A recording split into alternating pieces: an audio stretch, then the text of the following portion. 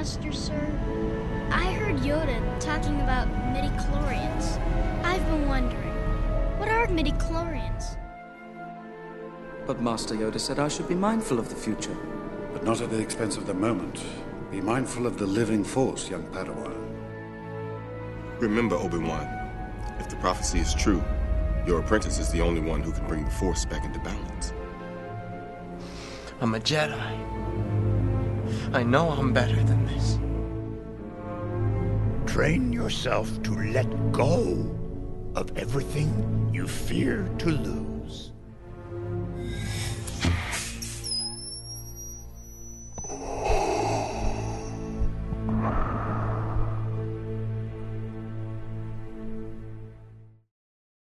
Hello there.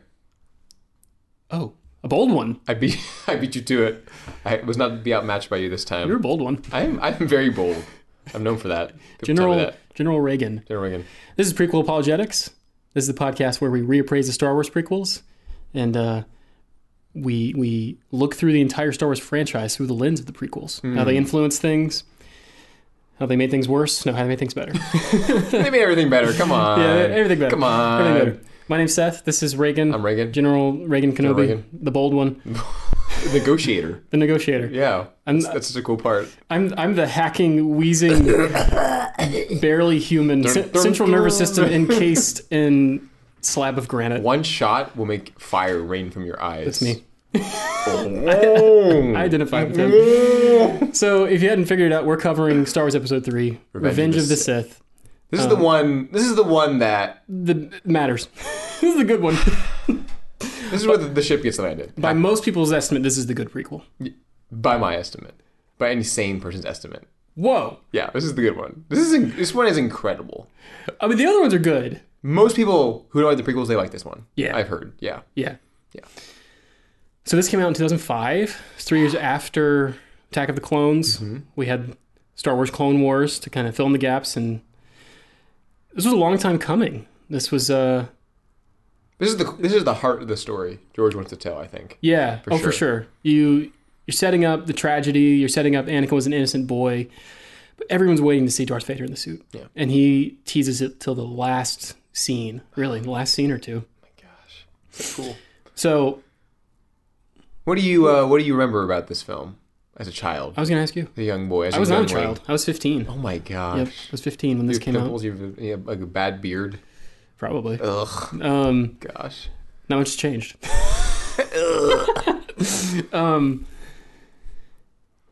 So I have a sad story a little bit. Oh no. I have some regrets around episode 3. What did you do? So we had the tradition, my dad and I would see every Star Wars film, but this is the first time I didn't do that. Oh. And I went and saw it with my friends opening night. And it was great. It was awesome. But later. I felt bad about that. And he said, it's okay. You go see it with your friends. We'll go see it. We never saw it. We didn't see it. I mean, we watched it together, but we never went to the theater to see it. That's so sad. Yeah, it sucked. And that's like your defining memory of this movie. No, like the experience. My defining memory. No. That's just. Oh, okay. I was going to start sad and go happy. This is deeply tragic. It's as tragic as the film. It is. Honestly. Oh. But my memory of just seeing this, I was very excited to see how some of the loose ends were tied together. Yeah. Mm-hmm. I was definitely disappointed in that in some ways. I was disappointed in how Qui-Gon got one line of dialogue. Commune with him. Yeah. You can. So, what are you talking about, Yoda? I needed 5 more scenes about this, please. I was a little disappointed in that. I was disappointed in how Obi-Wan's nefarious line in A New Hope, I don't seem to remember owning a droid. I was really banking on that being explained. It was not. Not even close. He's climbing like the elevator, banged his head. Yeah. Where are you? What's this droid? R2? Right. Huh? R who? Who? I was disappointed by C-3PO just getting a mind wipe. It felt like all these kind of loose ends. It felt tidy to you a little bit? It wasn't tidy. It was, in the Clone Wars episode, we talked about how the General Grievous was an afterthought. That's the word, an afterthought. Yeah. Today, I do not care about that. Yeah. But, okay. But when you watch this, those pesky little feelings. Those pesky little things stood out to me. Yeah. They didn't make me not like the film. Sure. I still loved it. Sure. And I was also one more thing I didn't like. I remember thinking that Anakin's turn was fast. I remember not quite buying it. Yeah. But I also remember Reasonable. being pleasantly surprised that he did not turn for some nefarious reason. It was because, his love for Padme, it turned into greed. I liked that. I liked that they worked in Padme and the babies. Sure. And that was the core reason why he turned. Yeah. Instead of just, I don't know, a Jedi, more power. Right, exactly. Right, which is what I was power-y. expecting. Yeah. And so I was pleasantly surprised by that. There's some real motivation to it. Yeah, for sure. Yeah. But I came away loving it. I really did. I remember at the end walking out of the theater and just feeling, I've seen something. I've experienced something. Yeah, for real. Yeah. I felt that. And I was so excited to get the DVD and watch it again. I was so excited to share it with people. I got the DVD and I took it to a friend's house and we watched it with his parents. And I felt, you have to see this. You had to tell the gospel of this movie to everybody. Of episode 3. I did. Nice. So that was, that was it at the time. And then, I think the small character arc of my journey with episode 3, I started to, like we said in the first episode, kind of fell out of love with all the prequels. But as I was starting to reappraise them, there was a time where I kind of found the middle to be boring and I just thought, it's a lot of weird talking. It's a lot of weird scenes that were clearly, we said this in episode 2, that were clearly just written as dialogue only, not really caring about where it takes place or what the stage direction would be. There's a scene in this movie where Palpatine and Anakin are just standing silently. Yes. They're walking. They're walking. They stop walking. Yeah. And then Anakin. He's just like, there's like nothing that starts the conversation. And there's another one with Anakin and Padme sitting on a couch. Yeah. There are a lot of weird they things should be like that. making out and they pull away and just like, hey, what's wrong? Right. So I started to sort of see that, this movie starts real strong, great action, ends with some great action. In the middle is just kind of eh. But watching it this time with you and for this podcast, I don't know. I kind of got into the drama of those scenes. And I still saw the flaws. I still saw that the scene didn't really begin or end. It just, it just was. It just was. It was the way. Yeah, it was the way. Scene. Yeah, right. But watching it this time, I absolutely loved it. I came away thinking, this is not just the best prequel. This is really a great movie. It's a good movie. And no, it's a great. That was my takeaway. I mean, I don't know. Yeah. Oh no, great movie. My takeaway is this is a great film. George Lucas. He landed the ship. He was flying half a ship. He definitely landed it. He landed it, but he contributed something to cinema. Yeah. If I'm going to be pretentious for a second. This is the one that, frankly, I would recommend people. Like, I don't think I could recommend 1 or 2. Without watching 1 or 2, you just said watch it. I think people could watch this one. Yeah, It's really good. So I have 3 quick stories about this movie. Okay. So I would have been, I think, 8 when this Keep comes it out. short. I can't. These are incredible memories of my 8 life. years old. 8 years old. But as you know, this movie is PG-13. It's just a little too dark. It's true. It's dark. There's some dark stuff. Yeah, some dark stuff. My brother's 6. I'm 8. And What if you add those together? it works out. 8 plus 16. 14. 16, You're whatever good. the numbers. Anyway, I was doing a bit there. You think you missed it. Anyway. I got it. You got it. It's loaded? Good. 8 plus 60. Obi-Wan does some intense Oh, hold on. Just wait. atmospherical charts. Intense arithmetic. What he does. Anyway, so I'm too young. My parents, go see it that night. The parents who would not let you look at Darth Maul. Yeah. He was scary. Okay, he was scary. I'm with him on this one. I get it. This works. Yeah. This is a freaky movie, and I think the babysitter was with us that night because it was probably a late night showing. I remember I didn't see them that night. I wake up, I run to their room. I remember, I can't, honestly, I probably filled in these details. But Do you remember not being able to go to sleep because you're so excited? I probably was. Yeah. I jumped in their bed the next morning, and I was like, what happened? Dad's like, oh, it was really cool. There's this guy with 6 arms. And I was like, what? He had a lightsaber in each hand. You hadn't seen Clone Wars, right? Yeah, and I was like, oh my gosh, this movie is amazing. And the next story starts here because I guess I was just young because, it must have been 4 or 5 months before it came out on DVD. But then one night my dad's like, okay, guys, let's watch some Star Wars. Let's watch Return of the Jedi. It's a really good one. Why don't you guys dress up as your favorite Star Wars characters? I think Brian dressed up as a Wookiee. I dressed up as probably Obi-Wan, but I remember it being pretty shoddy. I remember it being not as good as it could have been. You did not grow your hair for the I did Padawans. not. Learn a braid. There was no braid. It was very embarrassing. The crawl starts, it says episode 3, and I'm still kind of like, okay, Return of the Jedi, that was actually the 3rd movie that was released. Maybe they didn't change it. says Revenge of the Sith, and I'm like, and it starts to dawn on me that I'm watching this movie, and I'm just like, and it was amazing. And basically, obviously, there's a certain character in this film. Spoiler alert. He goes through some stuff. He has some things happen to him. Do you mean Anakin Skywalker? He is burned horribly, and that scene was fast forwarded for me. I did not experience that scene for a long time. But I do. But it was fast forwarded so you could see it. But... We definitely were told to look away. Oh, okay. As well. All right. I do remember though, probably maybe not during this viewing, but in subsequent viewings, I definitely glimpsed. No, here's the thing though. You took a no. peek. I don't think we fast forwarded. Here's what it was, because a lot of important stuff happens in these scenes. We can't just not hear them. That's so true. We were told to look away, but just hearing the audio, hearing Anakin's screams, that messed me up. That was enough. I think so. I think we fast forwarded General Grievous exploding. We did not fast forward Anakin's immolation. Really? We just heard it. Oh, I got you. Okay. It was horrifying. I remember one time being bold and like sneaking a peek and just being frankly horrified by it. It was a lot. And I'm gonna be honest, I had some friends, who didn't watch it until much later, and I got to show it to them. They never even seen that scene, because that scene for a lot of people was kind of like, especially if you're a parent trying to do right by your kid. It's graphic. It's a lot, but I think we talk about this over text. Is that this scene is where kids grow up. They should all watch this scene. Not for me, but yeah. This scene is important. This scene, you realize there's a darkness in storytelling that is necessary. It's the stakes. Yeah, the character made a bad really decision. like, oh my gosh. Yeah. And then lastly, so we own this movie on DVD. We moved to Galesburg, Illinois, and we buy this cheaper home, and we have a lot of money to remodel it. And our crown jewel. Our crown jewel in this house was this projection room, 100-inch big projection screen projector, incredible surround sound. Mm-hmm. Basically, anytime we would ever show somebody the house, we'd always play that first scene from this movie. Mm-hmm. Imagine, so basically, you show them the crawl. Skip the crawl. You know how it starts with just like the thundering drums. Yeah. Like we would crank it up to like plus 10 dB. See, And this is why you have an ear for sound design. You had a good surround sound system. Oh, it was incredible.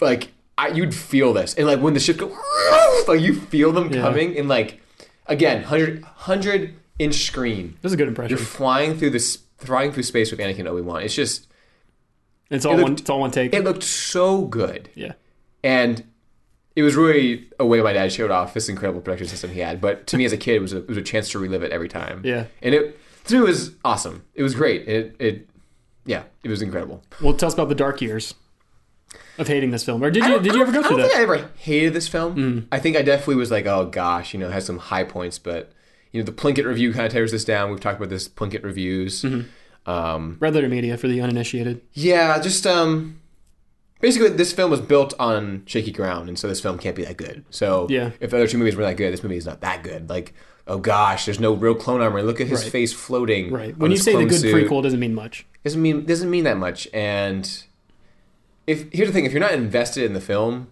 the good parts don't land. That's just the truth. So even if you really like the cool part where Anakin fights Obi-Wan, or when they confront Palpatine, like that does not land if you don't really invested in that film.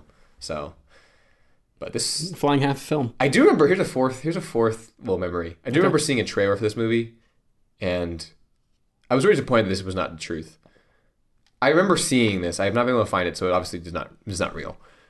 Palpatine pulls out his lightsaber, and it's a double-sided lightsaber, and just being like, "Oh my gosh!"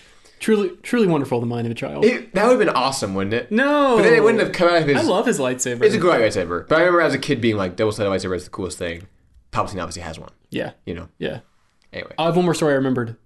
So this was and then you have to talk. I just want to sneak this in. And then you have to talk about your take this time. But this is a quick story. To the lead up for episode 3, I was watching Clone Wars. I was very excited. I was checking out StarWars.com regularly. Mm-hmm. As you do. As I did. Not anymore. Actually, StarWars.com today, the gallery section is great. Yeah. They have good pictures. They have basically they have an image from every shot from every film. Pretty good. I didn't know that. Shoot. I'm probably overstating it. It's pretty good, though. It is a good collection. Iconic shots, at least. Mm-hmm. What about the shot over the shoulder of Padme of Anakin? Is that in there? It's probably there. Okay. Shot number 25C. Yeah. So I'm checking StarWars.com, and I see some artwork of a character from episode 1. This is Darth Maul Oh, I know. with you know robot this. legs. Oh, This is artwork on StarWars.com of Darth Maul with robot legs. you're like, what? And this is the early days of the internet, for me anyway.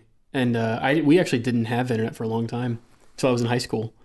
So I'm kind of feeling it out. I'm feeling out the internet. I'm not savvy enough to realize this is either fan art or just a concept, rejected concept just a art. thing they're sharing. Yeah. I did not get that for whatever reason. This is from the film. This is in the film. That's what I said. man will appear in the That's what I movie. said. That's what I said. You said that out loud as you were scrolling. StarWars.com is in the film. Right. So I was disappointed. Oh, you know what? I'm sorry. I'm getting two stories mixed up. So I think it was clear that was a rejected concept. However, my teenage mind, my imagination went to, they're sharing this for a reason. And the reason is that Darth Maul will be in the film somehow. And then I started to think, General Grievous, he's not a droid, actually. He was a man. He was an alien. He was something. He was a creature. He was a being. He's being. his central nervous system. Being. Where else do I know a being from? From The Mandalorian. The being. The being. The child. The child. So, and Grievous's eyes, they're yellow and they look evil. And I thought, I've seen that before. And they're not the same, unfortunately. Grievous was probably some kind of reptilian. He's got these slits. Really sweet eyes. Yeah. They're incredible. But again, I'm not putting this together. I didn't have the visual dictionary or something. Either in your mind, you didn't have the visual power in your mind. You know what it was? either. I wanted it to be true. So I saw what I wanted to willed see. it into existence. Anyway, I was expecting General Grievous to be Darth Maul, Yeah. to be his remains built into a robot. Yeah. Didn't happen. Yeah. That would have been cool. Anyway. Sorry, I took away your time. You said something really interesting there. You saw what you wanted to see. There's a lot in this movie I see what I want to see. There's a lot of character arcs and character moments that I've kind of, through my love of Star Wars, have kind of changed. And so watching this film again, it's just a film, I really enjoyed it. Seeing it in newer HD was awesome on Blu-ray.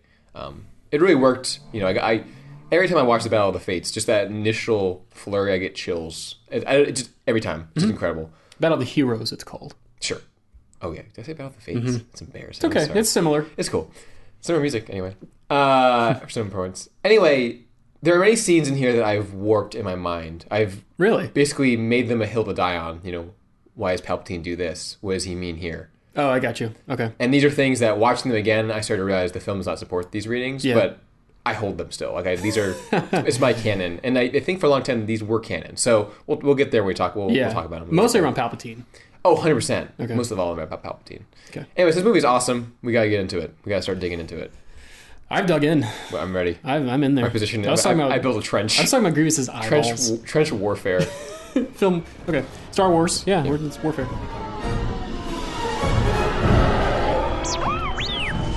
Lock on to him, R2. Master, General Grievous' ship is directly ahead. The one crawling with vulture droids. Oh, I see it. Oh, this is going to be easy. So this movie starts. It has a pretty cool crawl. Another memory. They released the crawl early. I read the crawl online. I don't like that. I'm gonna be honest. It's kind of weird. But what I like about the crawl is war. War. Heroes on both sides. Evil is everywhere. Evil's everywhere. It's just these statements. Yeah. Hey, yeah, I couldn't choose one to start with, so we chose all three of them. Heroes on both sides. Droid heroes. What does that mean? Yeah. And I'm gonna be honest. I don't like this at all. They're usually in Star Wars are just random nouns that are capitalized. There are no. They didn't do that there this are no time. caps. Yeah. I think it's the only crawl that doesn't have that. I don't like that. All the others do it. I think the one in 2 is a Grand Army of the Republic. Yeah. Is all caps. So cool. Yeah. There's so many things you could have Are there capitalized. no proper nouns in this crawl? Is that There what are it tons. is? There's Dooku, there's Republic, there's You're right. Separatists. There's Yeah. tons of things you could have done. You're right. Two Jedi Knights dispatched. It was cool. Yeah. Drop the ball, Lucas. Terrible film.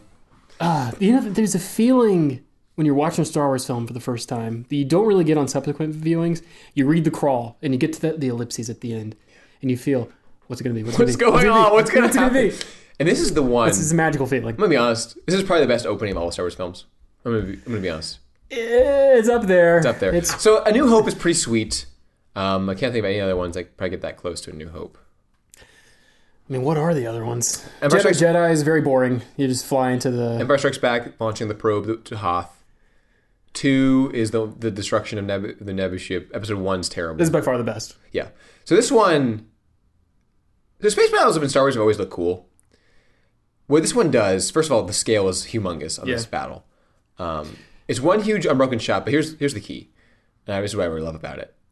With most space battles, I don't know how to describe this. The lighting is just kind of ambient. It comes from like the stars around them. This one, the sun is setting. The sun is being ellipsed by the planet. And so you have this beautiful golden, basically sunset lighting in space, which doesn't make sense. Wow. Yeah. But it looks incredible. Basically, everything is edged, nice golden light. We'll talk about this later, but there's tons of sunsets in this movie. This is like clearly the last day before it's a twilight. Nightfall. Yeah, it's really cool. Anyway, this incredible tracking shot, just tracking. It's so imaginative. Like, how did you even begin to think all these think beats? of the very first. So you've got the tilt down that you have from all the And crawls. just the incredible drums is so cool. Yeah, that is so awesome. cool. Oh, and actually, the first thing you see as the camera's tilting down from the crawl, you see the sun. You see Coruscant, the sun. You see the beaming at eclipse. you. You see a flare, Yeah. and then as that goes away, you start to connect. It just holds on the composition for a second. You see the incredible depth of Star Destroyers everywhere. You see all the way down to the planet. Well, what's so cool about it is that this shot, there's so much storytelling happening. It pans down, just one ship. You're like, that's cool. Okay, some Jedi fighters, we're going to track them. They fly along the ship and fly under it, and it reveals just chaos. Yeah. And you're like, oh my gosh. And you're seeing these two guys just flying together, and you really get this sense that they are brothers. They're these Jedi, and they got a mission. It's really cool. This battle's sweet. There's so many cool little beats. The clones coming in to reinforce them, being just blown away. And Anakin is cool. So Anakin's obviously the better pilot in this. So they're flying, basically, real quick. Obi-Wan is not bad, though. Their mission is to rescue the Chancellor. They have to get on General Grievous' ship. They have, here's the thing, they have General Grievous, they have a Palpatine signal. I'm not sure how they're tracking it, but they have a signal from him. Ankle bracelet, I don't know. Yeah, I don't know. They implant him with something. It's the fob from the Tracking Mandalorian. Fob from Mandalorian. Oh my god. It's terrible ruining Star Wars. Anyway, they're tracking him. They gotta get to his ship. But there's tons of people in the way, obviously. Tons of starfighters. There's some missiles being launched. There's just so many cool beats. I don't know how much time we want to spend on all of them. Well, not too much, but we have to set up. There's this amazing, hugely important story moment. First of all, Anakin wants to save a clone. Yeah. He's still the little boy. They're overrun by droid starfighters. Yeah, right. He's still the little boy. He feels nothing but compassion. He wants to help. They're all over me! I'm gonna go help them out. No, they are doing their job. Then we can do ours.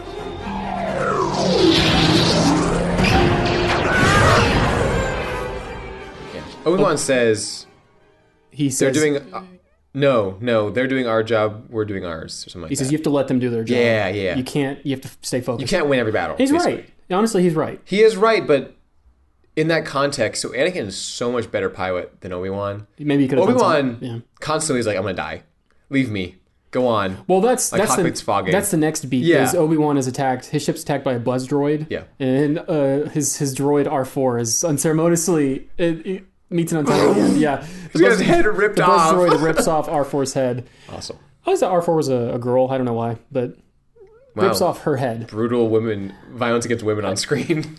That's not the way I took it. I thought it was Obi-Wan's, lost love or something. Anyway. Weird.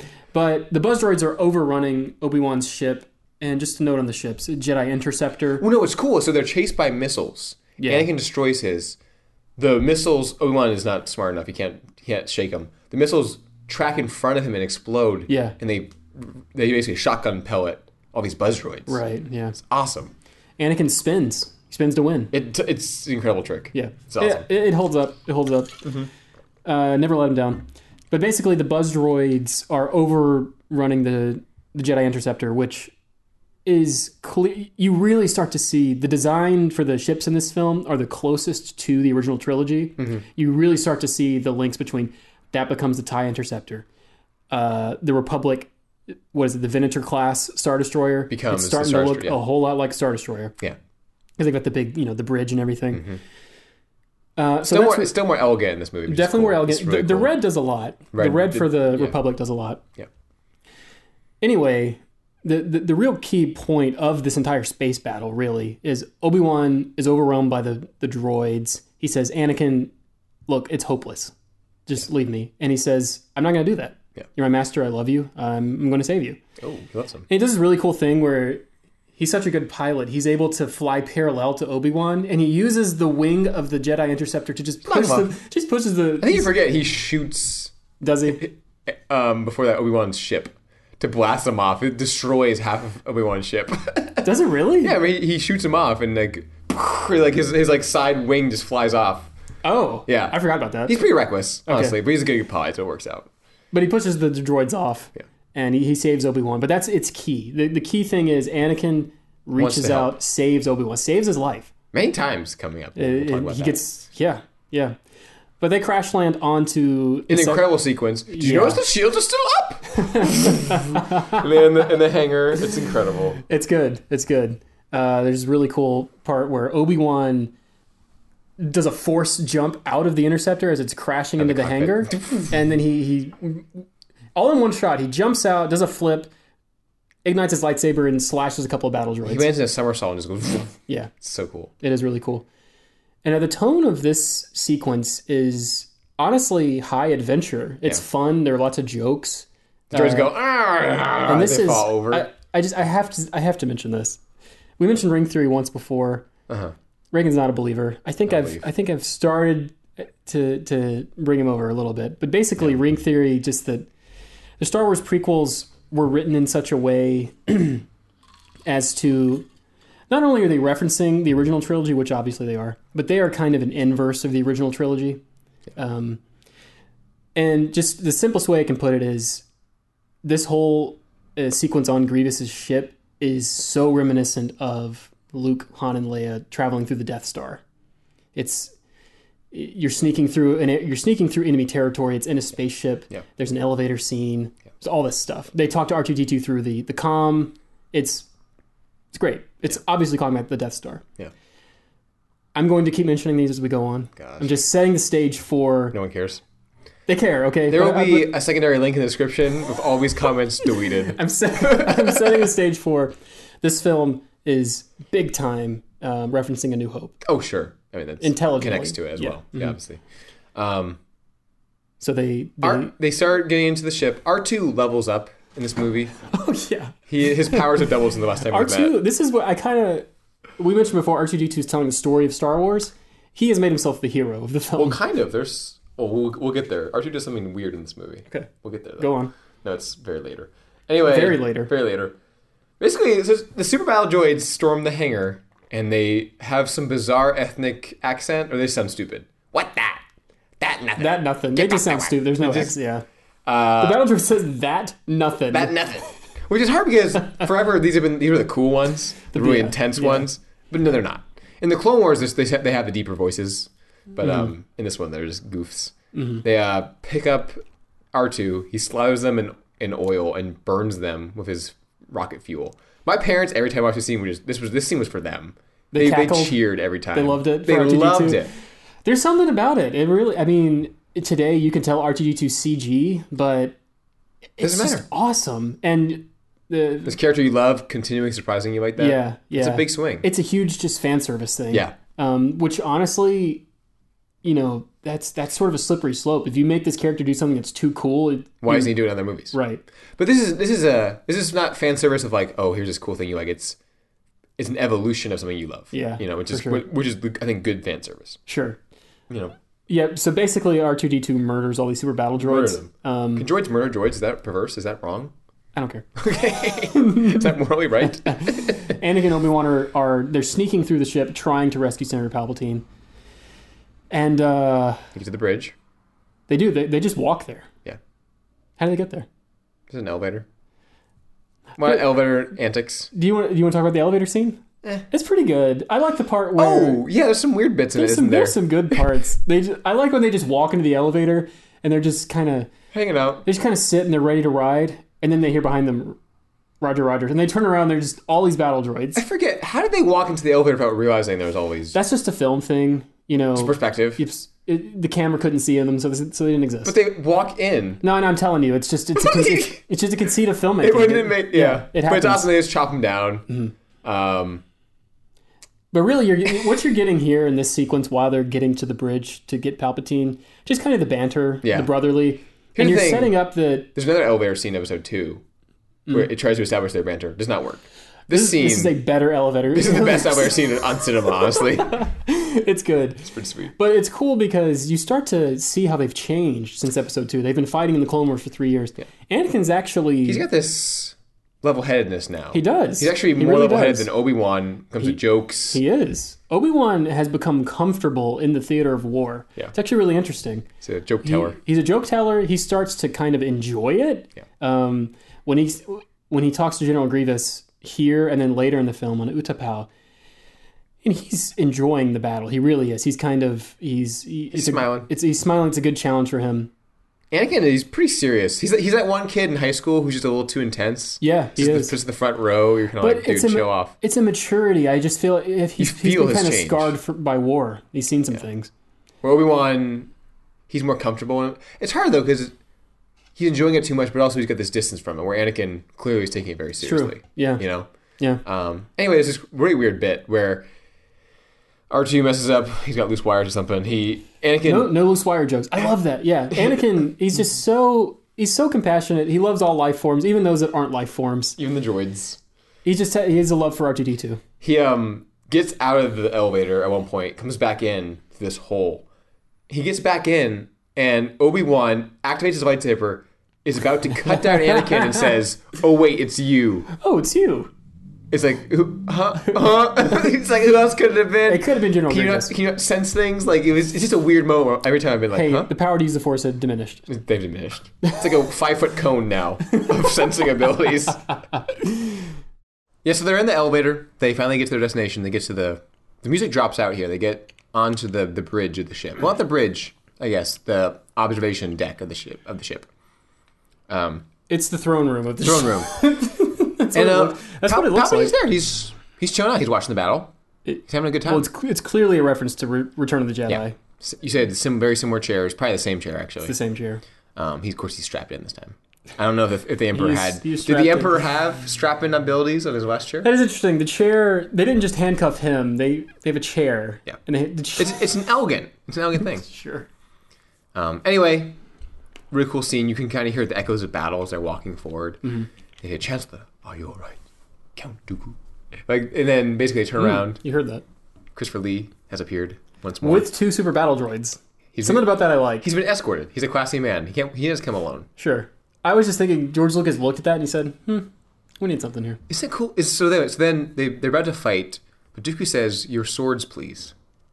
Your swords. I didn't catch that. "Your swords, please. We don't want to make a mess of things in front of the Chancellor." Really? Yeah. I remember that line. It's your swords, please. He gives him so what? He gives him a chance? Gives him a chance to surrender. Oh, I see. And then they say, "We'll take them together," and they do. They start fighting, and there's many times where it's clear that the choreography, it's good, but like 2 against 1 is just hard. Like there's so many openings of like just got him right there, get him. But anyway, it's a great little fight. Obi-Wan is incapacitated. Yeah, Obi-Wan is incapacitated. He gets his legs crushed. Dooku throws him off, crushes a balcony Do you on top remember how of him. Dooku does a sweet move where you have more of an eye for this than me, but I did notice this one. He kind of force pushes Anakin, I believe, but then he's able to push Obi-Wan behind him as well. I think it's like a kick and a force. I think he kicks Anakin and pushes Obi-Wan. Is that what it is? I think so. Okay. But I remember thinking, was that a force kick? Yeah, force kick. Could Jedi play kickball?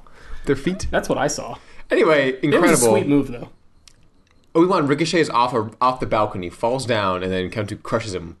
Like, it's brutal. Mm-hmm. The simulation is pretty unwavering, I guess, like physics-wise. Like, so it crushes him. Mm-hmm. And so then it's just Dooku versus Anakin. He's walking around when they get back. Yeah. Dooku and Anakin are fighting. I've been looking forward to this. My powers have doubled since the last time we met, Count. Good. Twice the pride, double the fall. They're fighting. Their swords are locked. It's just this, again, the lighting's really dramatic. It looks really cool. And Dooku says, "You have hate, you have anger, but you don't use them." Mm-hmm. He says, "I sense great fear in you. You have hate, you have anger, you don't use them." That's the triple threat. This is of something emotions. I don't think I could quite articulate until just now. This is obviously very obvious, though. So Anakin is not scared during this fight. He's not trembling. But there is something wrong with him. There is fear. You know, there's only one or two times in this movie where you see him afraid of losing Padme, afraid of losing himself. But fear does not always express itself all the time and just tremble. Like, basically, like, what are fears that you have? Like, this is very deep. Huh? Basically, there are things in life I'm afraid of. Yeah. That are just like things that I worry about. Dogs. Basically, things that keep me from achieving things I should be doing. You know, as a film person, it stops me from just pursuing the stories I want to do. That's a fear. That is not me actively.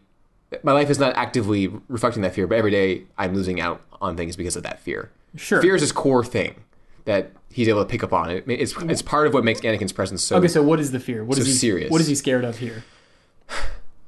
In this scene, it's definitely not Padme. I think Anakin's fear, one, there definitely is the fear of loss of Padme. I mean, it's not as strong yet, though, but definitely is the fear of, I think, not being enough, not being as good as he thinks he can be. There's definitely because fear does not just mean a threat. Fear is a more existential thing in these movies, I think. It's these kind of unbalanced parts of yourself that you're never quite at ease with. Does that make sense? Or am I kind of off base here, you think? No, it makes sense. It does make sense. I don't know if we can read. You can't read that at this the line. scene. Basically, I was using this line as a jumping board to talk about that. I see. You see now. You see through the wise of the Jedi?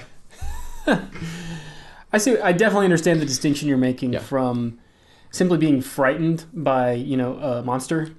And this core... Yeah. Like, Obi-Wan is not afraid of... He doesn't have fear. This is kind of fear. It's very much... It's kind of closely related to self-doubt. It's kind of that kind of fear. Yeah. Which shows, again, a Jedi's destiny is to confront fear. It's a good line. It really is. Not in this film, though, unfortunately. Not in this film. Not unfortunately. It may not even be in episode 9. We don't know. Who knows? Anyway, they keep fighting. There's this incredibly fast scene that you really just can't understand what's happening, but it's cool. Anakin somehow chops off both Obi-Wan's... Oh my gosh. Count Dooku's hands. He has both lightsabers in this kind of head choppy motion getting ready to strike. Scissors. Great scissors out of the lightsabers. Palpatine's like, oh, good. Kill him. And then Count Dooku, who isn't on it. He knows this is his master, Sidious. He's like, huh? I feel for him in that shot. He's like, I don't know. Why is he kind of say, Sith Lord? Yeah, he had a chance there. It could have helped. Yeah. But, I don't know, maybe to the last second you just feel you're enslaved by this person, you're enslaved by this thing. Yeah. And he doesn't have the will to fight back. Anyway, he kills him after Palpatine says the best line of all Star Wars. Do it. Do it. Anyway, cuts him off. Well, hold on. Palpatine, this is very important. Palpatine says he's too dangerous to be left alive. That comes back later. He's too dangerous to be left alive. And then Anakin immediately feels bad. He says, I should not have done that. It's not the Jedi way. Not the Jedi way. Anakin has learned a lot about civics since episode 2. He has. He has taken on the challenge presented to him by Padme. Yeah. He realized I was dumb. I didn't know what I was talking about. He's learned about civics. He cares about the proper channels. He talked about the proper channels more than once. He says, make a motion to the Senate where that request belongs. He says that, yeah. We'll talk about that when we get to the scene. But basically, I don't know. I get the sense from him, and you feel that, you start to feel that here. Now, obviously, he feels bad because he murdered someone. He should have murdered them. Yeah. But you start to feel he has a good sense of justice. He does. He has an innate sense for justice. And he was just asked to violate that. Correct. What's cool here, there's two things. Well, first of all, it's a film level. His head being cut off, it just has this really cool... It just echoes. Like, it's this really cool sizzling slash noise. And it just...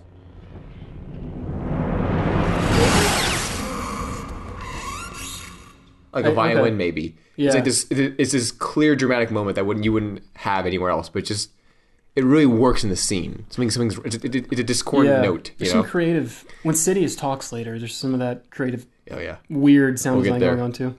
What's really cool though, is this is where we see Palpatine really start to reveal his nature to Anakin, and how the rest of the movie is going to go. You mentioned it first. He was too dangerous to be left alive. It is only natural. You want revenge. He cut off your arm. You want revenge. That's playing into Anakin's tendency to rationalize. Yeah. It wasn't the first time. Remember when we told him about the Sand People? It's just like Palpatine is able to... Again, he's not being evil here. He's just like, yeah, you want revenge. That's fine. I mean, it is evil, but it's not. No, so he's not tripping you off. Like you're not like, Yeah, oh my right, gosh, right, you're a crazy evil right. person. He's Evil incarnate. Yeah, he's playing Anakin like a finely tuned instrument. yeah. It's just incredible to see him slowly be like tweaking his rational settings because he does rationalize things like you said.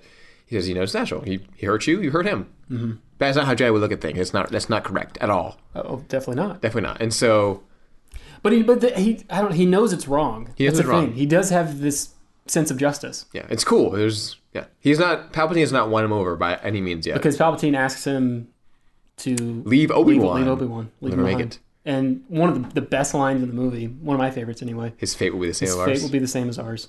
Yeah. You don't got me yet, Chief. You're gonna be yet. Hold on. Wait till my wife's dying or not die. Actually, she's not gonna die at all. She's gonna be fine. Just thinking about the end. I mean, what if... I don't know. We'll get to the end, obviously. We have to eventually. It's just such tragedy. Just Anakin's love for Obi-Wan, it's still there. Yeah. Let's see here. I'm gonna be honest. So now they go. It's by this point in the movie where this scene is incredible. Like there hasn't been a bad moment yet. Mm-hmm. Like the whole battle over Coruscant is just awesome. Yeah. I love it. Like this, the tension, the speed, the action really beats. Strong. It's a very strong. The humor. The humor's good. It has all these tones. It goes from being funny to being this kind of darker thing. Yeah. It's able to support all those tones basically. It's awesome. Basically, they are in the hallways. They get trapped by a ray shield. Typical Rookie move. This is so stupid. Oh, there are some really great moments of watching Palpatine trying to keep up with the Jedi. He's just sliding down an elevator shaft at one point. That's later. But that part's funny. But getting trapped in a ray shield is just... Why didn't you guys turn this on earlier? They weren't walking in hallways. They were in elevators earlier. You gotta avoid the hallways. Avoid the hallways. There's a cool part though. Where but if you walk on the sides of the hallways, because the rays are so... It's a smaller cylinder. If you'd walk on just the corner of the hallways, you'd be fine. Or maybe visually the ray shield just does that around the person. I guess maybe, yeah. It's stupid. But there's a cool part here where it's just a little thing. Obi-Wan says, we're smarter than this. Come on. And Anakin is kind of the mature one. Apparently not. Yeah. Apparently we're not. We're not that good. Just again, showing how much they've changed. No, Anakin says, I say patience. That's the line. That's after this. Isn't it? Okay. But it starts with Obi-Wan's kind of exasperated. Yeah. We're smarter than this. It's just kind of the ego, sort of the arrogance of the Jedi. It sets up Palpatine. Everything Palpatine says is a lie, but it's tinged with truth. Oh, 100%. The Jedi don't want power, but they have become more arrogant. Yeah.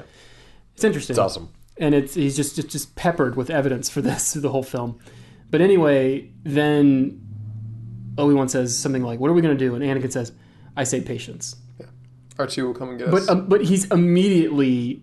completely wrong. Yeah, because R2 shows up and he's screaming and kind of runs into a wall. And Anakin goes, see, no problem. No problem. And then some super battle droids show up. And he kicks him. He says, stupid little astro droid. Kicks him. Mm-hmm.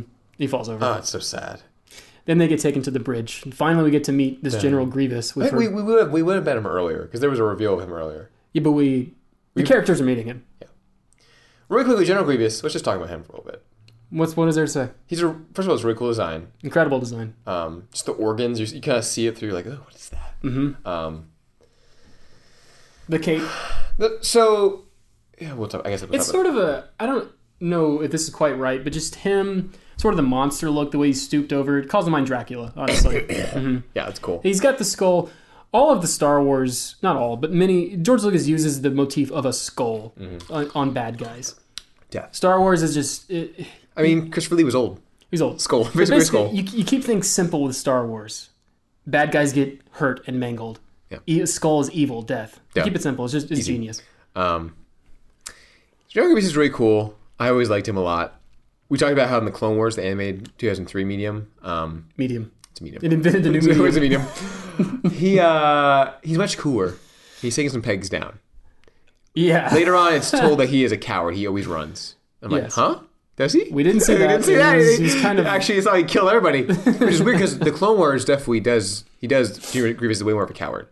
But if Lucas had involvement with that... Anyway, just weird. I'm not quite sure what happened. It's incongruent is the word. Exactly. But honestly, I don't mind that much. So really quick, this may not be canon, but I just love the story so much. General Grievous he's a Kaleesh, basically a warring alien species. Mm-hmm. He's a warlord. There's a civil war happening. He's an incredible fighter. Separatists recruit him. They actually start supporting him in the civil war.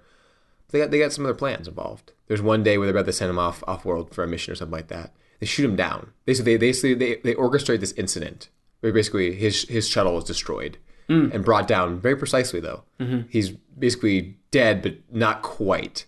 And it's this really iconic image where he's floating in this green backed vault, basically where it's just the arms and the torso and just everything else is just wires and just the face, and he's just like basically all the separatists are just kind of like, well, we got this operation. We can try it out if you want. He's just like basically they've engineered the situation. This incredible fighter, it's obviously a precursor to Vader, this machine and man coming together. But it's just a really cool thing because they basically just like Vader in less direct ways basically create the situation to create this new monster, and it's awesome. Why did they want that? I'm not quite sure. I gotta be honest. This is cool. Yeah, this is the Banking Clan. Stan Hill, I think his name was, of the Banking Clan, is over this operation. I remember Grievous wakes up and of course he's horrified. I think he had been told that he would be augmented. He didn't realize that his entire body would be basically destroyed. It's only the organs and the eyes, basically, and the mind. The spine. What's really cool is there's this detail that, again, probably not canon. Again, so Dooku's close friend was Sifo Dyas, the guy who ordered the clone army, the guy whose name was used.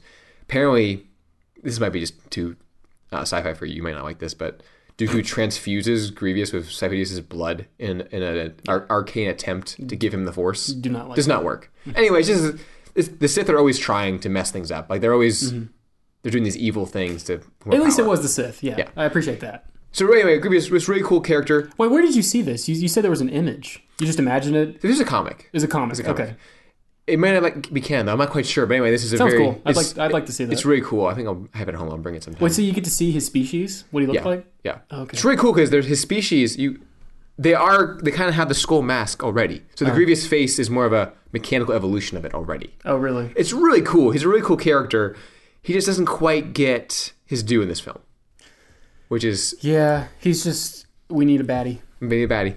Baddie of the week. Yeah. But he's cool as a kid. It's next level. This first scene, they tease the forearms, or they don't show you. You don't know. You don't know. Anyway, really cool scene on the bridge. There's this really funny bantering moment where basically he calls... So first of all, there's a lot of information that happens very quickly here. It's very key. Obi-Wan is called General Kenobi. Yeah. He's called the Negotiator. Yeah. 1, that's cool. 2, so Jedi are generals now. I don't think that was established in episode 2. We're just from the text of these films. It is in the Clone Wars, though. Definitely in the Clone Wars. Yeah.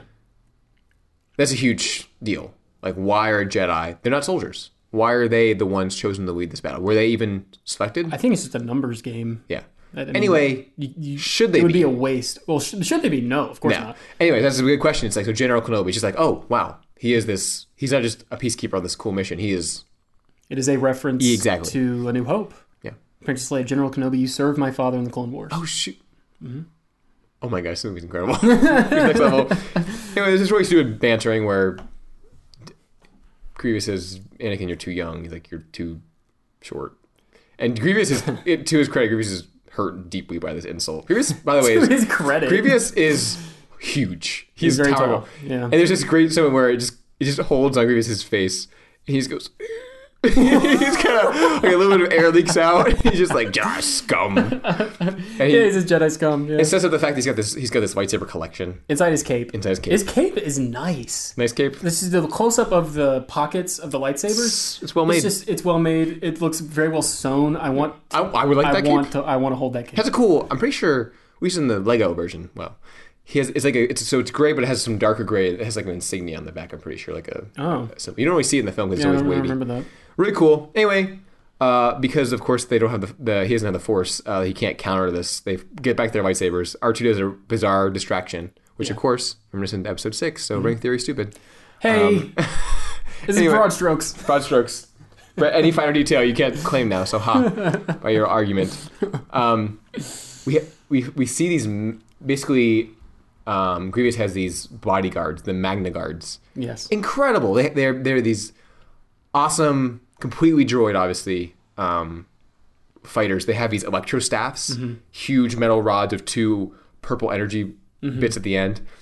if they lose, They have capes like here's that. really I just cool. wanted to say that. This is incredible too.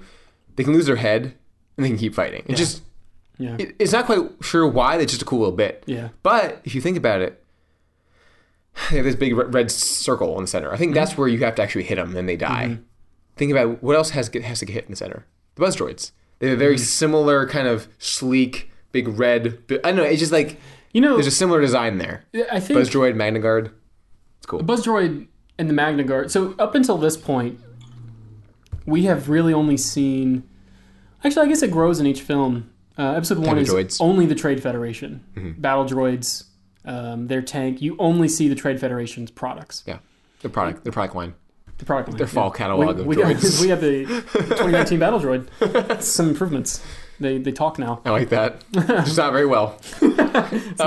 Next year.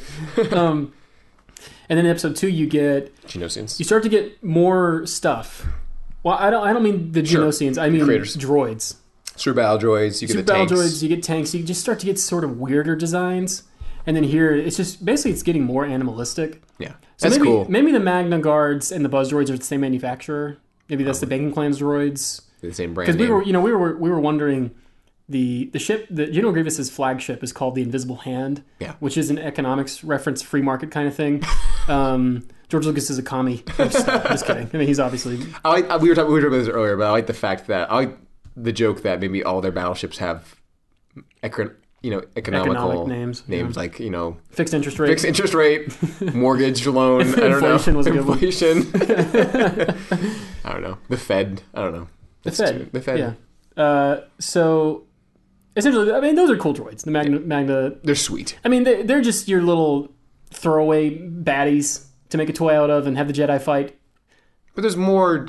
But they're cool. They've been given a lot of love. Cool. Well, no, you're right. They are. I think the capes they're meant to signify. This is General Grievous's personal droid staff. Really quick. This is Right? yeah, 100%.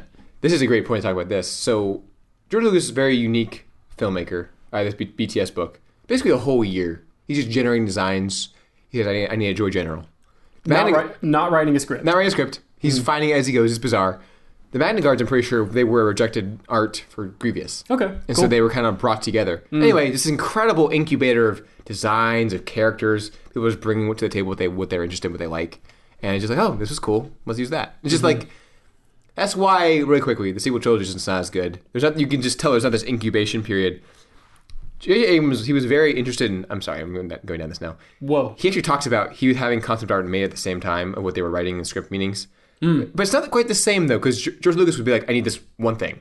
I need this character. I need this. Right. He's constantly iterating, constantly figuring things out. And he's not like, oh, yeah, it's a cool thing. He's like, oh, they need to be changed. It's cool. He's always iterating. He's always searching for something. JJ. He's got it in his head. But JJ, I don't think he's doing that. Anyway. Sure, yeah. George would come in and say, okay, the bad guy this time, the baddie of the week, I want a droid general. Yeah, that's what I want. What does that look like? Yep. Or he would say, I need the Jedi starfighter. The Jedi need a ship. What's that? Yeah. Just incredible. Whereas JJ, I think, would, I don't know, he didn't have the same relationship to design at all. At all. He's a hack. Oh, I have a soft spot for him. But yeah, he's a hack. But sure, yeah, that is the greatest strength of the prequels right there. Yeah. So what happens basically is General Grievous realizes he's kind of in a pinch, and he goes, "You know what? Goodbye. I've got a trump card.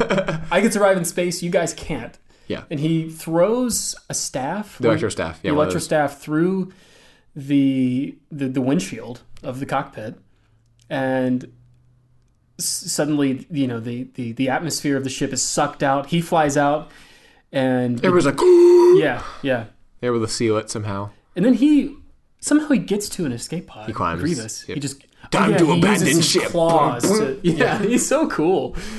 There's something about it. Time to abandon ship. But it's like this hugely cowardly move. Yeah. And then when he sits in the escape pod, he kind of sits and crosses his fingers, and he sort of laughs and chuckles. You remember that? Yeah. Oh, but we skipped the whole part where the ship is falling. I know, but no. Look, I just want to talk about the escape pod because it's another A New Hope reference. Is that a fine detail or a broad stroke? That's both. Oh, okay, gotcha. Thank you. It's within the broad stroke. There's a droid in a pod. Good job. Just one though. Where's the other one? Anyway, Grievous's little brother. Also, wouldn't the escape pod go to Coruscant? Why would it? Can't survive in deep space. We can just fly to another ship. We actually don't know how Battle of Coruscant was resolved. It just kind of was ended. Yeah. Anyway, the ship is going down. It breaks in half. We're still flying half a ship. Incredible banter.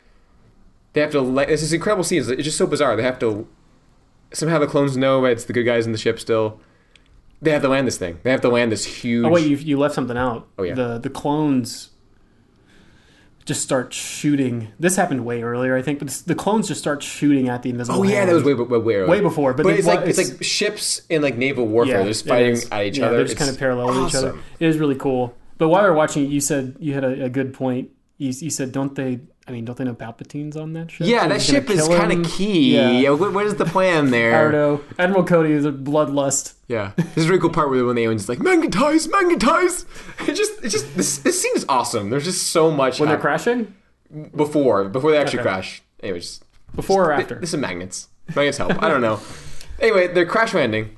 Also, the ship is flying through the atmosphere. Also, here's another detail I really liked. This is very small. There's a part where they start murdering all the droids on the ship, in the bridge, but they don't. You never see them kill any of the Trade Federation people who are flying it. The beings, the people. It's cool. I like that detail. It's cool. They're just murdering the droids though. Droids are who cares? Who cares about them? They're toasters. Yeah. So at this point, the Invisible Hand flagship is plummeting through the atmosphere of Coruscant, and it's burning up as they're plummeting. And Obi-Wan says something like, "Can you fly this? I mean, you're a good pilot, but dude, what? You're kind of our last hope here." And Anakin goes, he says something kind of funny. He says something like, "I don't know if I would call this flying," or something like that. I would call this flying. Yeah, it's awesome. But anyway, Anakin, he rises to the challenge. He takes the controls, and he gives Obi-Wan an order. I can't remember what it is, but he says something like, "Obi-Wan, dampen down the flag hatches." Yeah, I like that. And then this is where Obi-Wan says, 8 plus 60. 8 plus 60. We're coming in too hot. What do those numbers mean? Yeah, I don't know. Who knows? But Anakin is able to land this really sweet sequence where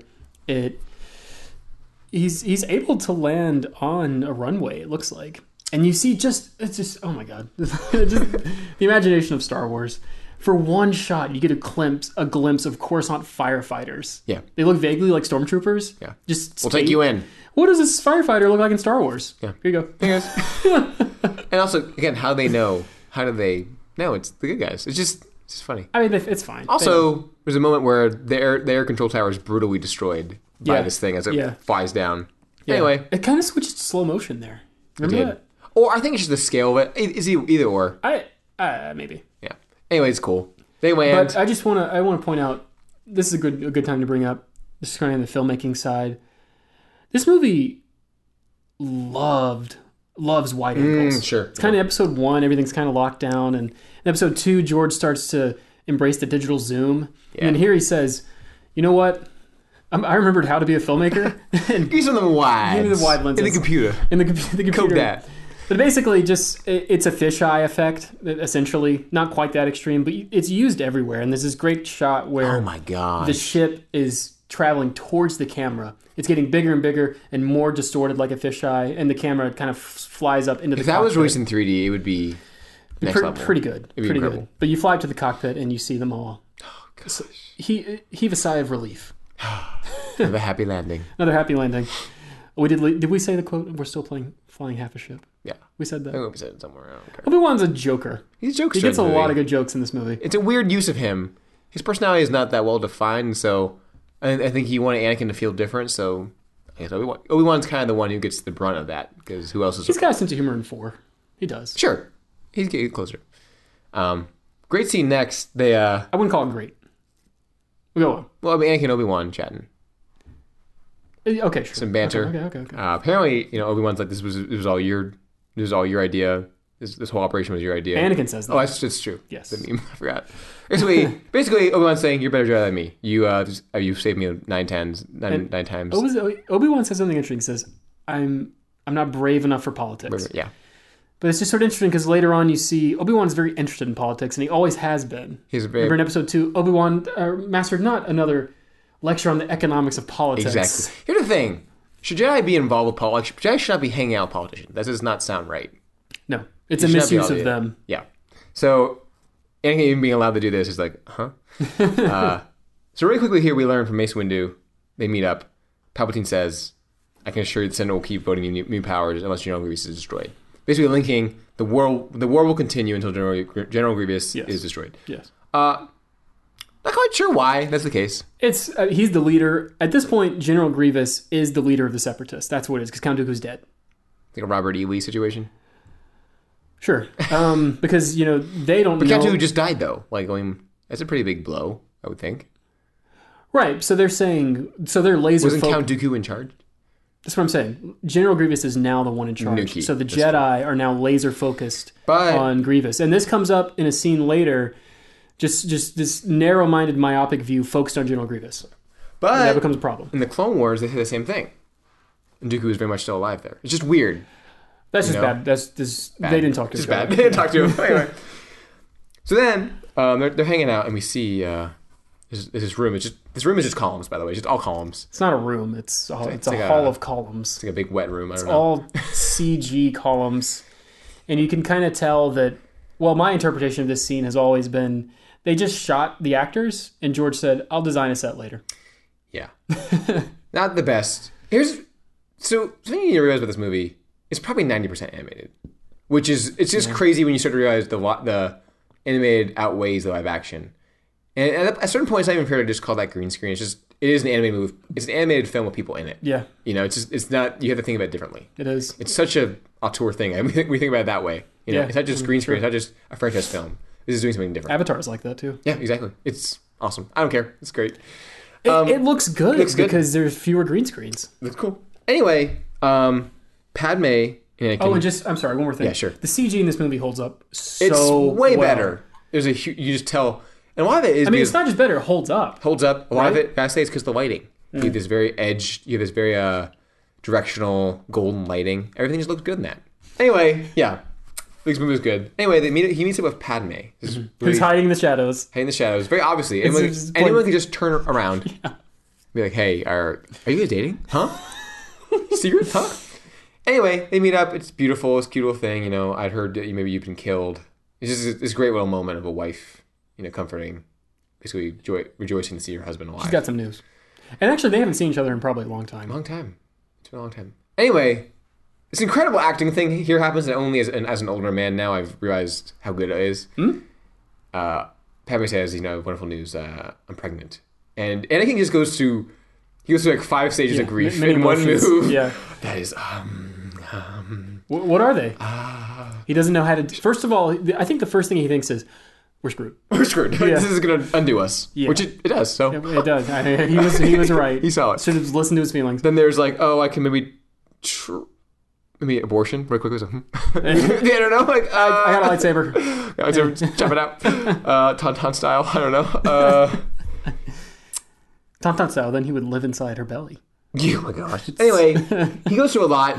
You can tell as Padme is very insecure about how he's going to respond. It just feels so real. She's kind of afraid to tell him. Yeah. Anyway, this is where the prequels, the dramatic beats really didn't work. This is where it really works. The ideas of this film are all attached to dramatic beats that I understand. The drama in this film works. It's really good. And so Anakin eventually, as any good husband will, lands on, this is great news. This is a blessing. He says it's the happiest moment of my life. He is clearly lying.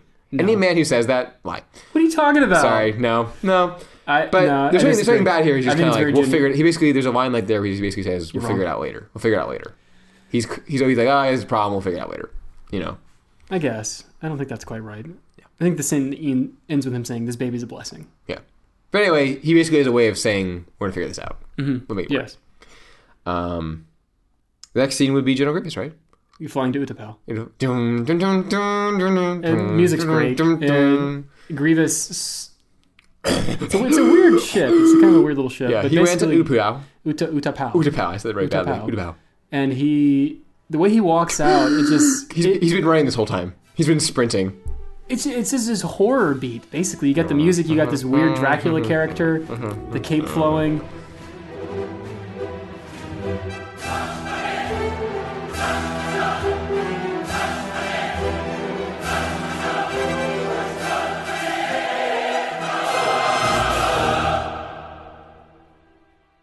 It's great. He runs past all his friends.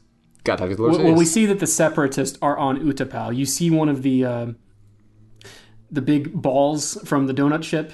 That it seems to It's been enmeshed it seems to have crash landed in one of the holes of Utapau. and become a. And but it civilization. sticks out these kind of landing legs everywhere. So it's just They landed. We parked it. Yeah. Made it work. Anyway, Grievous is like, and the guy from Last Jedi shows up. You can't park there. Yeah, right there. Sorry. There's a ticket on it. It's like a new ticket. Yeah. Anyway, oh gosh, he's basically like, Dooku's dead.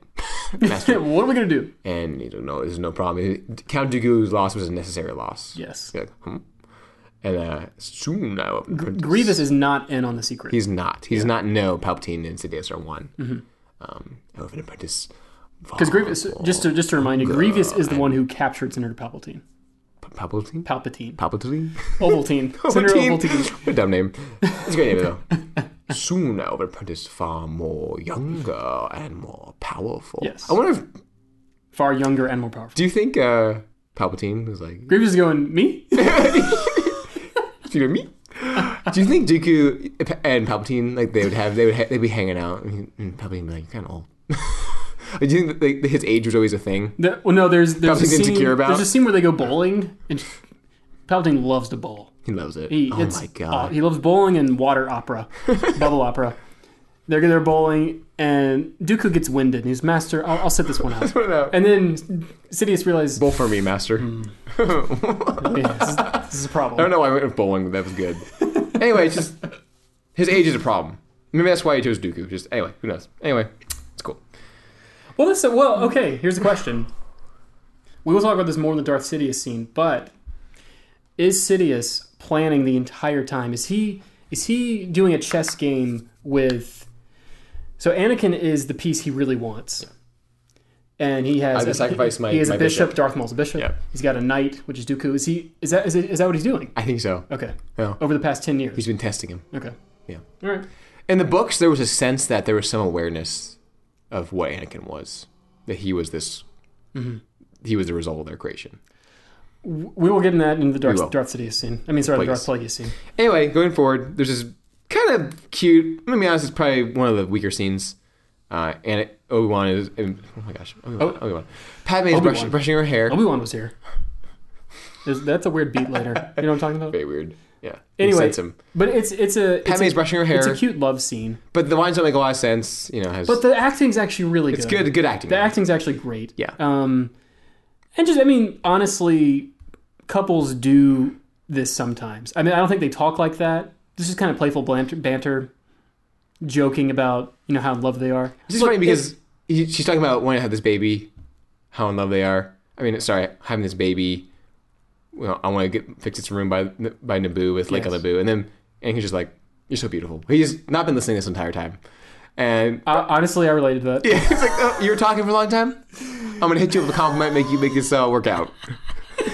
That's what I'm saying is, look, the dialogue is questionable. However, the intention and the acting is real. The scene is real. I have been in a moment like that in my life. Me too. But the thing that's cool about it, honestly, is the next scene, you start to feel, this is a little cringy. This is maybe a moment I didn't want to remember from my own life. Yeah. Next scene is the sheer terror of my nightmare. Yeah. So I know, just putting those things together, I like. There's this weird line where basically he says, I'm so in love with you. And then Padme's like, so love has blinded you? And Anakin's just like, I didn't mean that.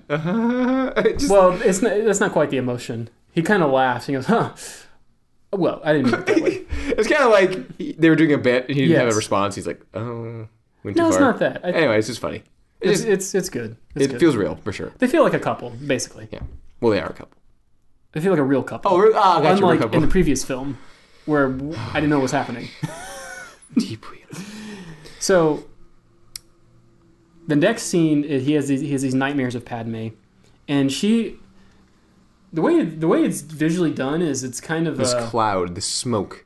It's pushing out from it. Like it's close, but it's going further away. Yeah. He screams. And he wakes up in the middle of the night. And it's a callback to the scene in 2, but Padme is laying next to him now. And he's moved up. He's really razzled by this. He gets up, and there's this cool shot where he's just kind of sitting at the edge of the bed, and he's got his hands on his knees. And all you can really see is the light from his arm. Yeah, it's glinting. Yeah, it's glinting. It's really cool in the book. There's literally a line where The BTS George Lucas says, "Hey, you need, his light needs to glint there." Really? He adds that. Really? It's incredible. And he knew it. He knew what he was doing. He knew what he was doing. There's this weird little moment where this isn't that weird, but I noticed it where Anakin reaches to grab his robe, but his robe is at the foot of the bed, and I thought they put their clothes there, and then I thought, wait, is that a little table at the edge of the bed, at the end of the bed? Hope chest. Yeah, I don't know, but that's where the robe was. I don't know. Who knows what they were doing? Who knows? Don't think about it too hard. I would have left it on the floor. Well, he's greater than you. Jedi, they don't do that. He's far more. They fold the robes with the He's a wiser and greater Jedi than me.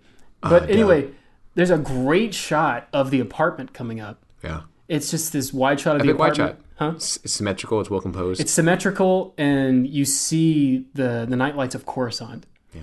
And it is a shot of lamps turning on. And somehow that shot is one of the best shots in the film. It's just beautiful. It is. And the lighting in this next scene is pretty good. I noticed it for one. You probably have more to say about it. But here's what I picked up on. When Padme comes out, and they have this kind of weird conversation where she's worried about him. He doesn't want to tell her about the dreams. Padme is illuminated and he's in darkness. He's backlit, so you can see a glow around his hair, but you can see her face perfectly. Yeah. Anyway, just a nice metaphor of this man is he's gone. He needs some help. Yeah.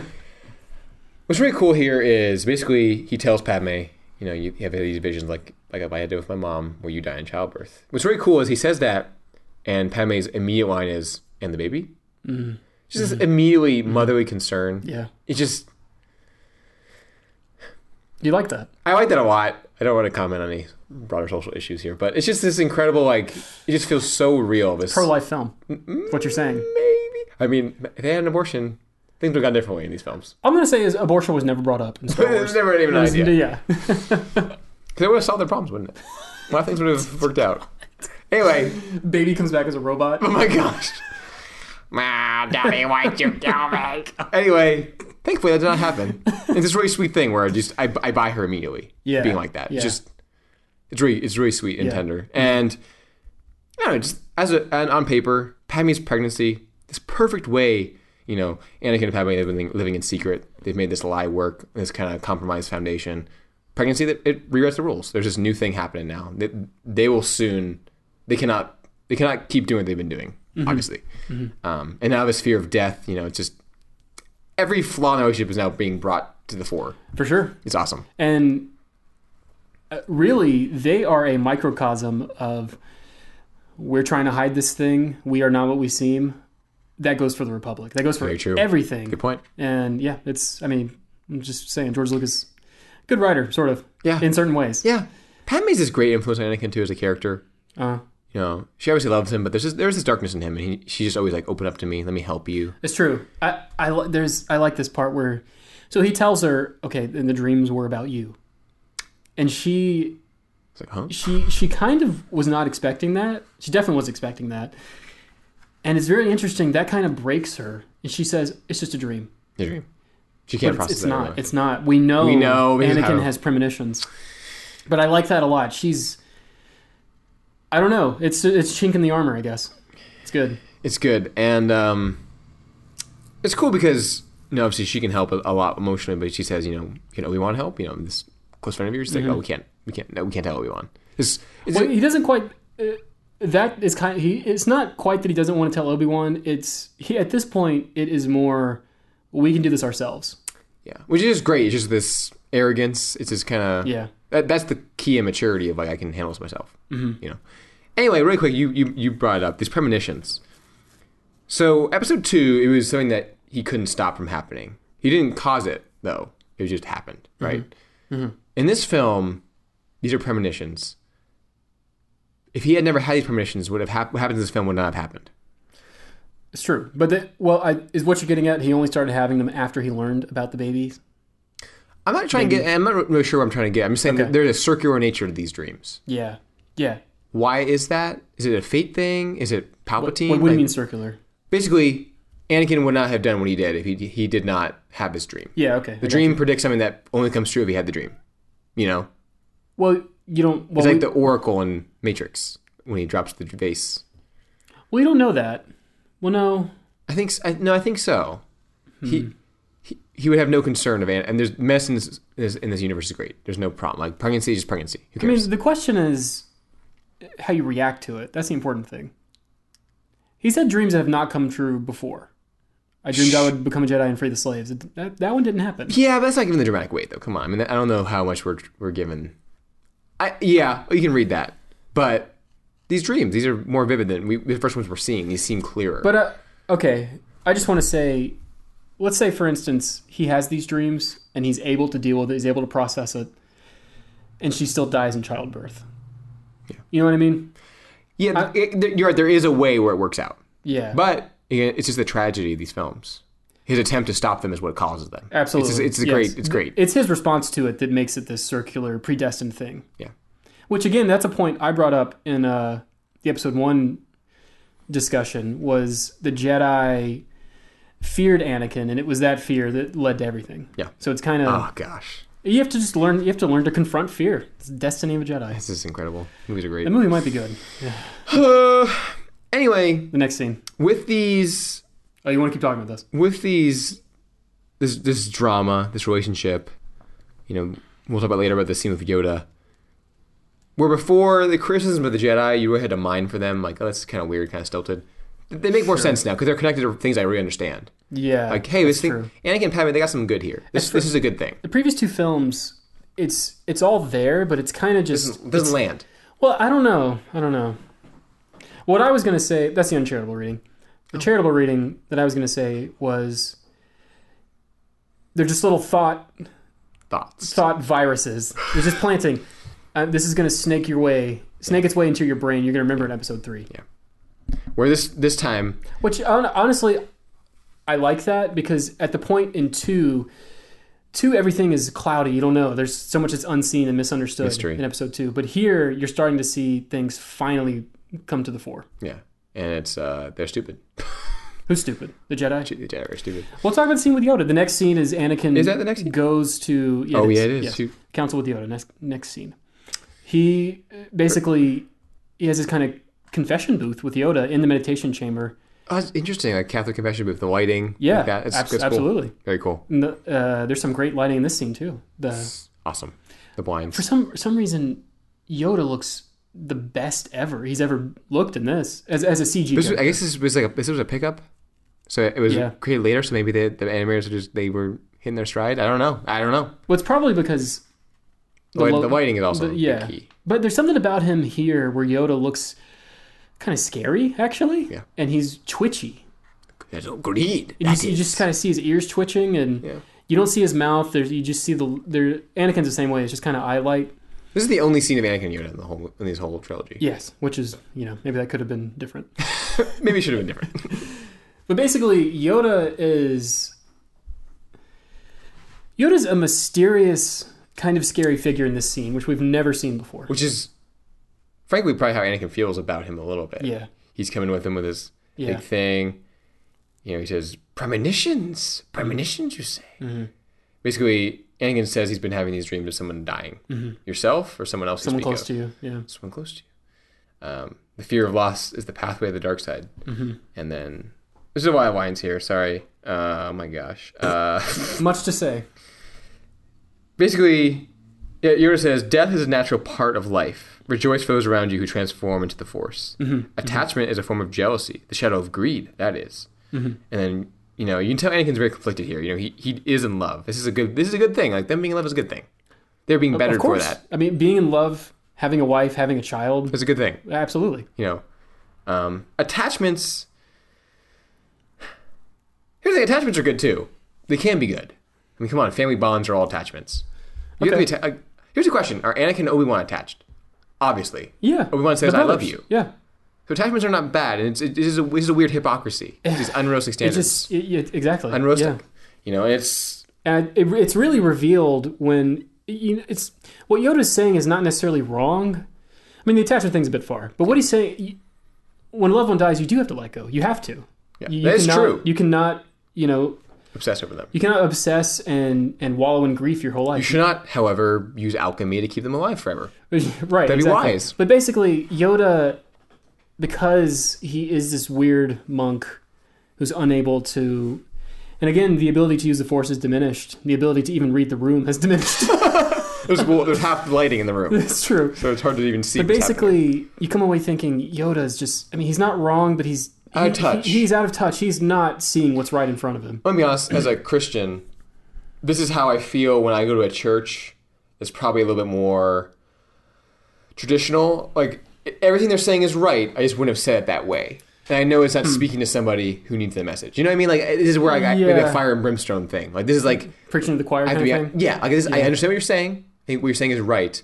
The way you're saying it, you're not helping people. Right. The way you're saying it. And the problem with what he's saying is... Yeah, so, sure, to use that analogy, Yoda doesn't get that Anakin is actually kind of a non-believer. It's not the right way to put it. Yeah. But... he is not able to feel... he's not able to empathize with Anakin. And Yoda is not able to say, oh, this is obviously you talking about someone you're dealing with. This is obviously you talking about someone... Sure. Yoda should have said, you mean your wife? You mean your wife? Yeah, I mean, come on. It's very obvious. But basically, Yoda's not able to empathize with Anakin. Yoda thinks, I'm just going to regurgitate the dogma. That's enough. The logic of the logic of the lesson is right. That's all he needs. But people need more than that. People are not just robots. But here's the cool thing about Anakin, though. He is trying. He holds these dogmas tightly. It's not the Jedi way. Yeah. Not the code. It's not what we do. You can tell that weighs heavy on him. He's constantly reciting it. He constantly is in that world, I think. He definitely believes it. It's true. I think he wants to live up to it. And he definitely sees that, not all the Jedi try as hard as him. Yeah. Not all the Jedi are bothered by... And they have better seats than me. Comfier seats. And that sets the stage for Palpatine to swoop in and say, hey, I need your help, son. Son. He calls him son. Anyway, this is just... That's later. I think this is that. This actually, is it's the next scene. This is actually this scene, sir. Later or now? Oh, really quick. Just one more thing about Yoda. Did we say about Yoda? Train yourself to let go of everything you fear to lose. Mourn them, do not. Miss them, do not. I remember hearing that the first time, and I thought, that's ridiculous. I have to mourn them. It's okay to mourn. I miss them. Yeah. Train yourself to let go of everything you fear to lose. I just remember hearing that line and being like, that's preposterous. Mm-hmm. You can't do that. Yeah, you can't. Hey, Dad, 20 years from now you're going to die. I'm going to start letting go now. I'm going to start not going to Christmas. You're right. I'm going to start getting ready for that. It's like, come on. Like, that's... But here's the thing. It's a good idea if we're talking about, I don't know, material possessions. That's a good thing. Right. Train yourself to lose your house. You don't need that. Anyway, true. bad example. Yeah. But, that makes sense. But people, come on. Yeah. Silly. Right. Anyway, next scene, Palpatine and Anakin hanging out. This is the one where they're just kind of standing. They're standing. Scene starts. Oh, hey. Palpatine says, I need your help, son. And he basically appoints him to be his personal representation on the Jedi Council. He wants him to be his eyes, ears, and voice for the Republic on the Jedi Council. Very weird. Very weird. Very weird. It's cool because Palpatine, he's kind of taking power from the Jedi here, which will be a no-no. But he's putting Anakin in the middle of that. So he doesn't see that. It stokes Anakin's pride. He's definitely got pride issues. And then it just kind of, it makes him feel valuable, makes him feel good. But again, he's using Anakin as a front. So when the Jedi obviously hate this, they hate Anakin. And he feels that hate. It's Palpatine has this great way of just enmeshing him in this thing he knows won't work. Yeah. And pushing it out there. He's incredible. Good job. He is. And he's also playing on that sense of justice that Anakin has. I think he says something like, the Republic is not what it once was, or the Jedi, something like that. But he's planting the seeds for the system is rotten. Because Anakin, there's such an interesting scene later where Padme and Anakin are talking about, what would happen if the democracy we thought existed didn't exist anymore. And Palpatine's playing on that as well. Yeah. Yeah. But it's the Jedi's fault, not my fault. Yeah, exactly. I'm fine here. Right. There's always half-truths. Palpatine's right, yes. There's something deeply wrong with the Council, with the Republic. Turns out it's me. However, by the way. Right. Oops. Should have told you that. Next scene, I guess, would be... Oh, you have more to say about that? No, I'm good. Also, the main thing I wanted to say with that scene, calling him son, really I'm the father. Hammering you on the head with... Anakin needed a dad. parents at all, but he really needed a father to guide him. Obi-Wan was not that. Obi-Wan was not that. Qui-Gon could have been that. This character swoops in and says, I will be that. I'll be that. I'm just evil. I'm just bad. He's the bad father. Also, his office looks way better in this movie. Yeah. It looks really cool. Their silhouettes, it just looks good. Anyway, next scene is him on the council announcing this decision. Mace Windu in this film, he's kind of an a-hole. He's much angrier, and I kind of like that. He kind of has a personality. When other films, he's kind of just been this more stoic. Sure. Anyway, maybe the war's gotten to him. It's cool. Well, sure, and honestly, that anger, I mean, it just contributes more to the hypocrisy. The Jedi, I mean, come on, you can't be doing that. You can't be angry. You told me not to be angry. You're using your anger, sir. I see your brows. Which will come to a point when Mace Windu goes to arrest Palpatine. Yeah. Anyway, they say you can be on the council, but you can't be a master, which is kind of the way it's spitting in Anakin's eye. Which again is right. You wouldn't. That's what I would have done. I mean, it's Palpatine. He knows this is going to happen. Palpatine should not have done it. Obviously, I guess. Oh well. The question is, why did the Jedi agree to this? If it's such a weird thing. Here's the bigger question. But we get the answer to that in the next scene. Why are the Jedi even involved with planning the war? But what about the droid attack on the Wookiees? I like that about this. Where are the generals? Yeah. So maybe there should be a Senate representative here if they're literally planning the battle. You know, it's like it's true. It's weird. Like, why are the Jedi? Like, why is there not like a chamber of some general people? Where are those guys at? Sure. They're not here. There could have been a clone general. The Jedi cannot be doing what they're doing. They should not be doing it. They can't be. They just can't do it. So somehow the task has fallen to them. I mean, that was the deal with the devil that Yoda made at the end of 2. Yeah. There was no coming back from that. Yeah. It's awesome. Yeah. So cool. Yeah. Anyway, Anakin is very peeved. Really quickly, just to say about this. This part is probably the weakest part of the film, kind of. You have all these scenes of putting the machination just back to back. They're great. They're just not really broken up at all. You kind of have all this conflict, but it's all happening scene to scene. Yeah.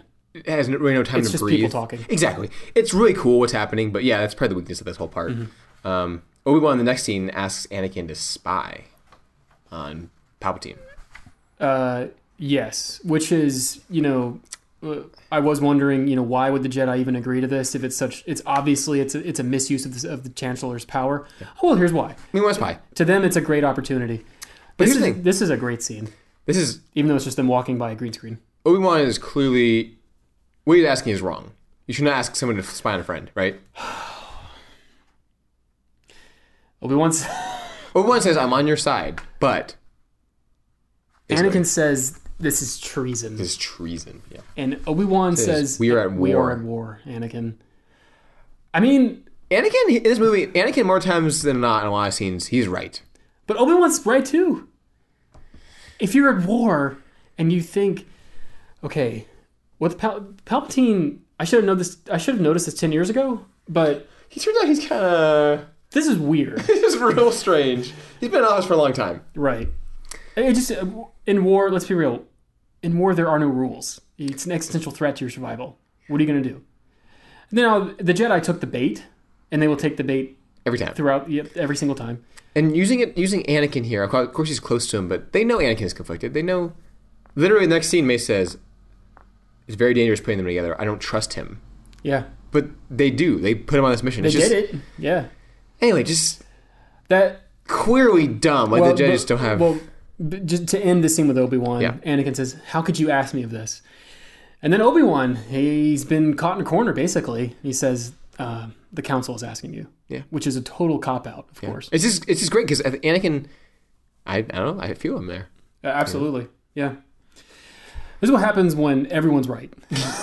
It's cool. Like, again, who thought the Star Wars prequels would be this weird state of everybody's right, but there's something wrong in the center of it at all. Yeah. It's cool. It's cool. No one would have done that. George Lucas said many times, something that drove him to do the prequels the way he did was, the original trilogy, good and evil is very simple. Yeah. Easily defined. And in the prequels, especially in this film, you don't know what good and evil is. Mm-hmm. What is the truth? Who's right? Who's wrong? Who's lying? Yeah. And George Lucas said, Star Wars is a morality play. I have to make it about good and evil. That is core. However, what happens when you can't tell? Episodes 4 through 6 are World War II. Mm-hmm. Episodes 1, 2, 3 are World War I. Shadowy alliances, murky truths. Maybe. Kind of. There's still obviously a I see moral what you're core to saying. it, but anyway, yeah. Episode 3 is George Bush. Let's not forget. Oh my gosh. I have never understood that. Anyway, who cares? You're right. I got you. Next scene, they're in a gunship. Mace, Yoda, and... Oh, well, there's Shatton. It's very dangerous putting them together. I don't think the boy can handle it. I don't trust him. With all due respect, Master, is he not the chosen one? Is he not to destroy the Sith and bring balance to the Force? So the prophecy says. A prophecy that misread could have been. He will not let me down. He never has. I hope right you are. By the way, balance to the Force. Destroy the Sith. Connected right there. Yeah. Is he not to destroy the Sith and bring balance to the Force? Which I think was the first time they're that explicitly was said. connected. Yeah. Explicitly. So it's key. But It's then key. Yoda cast out on that. Mace says, so the prophecy says. Yeah. Sorry, I did a little voice there. I'm Code sorry. switch. I do apologize. But anyway, he says, so basically Mace is doubting this. It's weird because like we haven't, the prophecy hasn't been doubted. Again, now it's just assumed that Anakin is the chosen one. People just know that. But is the prophecy even real? Yoda said a prophecy misread, perhaps. Anyway, there's just doubt. All of a sudden we're like, huh? Which definitely lead Obi-Wan to doubt it later. You know, Obi-Wan is not there yet, though. sweet. It is Good little scene. You're kind of like, Mace, you're kind of a, okay. Yep. Setting the stage. Anyway, next scene would be Anakin and Padme hanging out. This scene's cool. I think the war is destroying the principles of the Republic. This is another one of those scenes that just kind of begins and they're, really what it is the scene should have began mid-conversation. However, George did not write the rest of the conversation. That's what it is. Yeah. This scene's kind of weird. There's a lot of ideas here that don't quite make sense. No, I like it a lot. You say your thing. Anyway, I think this war represents this destroying the principles of the Republic, which is awesome. It means this. Something about this war is cancerous to who we are. Anakin opens up with the truth, basically. The war has warped the Republic and the Jedi Council beyond recognition. They are beyond repair, it's frankly. Beyond repair. It basically sets up this theme of kind of the name only. Yeah. It is the Republic in name only. Yeah. He says that, and then Padme kind of sees an opening, like, he's getting it, I can tell him. Maybe we're on the wrong side, but he doesn't take to that. But he sees it as a binary. If you're on this side, you're on the Separatist side. The Separatists are evil.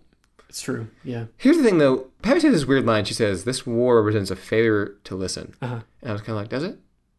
This war this war was the result of you being, I don't know, your people being starved and your people being... Anyway. I see what you're saying. She's naive. That's the key. A little bit. Maybe. She's right, but she's naive. I don't know. You know? I don't She's know. not... Like, diplomacy would not have fixed this. There's evil forces at work here. There's evil. Like, World War II was not a failure to listen, right? Come on. Sure. There's an evil at the core of that. I don't know if naive is the right word. I think she's holding on to... She's idealistic. Maybe. She's still a little too idealistic, which is gone later. Yeah.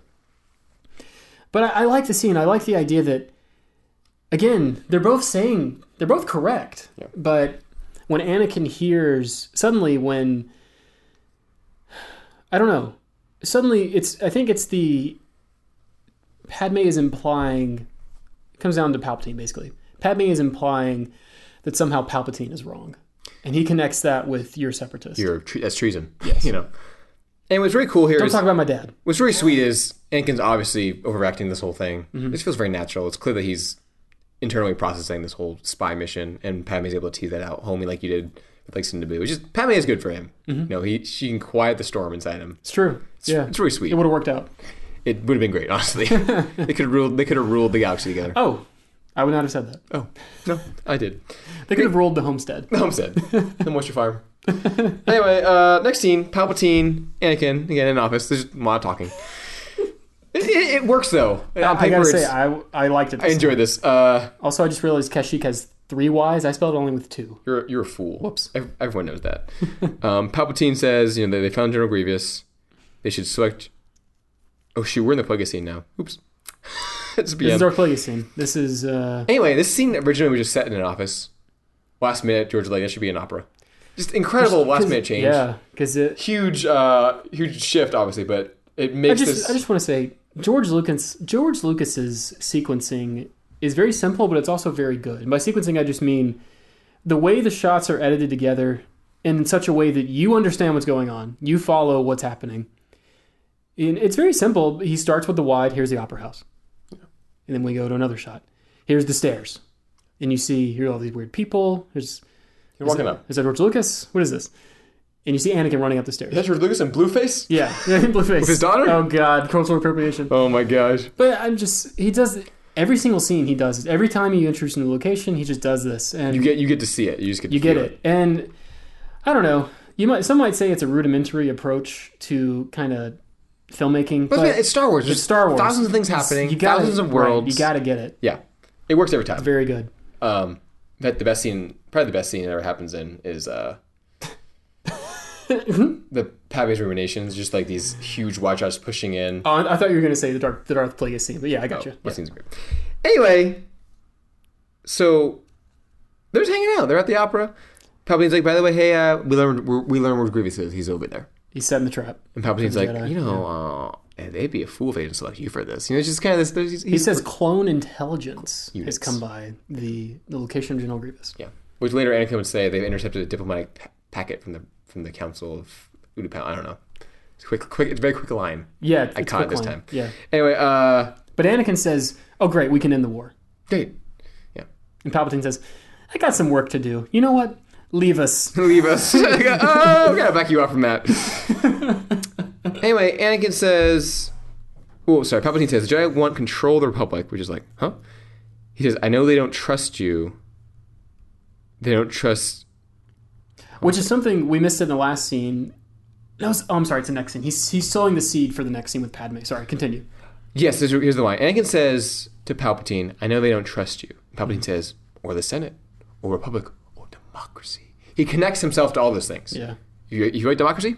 Palpatine. Yeah. He's making this chain of rationalization for Anakin. He's produced a propaganda film in the span of 5 seconds. He's incredible, honestly. He's the best man. And then there's just so much happening. I have it all written down. There's just so much happening. Basically, Palpatine starts poking the Jedi a little bit. Like, are they really that good? Anakin starts to think it's binary good and evil. Good is a point of view, Anakin. I'd be very worried if I was hanging out with Barack Obama or Donald Trump, and they're like, hey man, get the point of view. I'd be like, huh? Sir? I mean, but let's be real. A lot of people today believe that. More relativism. More relativism. We live in the postmodern world. You have your truth. It's very seductive. I have my truth. Seductive it is, but it's wrong, ultimately. It's a great way of bridging between good and evil. Yeah. In between. It's like, well, can we even know? There's a little backslide that can happen there. Right.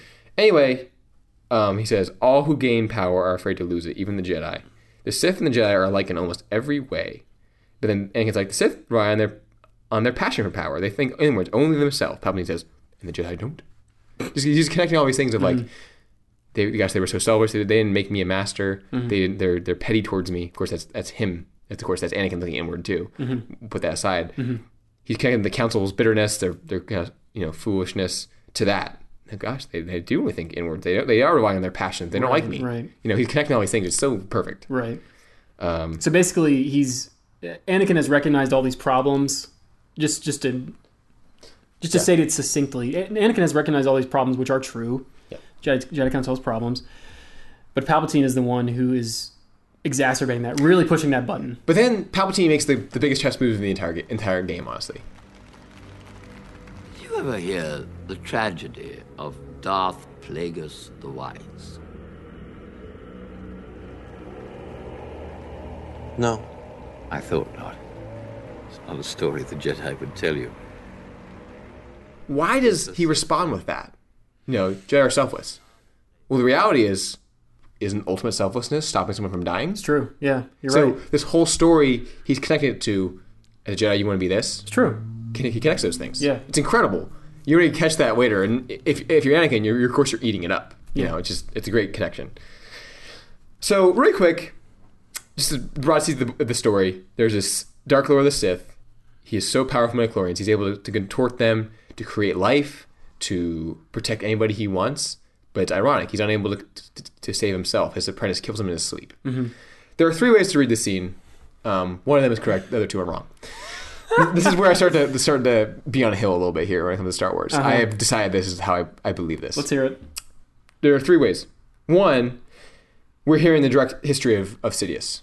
This is literally Sidious is telling the story of him and his master. Mm-hmm. You know, the legend of Darth Plagueis is the legend That of is Sidious and Palpatine. embraced in the novel Darth Plagueis. 100%. And Plagueis, pretty sure in the novelization, a lot of the fans just intuit that to be true as well. You know, then when everybody went to see Plagueis in episode 7, he's anyway, interesting figure. They just immediately put some immediacy in there. Mm-hmm. But he says the Sith legend. An old Sith legend. Yep. So it's like, maybe that throws a wrench in that. This is an ancient thing. Yeah. You know, so this is maybe some bizarre arcane thing Palpatine found. Mm-hmm. Option 3, which is the correct reading, is that this is something that, as somebody, I think I'm pretty good at marrying what I feel like are some 2 ideas together. Is this going? Anyway, the way I look at it is this is certainly Sidious and his master he's talking about. This is certainly that. Certainly. Yes.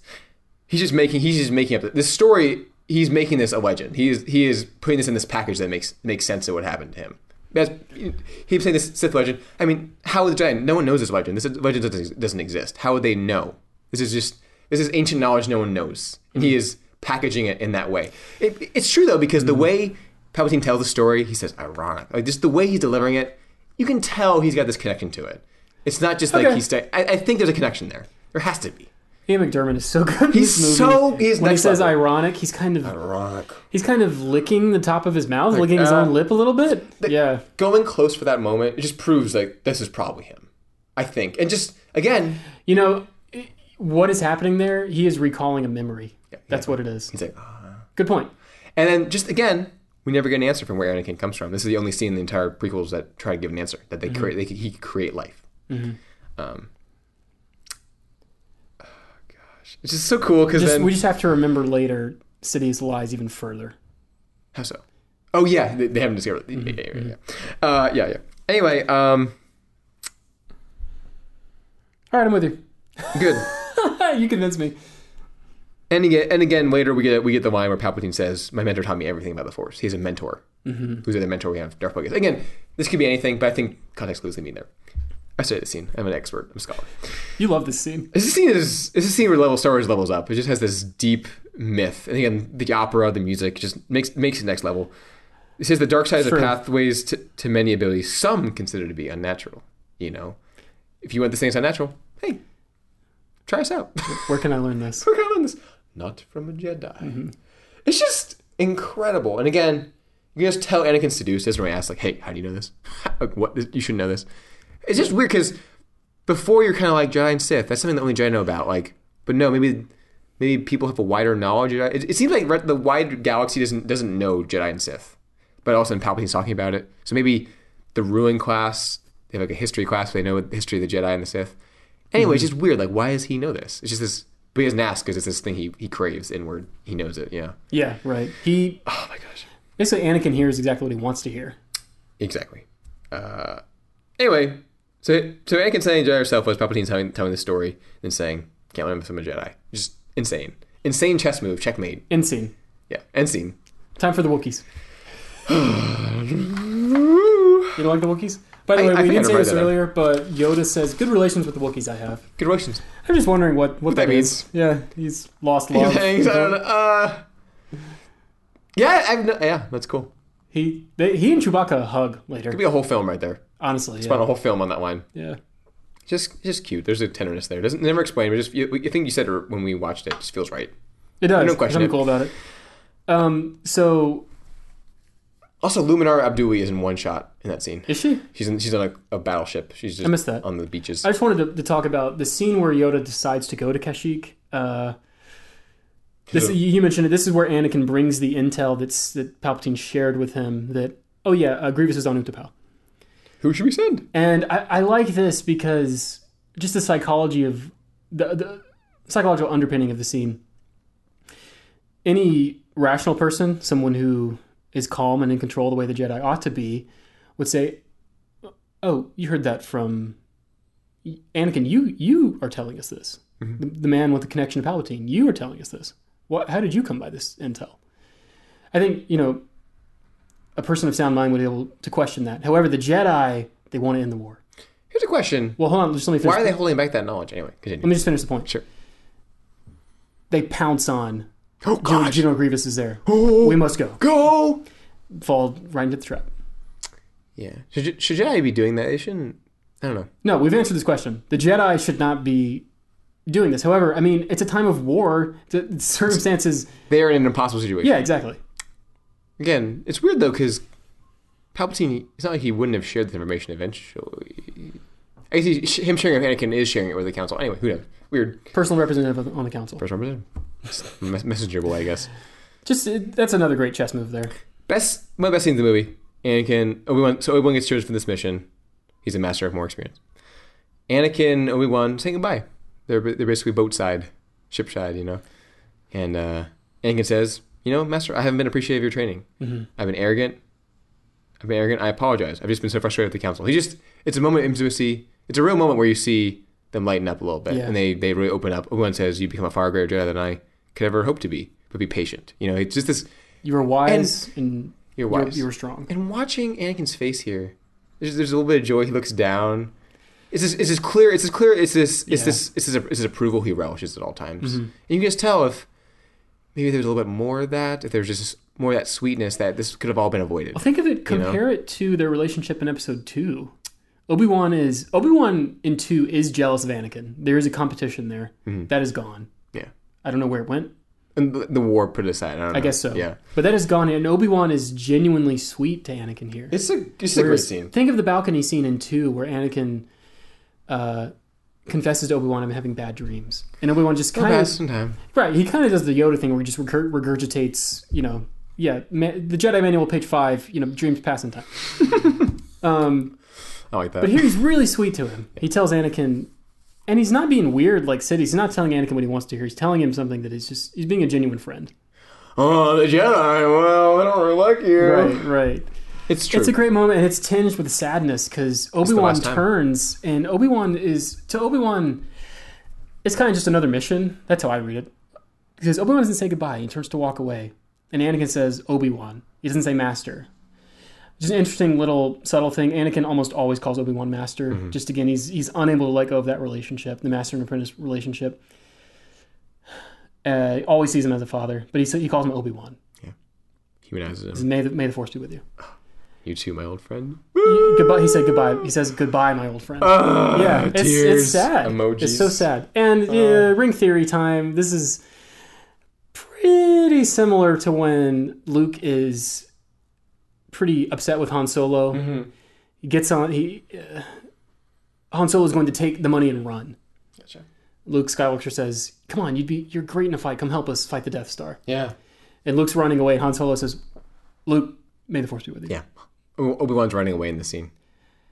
He's loaded with cash. Yeah. Sure. Good. Obi-Wan returns triumphantly later. Yeah, it all works out. Yep. It all works out. Nice level. Anyway, now hold on. Anakin saved Obi-Wan in the Separatist fight, the battle over Coruscant, the way Han Solo saved. Oh my gosh, shut up. I'm done. Come on. It's there. It's all there. Who cares? But then the next scene, again, is Anakin and Padme hanging out. And this is where in the movie I had this question where I was like, what are they supposed to be doing when they're off the front? Like, they're just hanging out with Padme. I feel like this is not right. Like, what would a Jedi be doing? What are they expected to be doing? He's just at her apartment. Yeah, this is the scene where... It's weird cutting these scenes together because you end on brothers. Yeah. Goodbye. But then immediately he's like, Obi-Wan doesn't trust me. That's what Anakin says. Well, remember how the scene begins. Anakin's sitting on the couch playing the video game. That's right, he's got the dream. Oh, shoot. The dream. Hold on. He's playing the video game, but it cuts into... Yeah. He sees Obi-Wan's now in the dream. Yeah, right. Exactly. Like, is Obi-Wan here? So he's on the couch, and Padme comes up. I like this. This is a really sweet little moment. Again, just very true to life. Padme comes up and just kind of pats him, honestly. It's a really sweet moment. Hey there, how are you? Yeah. Because she can kind of tell, he's moody, he's dark. I don't want to deal with you right now, but... No. It's just a sweet little human moment. And Padme says, Obi-Wan came by this morning. And Anakin goes, excuse me.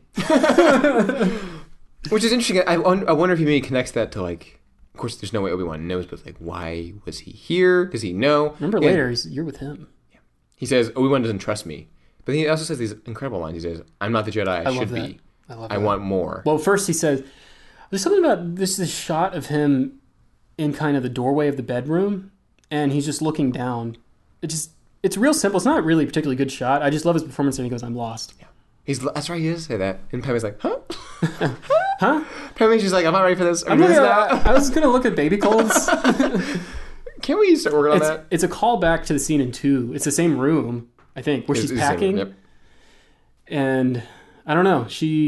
It's similar but different to that scene. It definitely is, yes. Good, well put. Well put. Astute. I thought that might be a chance for you to come in. Anyway, I'm not the Jedi I should be. I love that line. Yeah. I have a lot of words here, sorry. Hold on a second, please.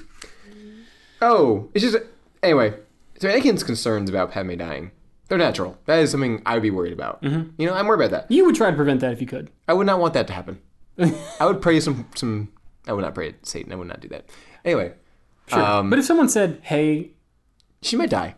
I could probably help you with that. You would say, I'm listening. Yeah, tell me more. Go try.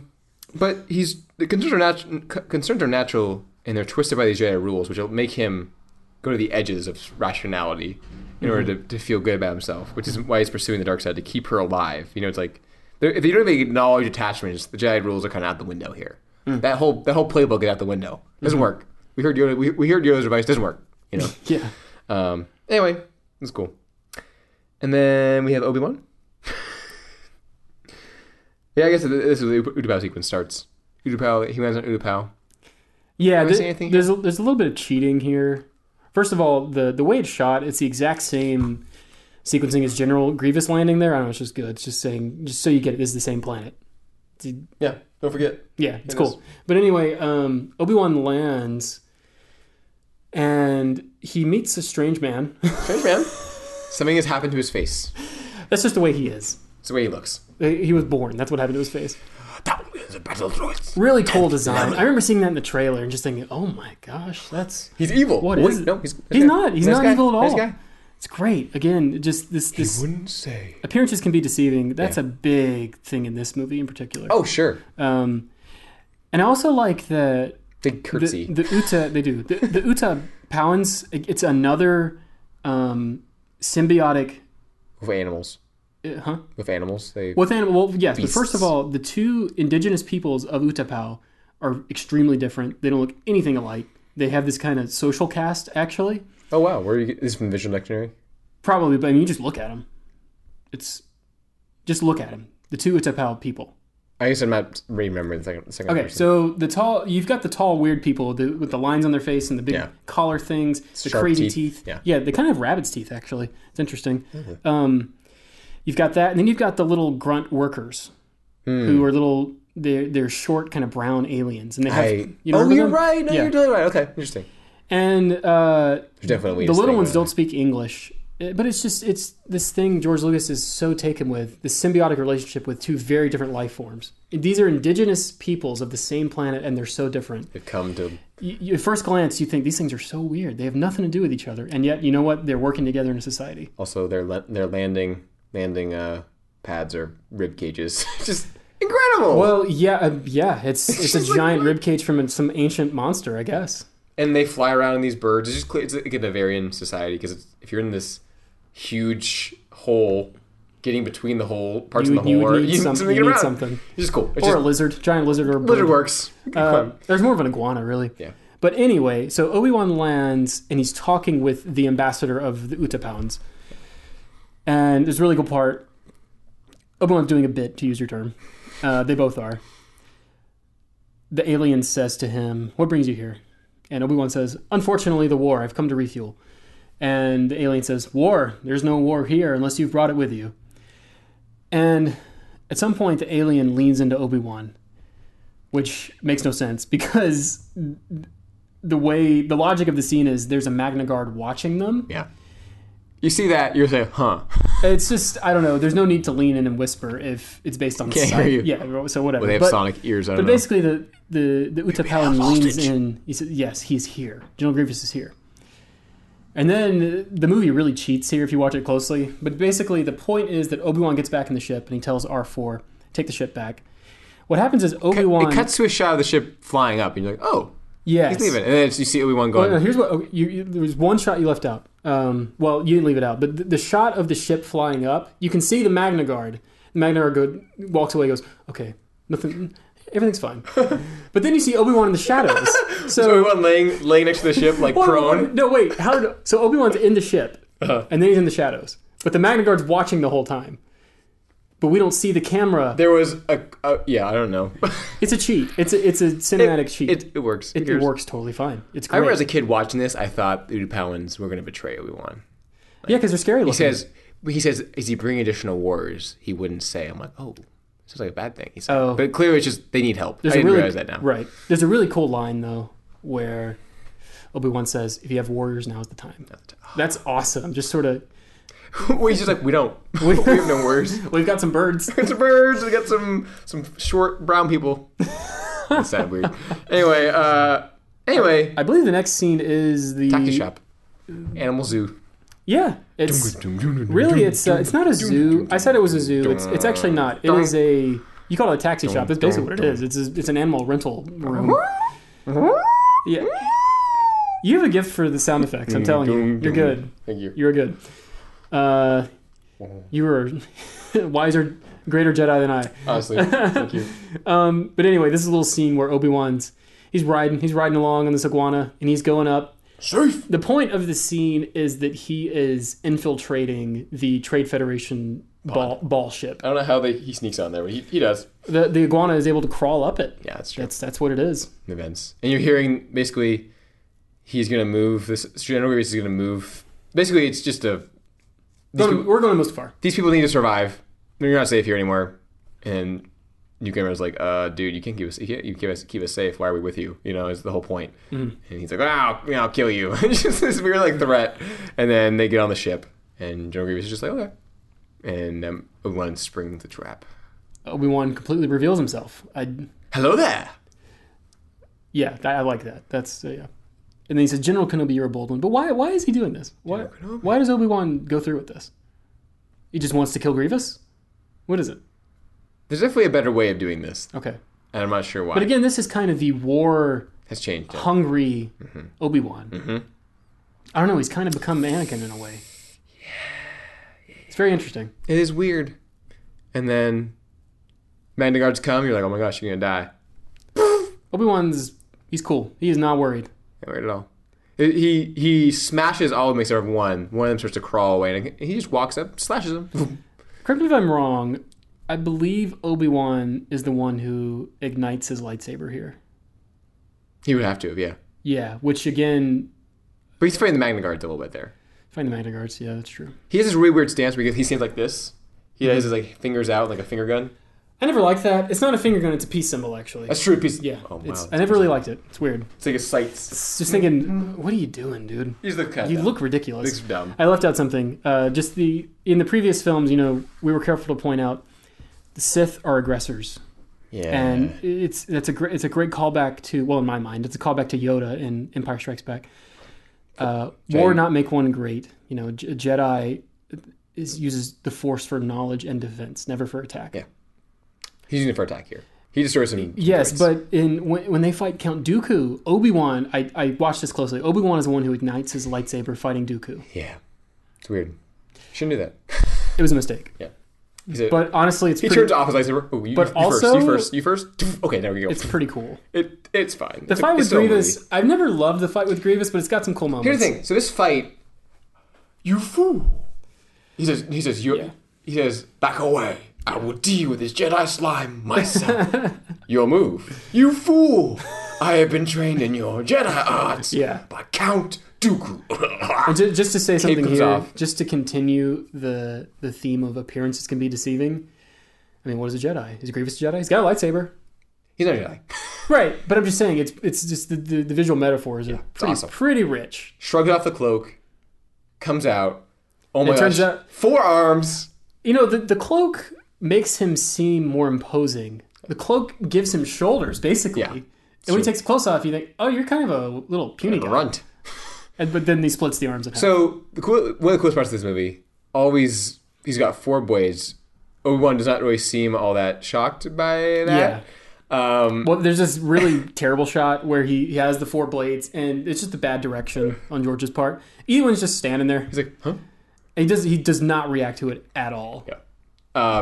Because he's a droid, he got completely spinny wrists, and it's the coolest thing. It's just...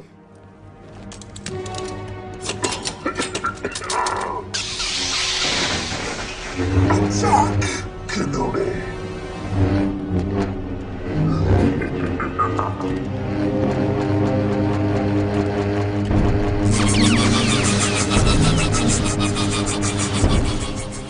General Grievous splits his arms in half. He has 4 arms now, lightsaber in each arm. He starts spinning the lightsabers like propellers. Oh gosh, it's incredible. Yeah. And the visual, that's awesome. A wall of lightsabers is coming towards Obi-Wan. He's like, huh. Here's where the fight breaks down. That is so cool. But how can one man with 1 blade... So if it's one guy against Darth Maul, 2 blades, you can choreograph that. Mm-hmm. How do you choreograph, first of all, 4 arms in the first place? How do you defend that? You could have... it's hard. Look, they could have done it. They could have done it, but... This is hard. But it would have... It's certainly harder. But then I think the real reason is you've got these other scenes written where you've got this chase sequence. You've got them fighting by General Grievous' spaceship. Got to even the odds a little bit. You've got... Well, no, it's just... You got to... It could have been an incredible fight where Obi-Wan is kind of gaining and losing ground bit by bit. Okay, I got 1 arm off. I got this other arm. But that would have been, a 15... sequence. They want to do more. That's a good point. It would have been a 15-minute action sequence on its own. So the fight slows down real fast after the propellers. And basically, the hands get chopped off quick, so it's fine. Yeah, it's disappointing. It's definitely disappointing. But there are other things going on in this movie. We got to move on. Really quick. Anyway, the clones arrive. He says, army or not, you must realize that you are doomed. Obi-Wan says, I don't think so. And then pushes him against the thing. Oh, I don't think breaks so. Breaks his lightsabers. And then Grievous gets on this vehicle. It's basically one big wheel, but it has legs. It's got legs. It's incredible. It's just so cool. Again, beast versus machine. They have this little race. So the next scene is Jedi War Council. Yeah. Mace Windu says, I sent a plot to destroy the Jedi. He also says, the dark side surrounds the Chancellor. Yeah. And you're like, you think? I wonder if 2 of those things could be connected. Huh? Who's he talking to in that so scene? Dumb. It's the scene in the war room where they're all holograms. It's only Mason and Anakin there. Mm. And it's Ki-Adi-Mundi and Yoda as a holograms, and Commander Cody's there too. Commander Cody comes in and says, "Hey, by the way, we've made contact." And then that's where Mace says all these things. Okay. It's just weird. It's this weird scene. Anyway, it's cool though. It's a little filler scene. Yeah, don't eat it. Anakin goes to Palpatine to tell him, "Hey, by the way, we got this guy. We're fighting him." This is a big scene. It's a big scene. Let me help you to know the subtleties of the Force. How do you know the ways of the Force? My mentor taught me everything about the Force, even the nature of the dark side. You know the dark side? Anyway, this is just great. Palpatine just says, "Let me be your mentor," and Anakin's like, "Huh?" He says, "I know both the natures of the Force." What does he say here? Even the nature of the dark side. A strong leader needs a wider view. Not just the dogmatic narrow view of the Jedi. Yeah. Even my mentor taught me everything about the Force. Even the nature of the dark side. And we commented on this, but they're both walking at this point. There's some incredible murals on both sides of them. There's a mural behind. Demonic. No, it's not demonic. It's a mural that is depicting Jedi. You see. Oh, cool. Yeah.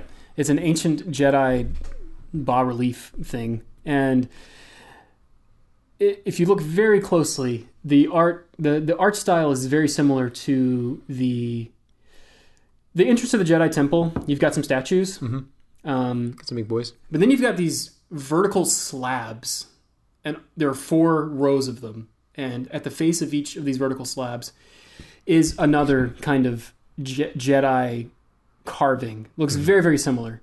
Cool. But anyway, this is just some ancient thing. This looks awesome. It's there to tell you this guy knows what he's talking about. Yeah, he knows what's going on. He's been researching his whole life. Which is cool because at first you're like, oh, he just knows some stuff, and then it's like, oh, And something about that is so cool because it's the ideals of the Republic, of a free society, doing itself in. Yeah. This man, you could have hidden the history of the Sith, perhaps. Maybe this never wouldn't have happened, but it's a free society. You can't do that. Yeah. This man was able to learn everything. Which means they can always rise again to a certain degree. Yep, absolutely. If evil comes to win, you can't stop it. America's doomed. Well, I kind of let that slip out. Oh, sorry. We're talking about Star Wars. Oh, Star Wars. Oops. Edit that out. No, we're not going to do that. Anyway, Palpatine says, even the nature of the dark side, and he just stops mid-tracks. His mouth opens. Like, it was just so good saying it, but also he's like, oh, I shouldn't have done that. And then Anakin's like, huh?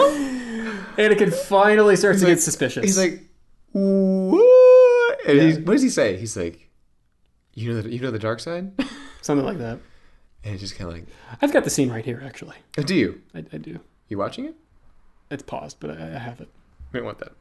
Anyway, they start circling. Anakin activates the lightsaber. He says the dogmatic and narrow view of the Jedi. Exactly. Incredible. Anyway, again, he's not saying good and evil there. He's saying limited and dark side is the full pathways, Anakin says, you're the Sith Lord we've been looking for. And Palpatine says, are you going to kill me? He says, I'd certainly like to.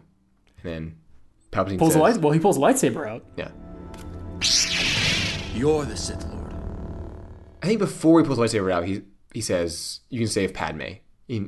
Only through me will you have the power to save... And then he's like, what'd you say? No, he says, save your wife from certain death. That's first of all, that's the part. And he goes, also, does he know he's married well, to that's Padme? The thing. We don't know that. Yeah.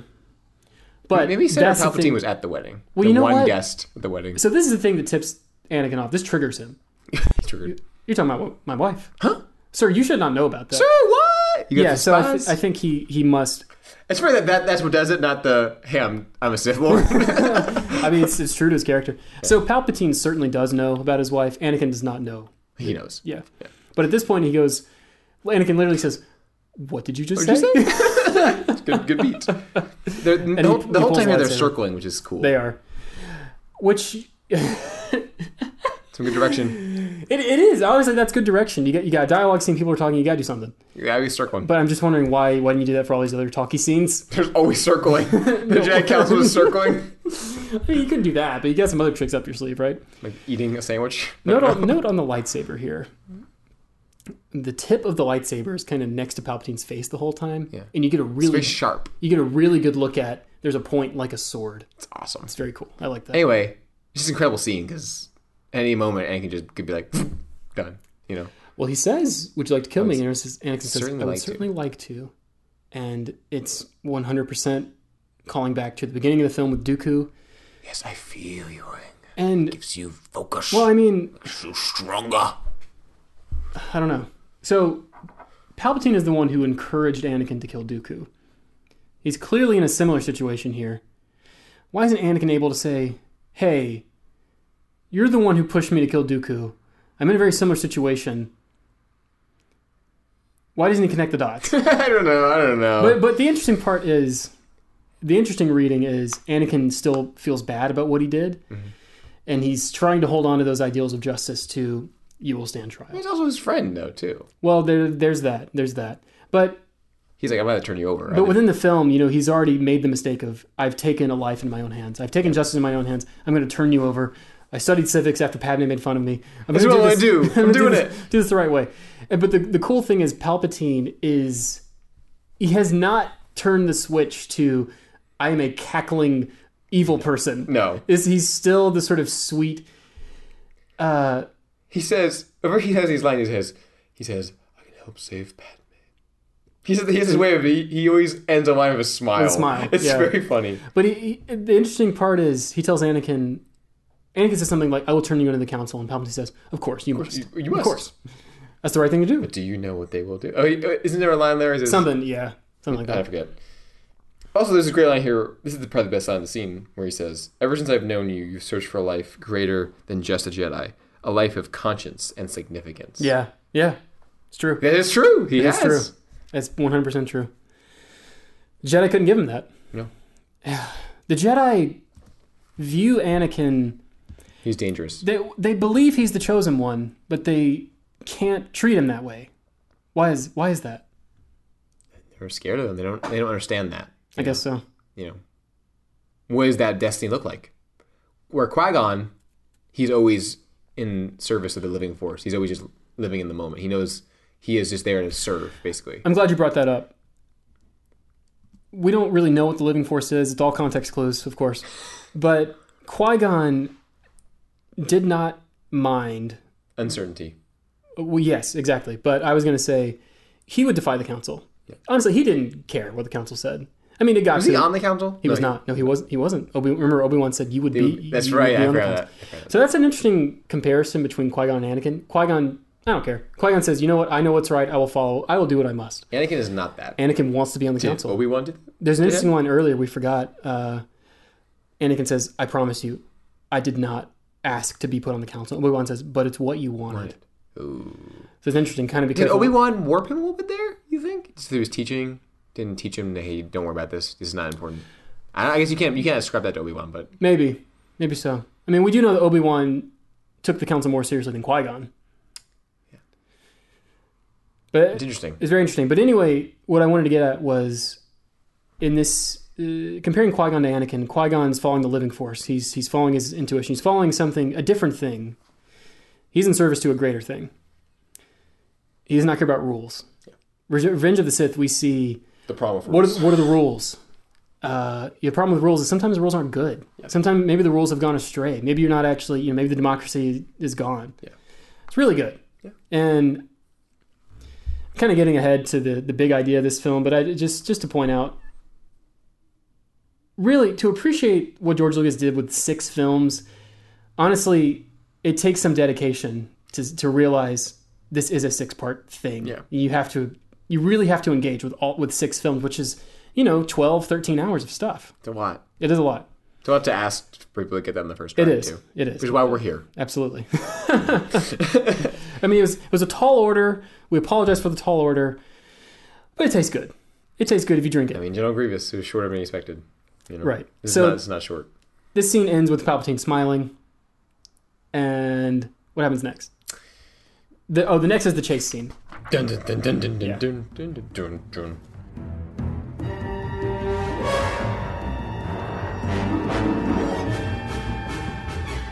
Yeah, not really an important scene there. That's just kind of setting up. I guess they kill him. He has to kill him. At some point, it does set up. This might have been earlier, actually, but it sets up that. This was an earlier scene. There's a scene set up with Admiral Cody and Obi-Wan. Commander Cody. Sets up kind of a little friendship they have. That they are sort of brothers in arms. Yeah. And some banter. Yeah, just a little bit of banter. Leave some droids for us, Right. At some point, though, Obi-Wan drops his lightsaber and Cody gives it back to him. It's like, huh. It falls a long way, too. It's like, oh, hey. It does. Oh, shoot, we didn't even talk about how the clones look different in this movie. Anyway, they look more Stormtroopers. They look awesome.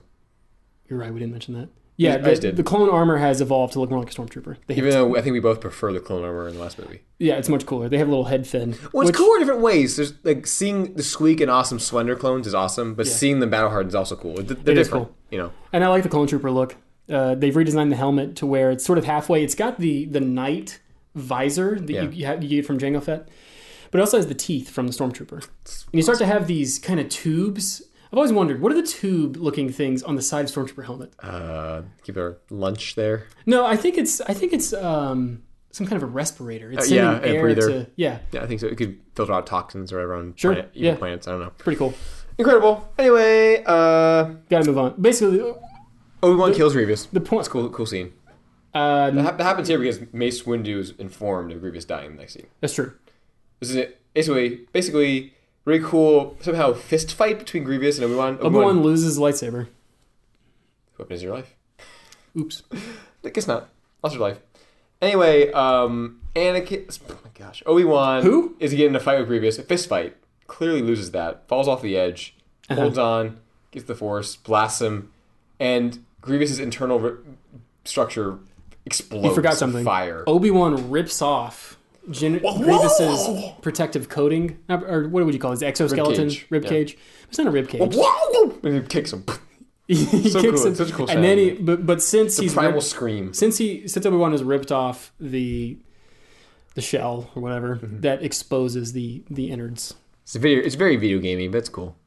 I don't care. It's pretty cool. Then Obi-Wan says, "Well, did you describe how General Grievous dies? This This is what your parents wouldn't let you watch."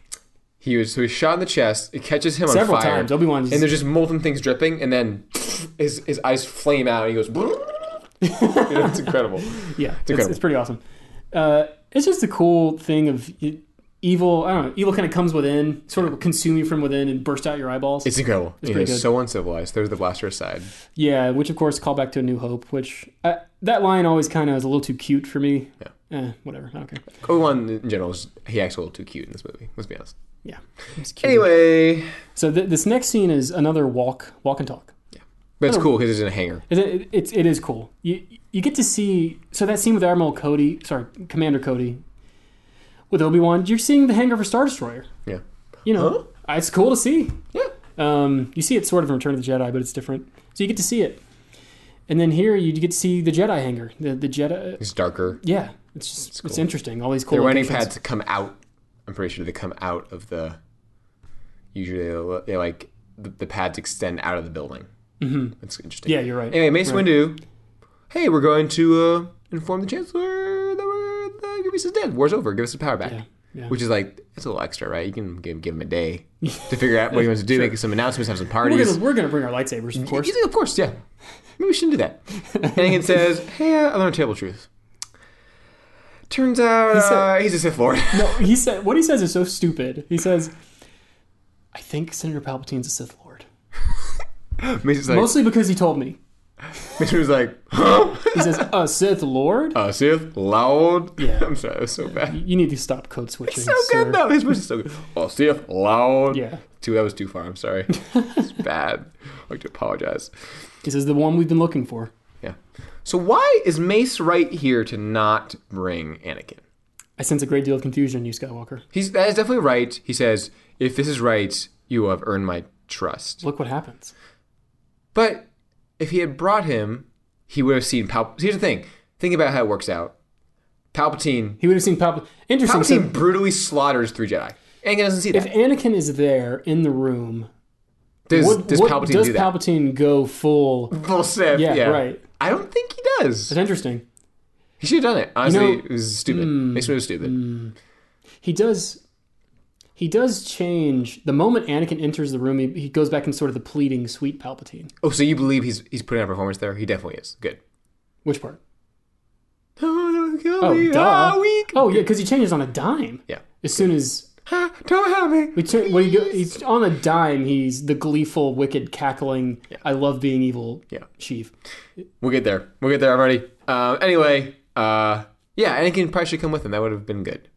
It would have changed things. But you understand Mace. You understand. We understand why. Yeah. Mm-hmm. Then probably one of my favorite scenes is this scene where Padme and Anakin. It's sunset. Anakin's been instructed to wait at the Jedi Council. He's just sitting in the room. He's sitting there. He's conflicted. He's looking out the window. He sees basically it's these wide shots you were talking about. It's just moving through space, connecting the apartment, connecting the council chambers, and then eventually connecting to the Senate chambers. Just like you just can sense their moods, and everybody is just so conflicted. Anakin's crying at one point. Just to be clear, Padme and Anakin are basically looking at the same sunset, but they're weirdly sort of looking at each other. It's incredible. There's a wordless connection between them. Yeah. And it's not explained at all. The music is so ethereal here. It's just incredible. Yeah, the music's amazing. John Williams' Big Flex, Episode 3.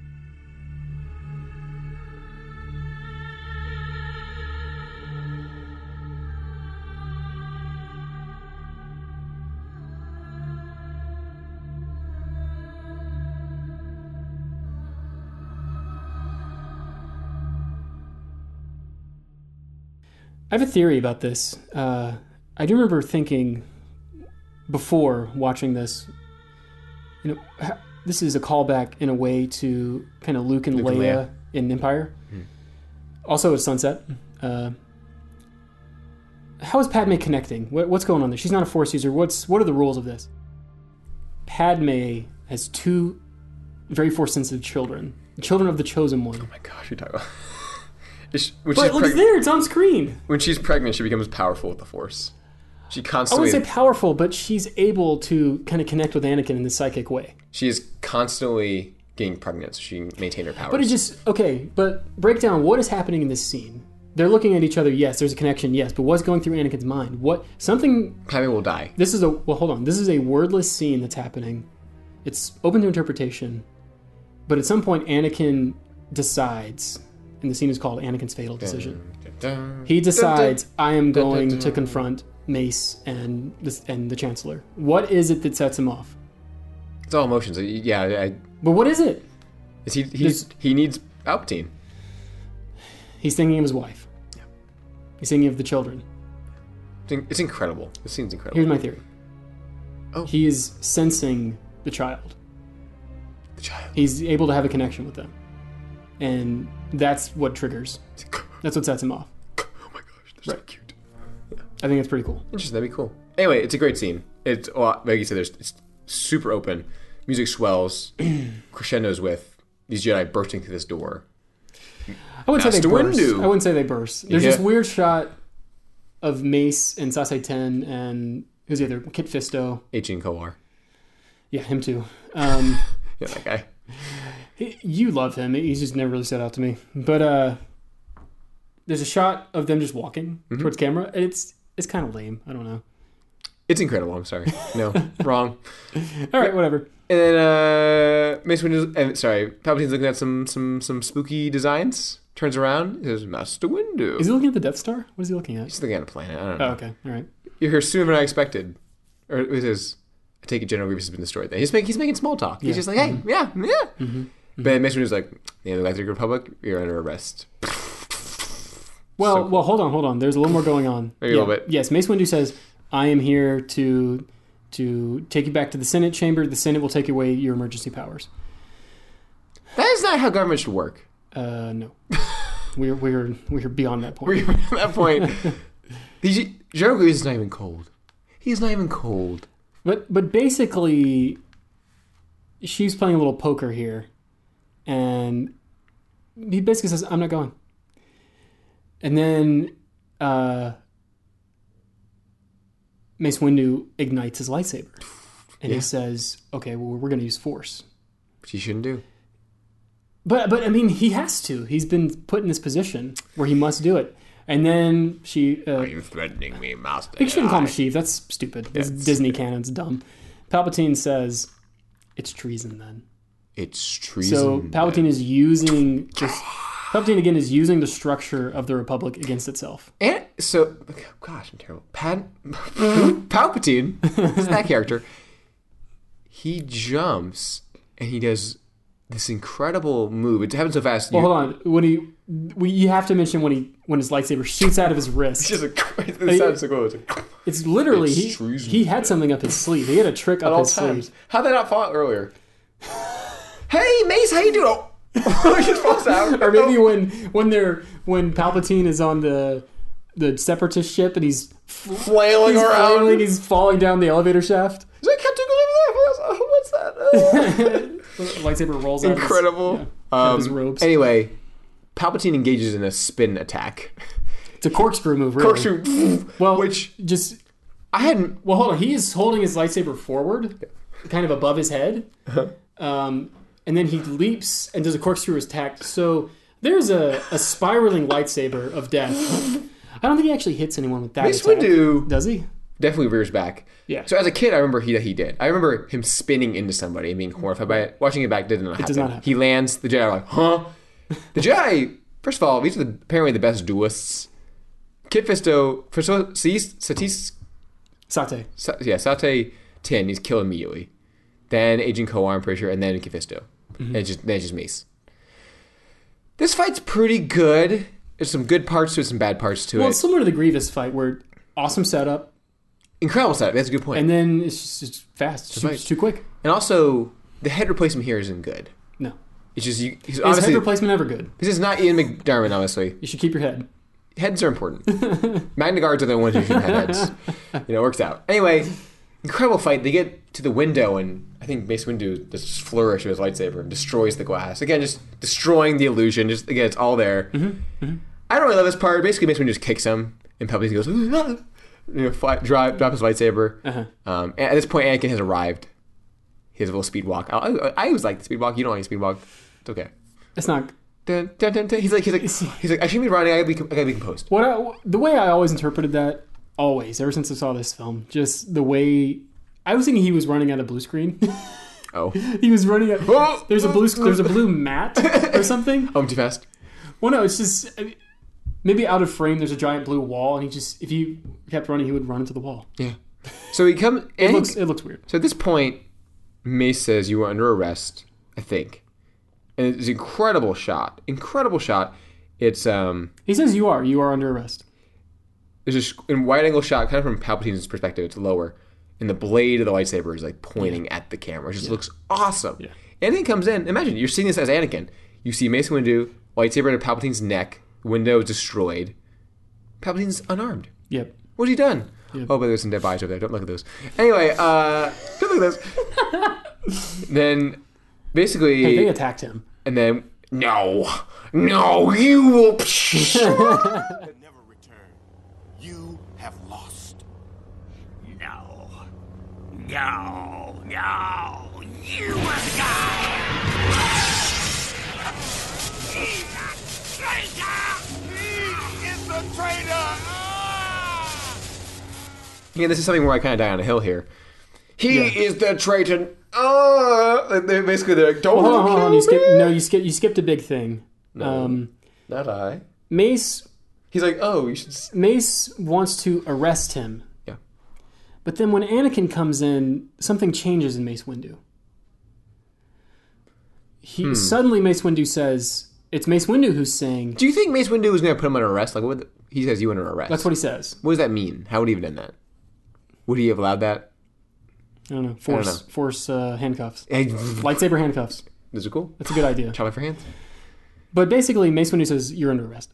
Anakin walks in. Mace Windu looks over at Anakin, and he kind of... He goes, it's weird. There's a hand. There's a hand thing. Maybe just a hey. Okay. Hey. But the important thing is, when Anakin gets there, Mace Windu says, he's too dangerous to be left alive. We hear that again. Where we heard that before? We heard that, yep. So now we have, all the proof Anakin needs that the Jedi are compromising on their values. Mm-hmm. And Anakin is, he's thinking selfishly. He's thinking about, he literally says, I need him. But not he's yet, saying... Not yet. You haven't got that part yet. Huh?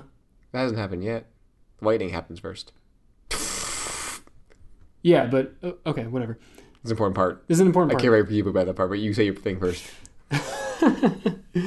Basically, Anakin is saying he must stand trial.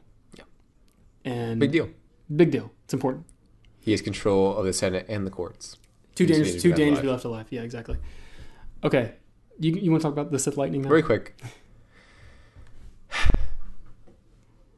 Darth Sidious is incredible. He's so cool. I don't like to see him. Is he the best part of this film? In a lot of ways. He's a little goofy in this film. He has some kind of boo-boo moments. I love it.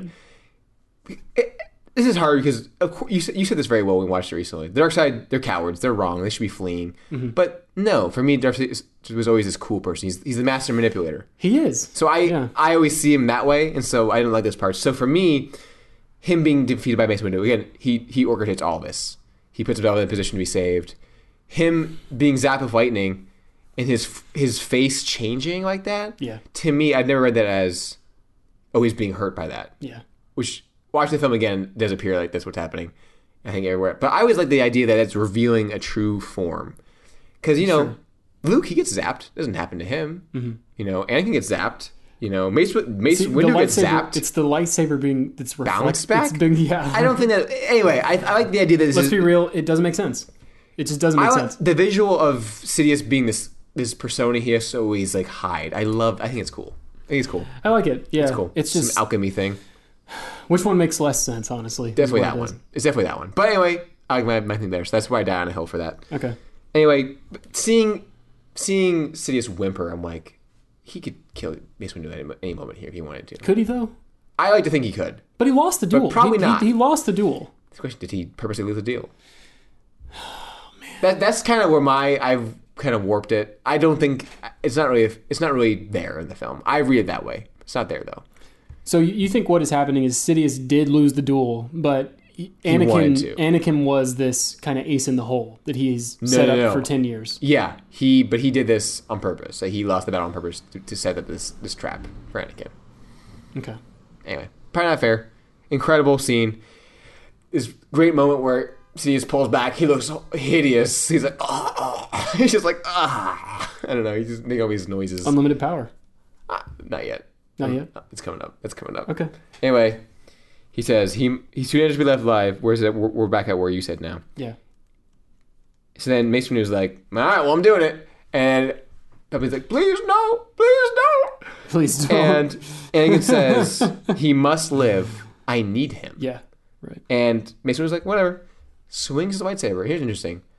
Anakin does not parry the blow. He chops off his hand. Mm-hmm. It's a little extra, don't you think? Oh, yeah. A little much. And then Sidious's like, oh, it worked! And at this point, Sidious goes, I do not need to hide anymore. I'm good. I am Sidious unleashed. Sidious just says, I'm going to have fun.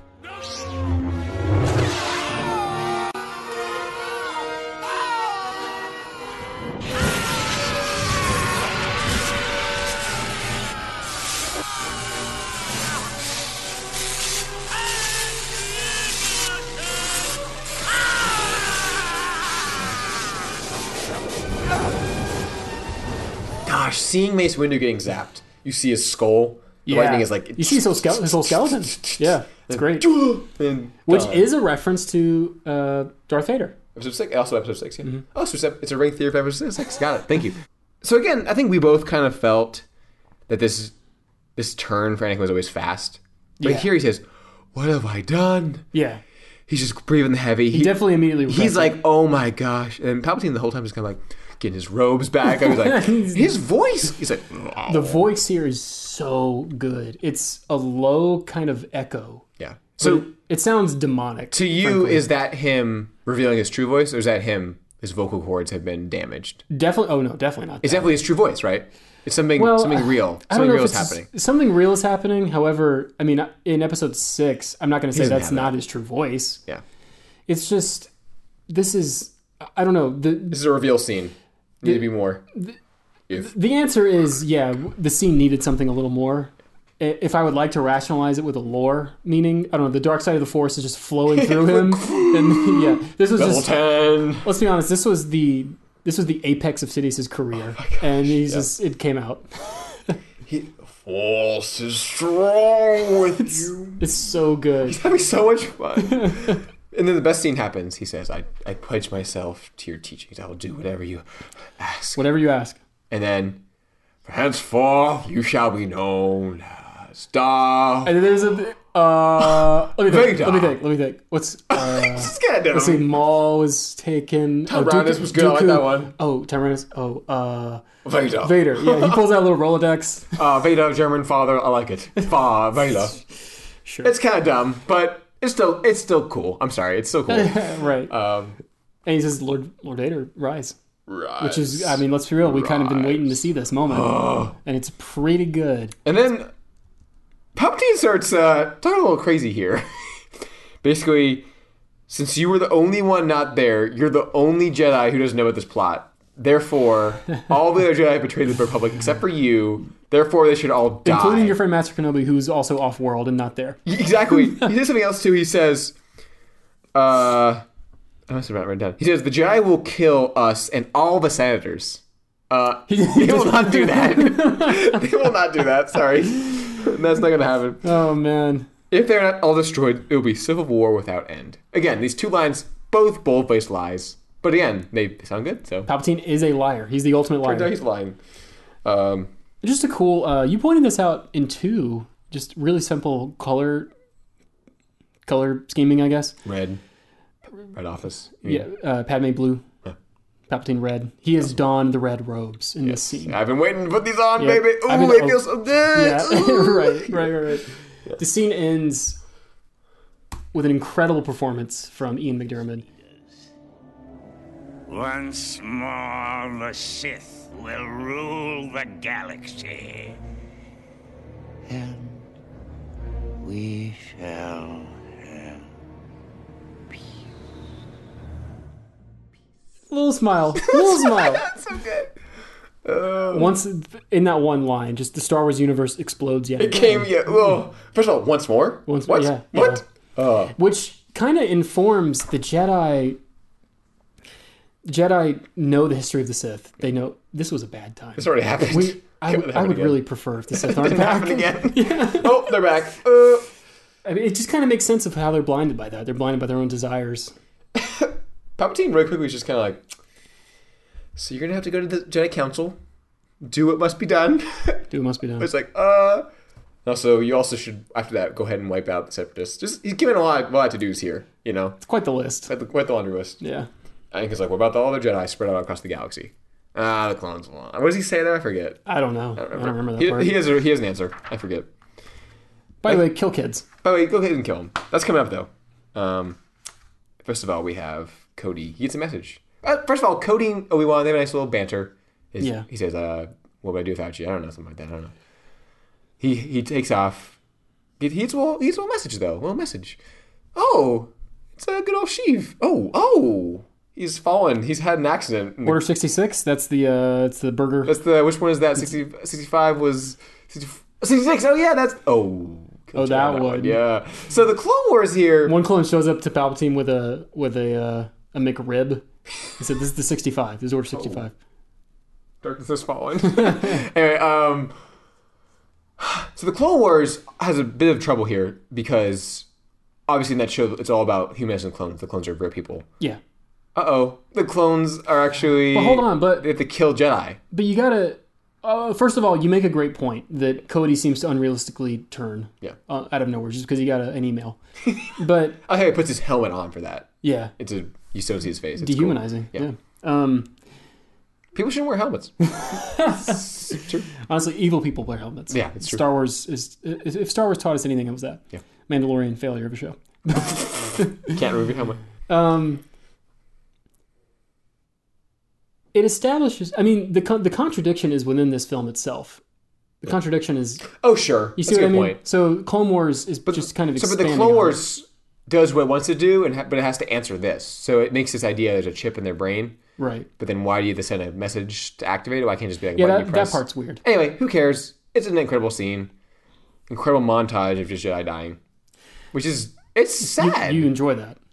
I enjoy seeing it because it just, you see, again, here's the thing. No, it's a good scene. Here's the thing. George Lucas, constantly creating things. He's made these entire worlds. Oh yeah, Felucia, probably won't be able to use that. Oh yeah, let's just have a Jedi die there. Mm-hmm. You see this incredible landscape, incredible battle scenes. Oh yeah, Megiddo, that's a cool planet. Oh yeah, let's have Kanan Mooney die there. Incredible. Right. Plo Koon. My favorite, Plo Koon on Keto Nemoidia. Yeah. Just seeing this planet where cities are in these kind of giant hammocks just hanging. Works out. It's cool. It's so cool. Yeah. I think we got a little ahead. I think March on the Jedi Temple is before this. I don't think so. I'm telling you. I'm looking at the chapter list right now. No, I'm sorry. I do have it before. Okay. I say here. That's okay. I have a note here saying Order 66 has more imagination than the entire sequel trilogy. Just in one moment, these planets, these people, these characters. I think I said that, and you took it from me. Oh, get it back. It's yours now. It's okay. It's a free idea. I said it's for everybody. It is true, though. Thankfully, we don't see a lot of Jedi being massacred in the temple. That would just be so dark. It is tasteful. There's something interesting about that later that we'll talk about. But so Anakin, you see a quick wide shot of the temple, Jedi being gunned down. Anakin's go to the Jedi Council, and hey, there's some of the younglings there. Oh, come on! You got to talk about the shot of him marching up the steps. Oh yeah! Oh my god! How did I forget? Him marching up the steps is incredible. Mm-hmm. There's a shot above, from the ground looking up. He just looks awesome with this whole army of clones behind him. It just looks so cool. It's awesome. Mm-hmm. But anyway, younglings are highly Master Skywalker. There are too many of them. What do we do? Whatever. But they can deserve to die. Why does Anakin kill him? Why does Anakin kill him? What do you mean? Why did he do it? Because he was told to. No. Okay.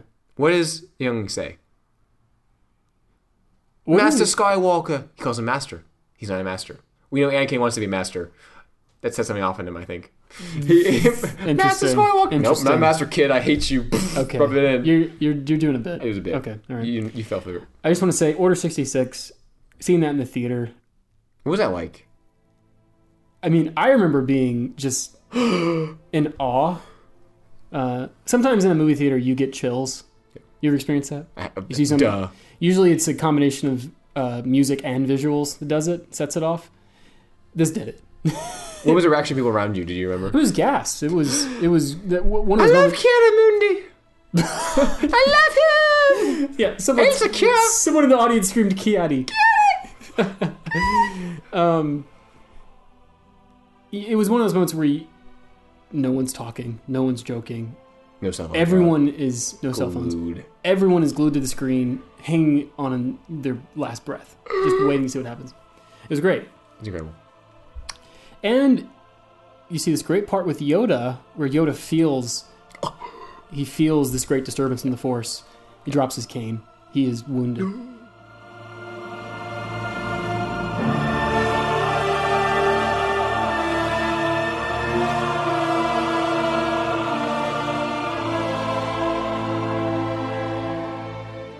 It is really sad, but this is Yoda's beliefs being put to the test. Mourn them, do not miss them, do not, Master Yoda. He doesn't miss them, I think. He does hurt. I'm just saying, it's just brilliant to say Anakin went to help. He sought Yoda's advice, sought his help. Yoda gave him just, Jedi Manual page 6. Yeah. And he has to live by his beliefs.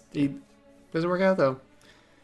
It's good. It's really good. And again, so that's another callback to A New Hope, the Great Disturbance, the Alderaan exploding, Jedi dying. You can feel that. That is not good. People dying like that. It's not a good thing. Well, yeah. I mean, yeah. Okay, Murder. obviously. Come on, murder. Yeah, okay. It's okay to feel bad about that, Just to draw a distinction, Yoda, I think, was talking about someone you care about, you love. A person passing on. You've lived your life. That's different. That's a good point. You've lived your life. You've used the Force, the energy of the Force. It's time for you to give back. Give back. This is not Your that. ether back to the nether You were world. cut short. Good point. Yeah. That's a good point. Literally cut short. Anyway, Yoda beheads 2 clones here. Well, on Kashyyyk. Yeah. Yeah. Anyway, incredible. Also, one quick note here. Seeing Coruscant at night is really cool. Well, we saw it in episode 2. We've seen it a bunch of times, but when the temple's on fire in the background, just awesome. Oh yeah, there's a shot of Padme looking out in the distance, crying. and she sees the temple on fire. And I would cry too. Anyway, Bail Organa flies there. You left some stuff there. You left your hard drive over there. I need that. Bail Organa goes back probably to get his hard drive. Like, what's going on here? This is where Bail becomes a hero. Yeah. He's a cool guy. It's time to leave Bail. Is that what it is? Well, he's going to. He didn't have to do this. He's just a good man. Check it out. I want to help. He's a guy where if you had your hazards on the highway on the side, he'd stop behind you. Totally. But then he'd be like, "Can't help. Goodbye." I don't know. He says, "I want to help. What's going on?" The clone says, "There's been a rebellion." I like to use that word. Rebellion. The lie of. He's like, "You haven't seen the rebellion yet, yeah, sir. Just wait, dude. Wait." The lie of the Jedi rebellion created the real rebellion. 100%. Lies will always do that. Cool. Will they? Maybe not. Anyway, it's cool. And then we see George Lucas's son die. You made a good point here. That is obvious there was not a rebellion. It is very obvious. I mean, the clones. Child. The clones it's a kid who's just trying to escape, right? Yeah. The clones just gun him down. What's so cool is Bail is so horrified. He jumps in his ship. They're not even attacking him, but he's like, he feels so dirty by it. He screams no. No. And the clones. The clone trooper says, "Let him go." Let him go. I don't know why he says that. Don't worry about him. Don't let him go. I don't know. Murdering Insider is not good either. That's a bit of plot armor there, but that's okay. They've got a lot of armor. Clones. So then, I guess in the story, Anakin goes to Mustafar. Really quick here. This is jumping ahead, but I haven't read my notes here. I don't know why. So R2 is Anakin's droid, right? Yes. R2 abandons Anakin in this movie. He goes with Padme. R2 does not stay with Anakin. He's like, I probably shouldn't do that. So there's some self-awareness there, isn't there? Some destiny. R2 is a good dog. Yeah. He abandons his master. It's cute. I am pretty sure. When does he abandon Anakin? It doesn't abandon him. It's just like now he's with Obi-Wan and Padme. Yeah. He doesn't stay with the ship. Yeah. Anyway. What you talking about Mustafar? It looks so good. Like, it looks so incredible. There's a richness to it. The darks are so dark. There's this bloom on all the orange lava. Just incredible. And you're getting little hints of this world. You see the Mustafarians just mining, and they're wearing these hazard suits because they're around molten lava day and night. Maybe Anakin should have worn that. Could have helped. Could have helped him. You just start to get. Oh, this isn't just the lava planet. There's a mining operation. They're mining lava. There's this whole industrial thing going on, which is again that's probably why the Separatists were sent there. It is in the CIS, wouldn't you think? Mm-hmm. All the industries coming together, the banking clan, George Lucas has a strong distaste for union, the Techno Union, yeah, all that stuff. Yeah, it's awesome. The Lava Union, right? So the Lava Coalition, of the Union for Lava Workers' Rights. I don't know. It's too hot. It's too hot. There's a really funny part where this might be getting ahead, but where Anakin lands on Mustafar. And he's kind of walking in angrily to kill the Separatists. These two guys go like, and there's these two Mustafarians just standing behind him, just kind of looking. Huh? Should we tell somebody? Nah, we're good. Real quick, we forgot this. So Obi-Wan fell into some water, deep water. Yeah, he's hiding from the clones. He gets off, takes Grievous' ship, meets with Bail Organa, gets some help. Oh no, he sends a. So Bail Organa, we don't. I'm not quite sure why everybody knows. Well, Bail Organa. Here's what happens. It's parallel stories coming together. So Obi-Wan fights. He's attacked by the clones. We see Bail Organa. We see Yoda fight the clones. Yoda leaves Kashyyyk, says goodbye to Chewbacca. He says, goodbye, Chewbacca. Goodbye, Chewbacca. I will miss you. Goodbye. Miss you, I will. Sorry. But then there's a scene where Obi-Wan contacts... He's in General Grievous' ship. He contacts... emergency frequency. No, he receives a transmission because Bail Organa and Yoda have regrouped at this point. Organa says something like, we've saved Master Yoda. Something like that. We got him. He says, we rescued Master Yoda. And I'm thinking, you did not. Yoda took care of that himself. Yeah, oh well. But anyway... He's a politician. But the point is Bail, Organa, Yoda, and Obi-Wan connect. Yeah. And they learn... Obi-Wan says something like, my clones turned on me. And Bail says, got the same problem. Yoda's like, me too. To me. I don't know. 2 lines. Anyway, so that's bad. And then there's a separate... Oh, gosh, this is so dumb. This gets weird. Obi-Wan basically... What's his name? Blue guy. I said every podcast episode. Masamita, yes. Calls for Bail to come back, say a special meeting of Congress. Of course, he can't... I hope it's not a Skype call. You can't see Obi-Wan and Yoda just sitting there. He's kind of right there. You're right there. Obi-Wan says, in order for the Emperor to maintain his hold on the Republic, he must keep the Senate intact. Of course, episode 4 says it's banned almost immediately. Don't need that anymore. It's 19 years later. Okay, sure. I mean, it's last remnants. It's a cool little prediction of what's going to come. I like that. I like that. There's your ring theory. I'll give you that. But Obi-Wan calls him Emperor there. Is that right? Yeah, I'm pretty sure. Before he's been I'm pretty crowned sure. Emperor. And he knows at this point. Anyway, I guess at this point, Anakin has been murdering some people. Lord Vader's been sent there to take care of them. He is going to kill them. Don't forget the scene where... Okay, yeah, so Anakin kills all the Separatists. And Newt Gunray, you feel for him. The war is over! Lord Sidious, he promised peace. We only want there's going to be peace. You're just not a part of it. You're going to be in pieces.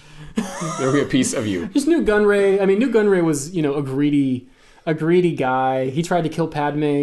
I want the head on my desk. Yeah, but, I mean, he's just... You feel bad for him. Yeah. He was just a cog in the machine. He was a pawn. Yeah. He was the first pawn out. Yeah.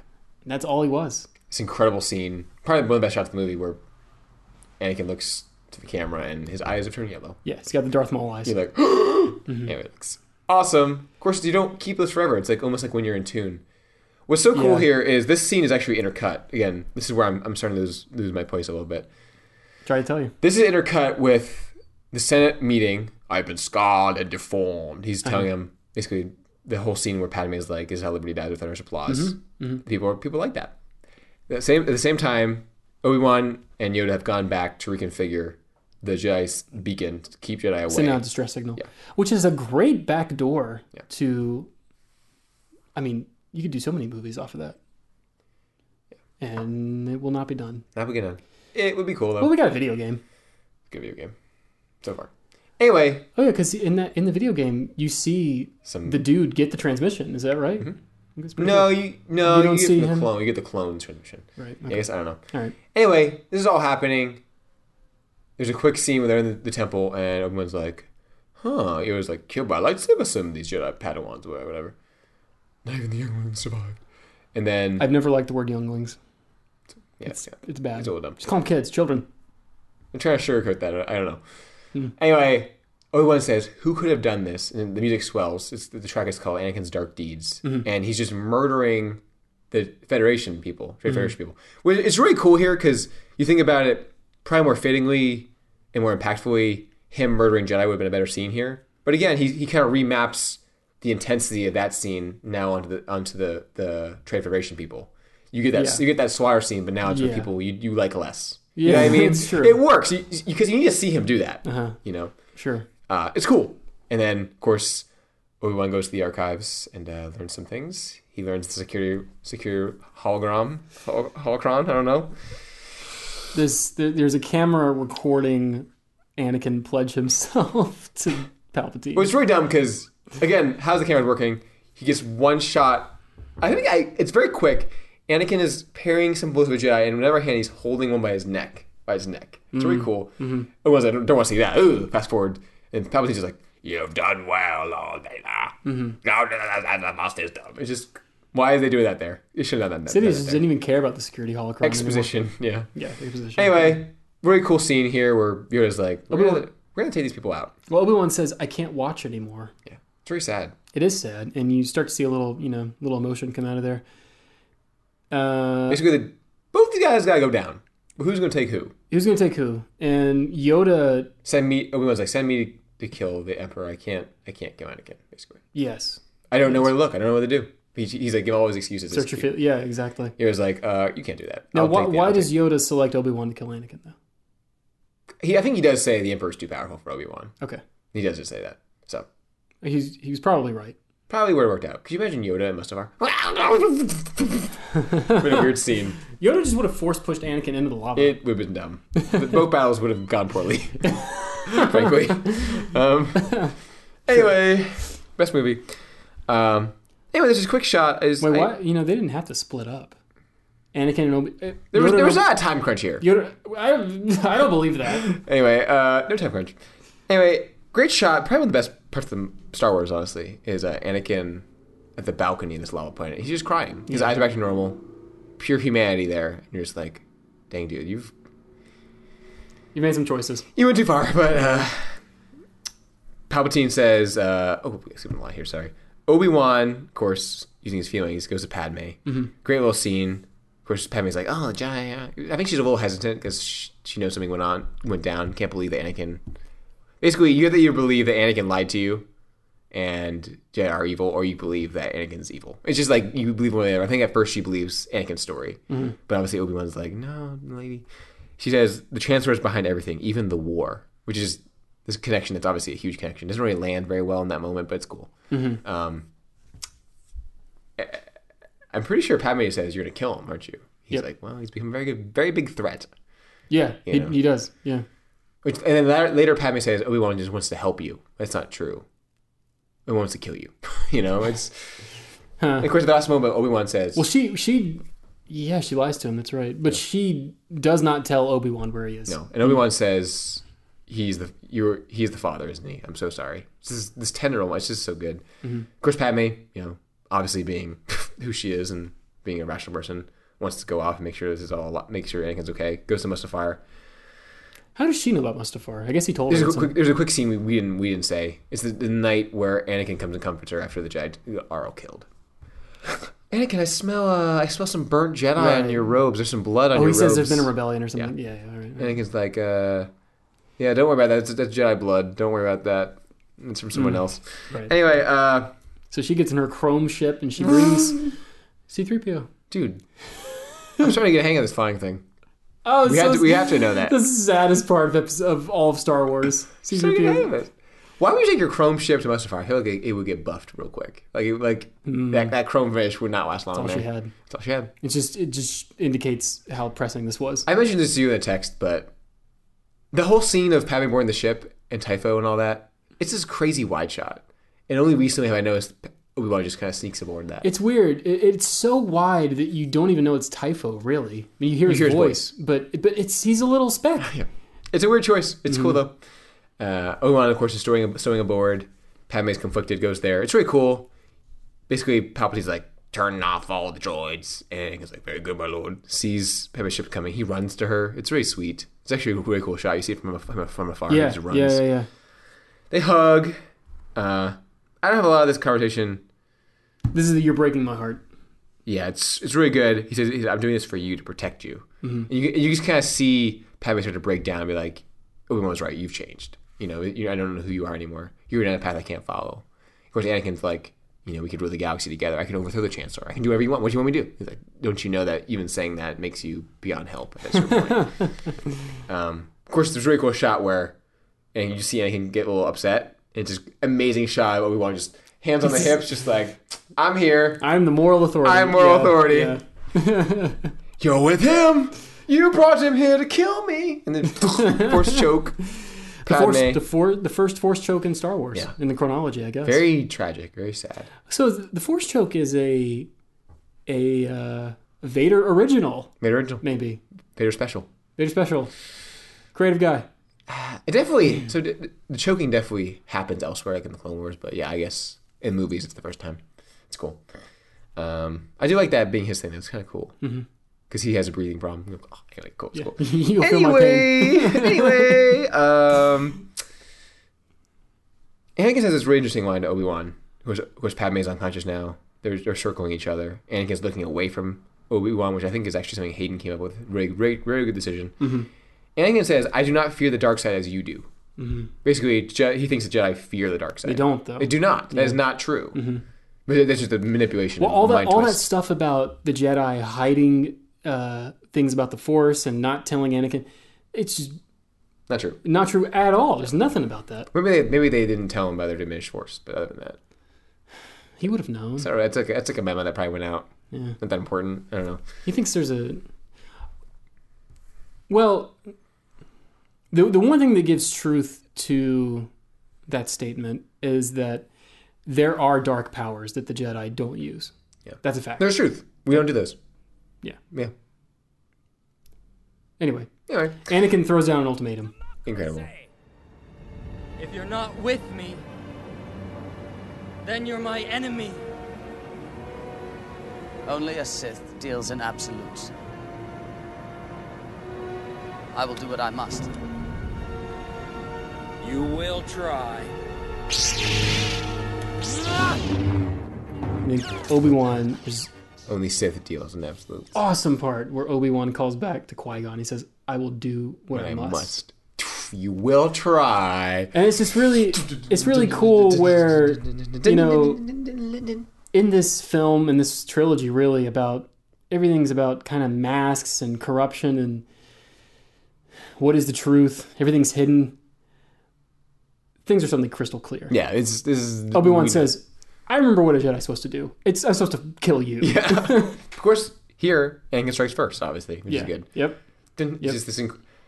Their fight is so interesting because, like, usually in a fight, there's some moments of tiredness but this fight just continues intensity just for, like, minutes. It's just like... It's incredible. Anyway, we'll talk about it. What are we talking about now?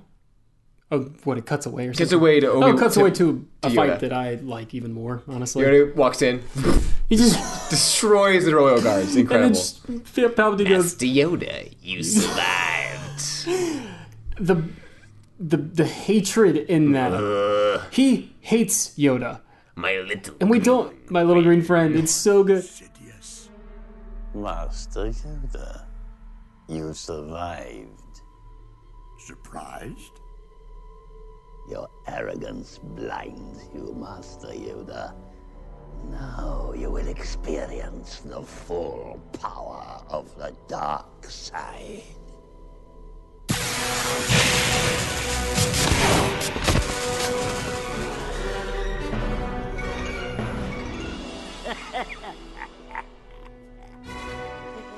I have waited a long time for this moment. My little green Why does he hate Yoda? Why? He calls Yoda arrogant. He's you're blinded by your arrogance. Yeah. And Yoda doesn't really disagree. He doesn't offer. Like, well, shoot. Yeah, a I guess I rebuttal. was. Yeah. I don't know if Yoda's a rebuttaler. A rebuttaler? Yeah, I don't know. It would be tough with his speech impediment. Yeah, it wouldn't work. Anyway, he zaps him. Yoda's caught off guard. Yeah, it's kind of this cheat. It's kind of cheating in the. It's kind of cheating in the edit where you see Yoda kind of faint, and then you return to the scene later. But he's fine. Whatever. Yeah. Anyway, really cool line. So apparently Sidious tries to leave, which I never understood that. Tries to run away. Oh, one thing. So Yoda walks in and Masamita's there, and there's a shot of Masamita just leaving. He's like, I should probably get out of He's walking here. slowly. He's very calm. He's like, I'm good. I got something to do. It's like Anakin speed walking. Oh, gotta slow down. I probably shouldn't. I gotta look good in front of the boss, you know. So Palpatine tries to leave. And, Yoda says, "If so powerful you are, why leave?"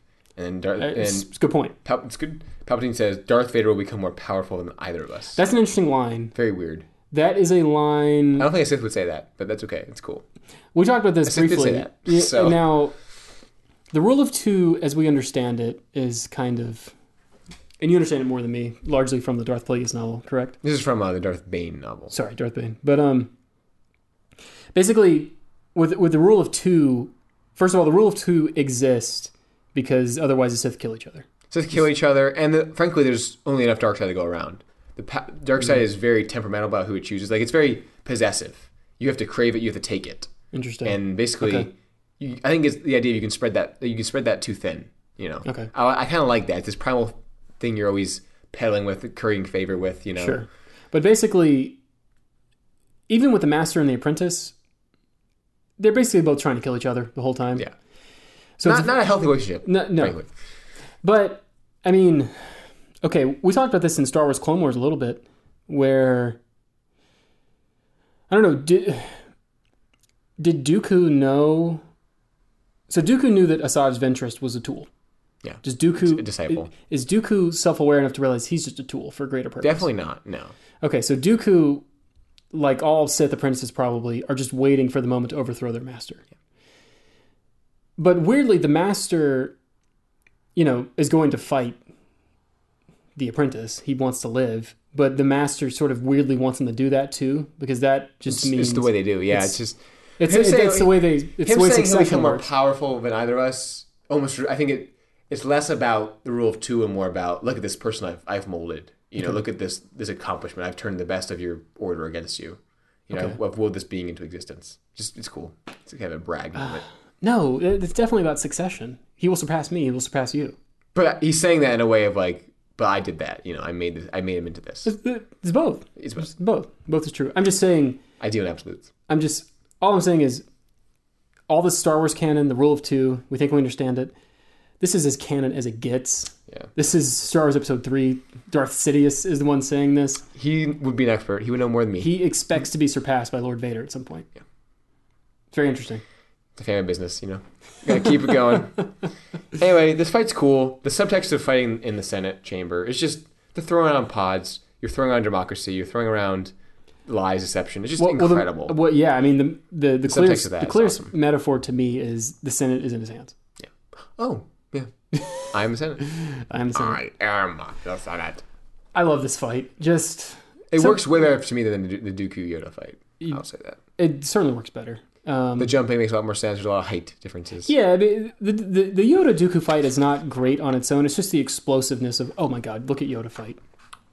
It's great. But just the scene, you've got these two crippled old guys. One's a little green thing. And it's an epic, this is Gandalf versus the Balrog. It's this epic battle of good and evil. And it's these, I would not have expected that. Yeah. To look at these two men. Gosh, it's so cool because Yoda catches one of the pods and starts spinning it. And Yoda, and then Sidious is just cackling. He's like, well, no, he jumps out of the way. He's cackling. And then he looks at Yoda, and there's this kind of expression of, okay, good move, Yoda. And then he jumps out of the way. He jumps out of the way and starts the Sith lightning. And then Yoda catches it. And we saw him catch it and diffuse it. Yeah. When Dooku this time, it's more of a he just can't. He's trying to keep up with it. There's too much coming at him. Sort of. He is able to condense it and harness it into a ball. To the piece orb. And there's this great shot. It's an extreme close-up of Yoda's face, and just the grimace on his face. It's a lot of work. And Palpatine's cool too, because he's bearing 4. He's like... That's not how I read it. I don't read it as a lot of work. I read it as... I mean, it is effort, but... He's resolved. He's resolved. That's true. Honestly, Yoda's more powerful. That's what I get out of this. Maybe. Yoda's able to redirect the Sith lightning into a sonic boom. A sonic boom. Which pushes them both over. Fortunately, Yoda's pushed more. But there's this amazing part where it's a close-up on Yoda, and he's intense, and he's resolved, and all that stuff. And then there's a close-up on Sidious, and Sidious goes from cackling to... He's so scared, and he leans back. It's one of the best. I mean, Ian McDiarmid in this movie is the real MVP. He ties it all together, just because... I mean, he's doing stuff that in any other movie... You're the worst actor of all time. You know what I mean? It's so good, though. It's incredible. So good. It's a great performance. It truly is. But for some reason, even though Yoda does defeat Sidious, I mean, Yoda wins that little exchange. At least a draw, at least. Sure. But because Yoda is small... He falls. And he can't hold... Just fingernails. I never quite... This never quite set right with me. Yeah. Because the fight, to me, the fight wasn't quite over. Bigger question is, why not just try again tomorrow? Sure. Failed, I have. Well, sure. Okay, buddy, just try again tomorrow. Poisonous soup or something, I don't know. Yoda is always haunting you, always trying to kill Sidious. I mean, he did a great job crawling through the air vents, just crawling to wait for him to go to the bathroom. To be fair, Yoda at one point loses his lightsaber. I think it's gone. He does lose his lightsaber, yeah. Maybe that's it. And I do love the shot of Yoda's cloak kind of floating. Yeah. It's just, it's a great image of defeat. Yeah. This thing that he was no longer. So then Yoda crawls through... He has another one, though, later, though. Doesn't in later scenes, he just has a cloak again? At the end, yeah. No. So he's crawling through the air vent, and it's just kind of weird to see Yoda do that. Yeah, it's a great Episode 5 connection, right? Is it? Yoda does not do that in Yoda, Episode 5. He gets out a little tube and gets in the little ship underneath. It's a great Episode 5 connection. It's a great, Episode 3 and 5 are clearly linked, Ring theory. It is like Cloud City when Luke falls out of the tube. It is like that. Yeah. Anyway. Those are little things, though. Really quick. Anakin Obi-Wan. It's a good fight. It's a really good fight. Apparently Steven Spielberg was involved heavily in the animatics sequence of this, basically helping direct it. Guest director. Because George had other things to do. He was making this whole movie. This fight has to be good, make it good. It's so cool because you can just tell that they know each other's fighting so intimately. Yeah. There's this part where they both trying to force push at the same time. You can just tell everyone's like, oh gosh, you can just tell they know each other so well. And there's that really cool part when they both they're going through kind of lightsaber forms, I guess. And yeah, they both they get caught in this kind of loop where they're both just, I don't know what it is exactly. That's where the push happens, they're both going for a parry or something, and the lightsabers just start kind of floating around each other. It's really cool. And after the force pushes, I think it's after this, that really sweet part where Anakin, it's the wide shot overhead where Anakin leaps across the table. And then slams down, which, turned off the force field, I guess, protecting the base from not falling or whatever. It was the stasis. Anyway, them fighting, again, the lava starts to come in. Again, probably the best shot of the movie, honestly. They have this huge clash of the lightsabers against against this huge lava. One on the DVD. Okay, anyway. It's incredible. It's iconic. Before that, though, they're also fighting on these pipes. The fight, if there's any critique of the fight, it's just that it's just so intense for so long. It doesn't really have the emotional intensity other than just, I hate you, you hate me. Or I want to kill you, you want to kill me. But it's awesome. It's awesome. Again, it doesn't matter. Yeah. It's fine. Mm-hmm. I really like it. And, they get on this thing, it falls down, they get some lava on their clothes. They, apparently in the earlier editions of this fight, they were force pushing lava at each other. God, that would have been a little silly. That would have been silly. Anyway, was that a Spielberg edition? I mean, I think it might have been. Anyway, who knows? Anyway, Obi-Wan gets a little platform.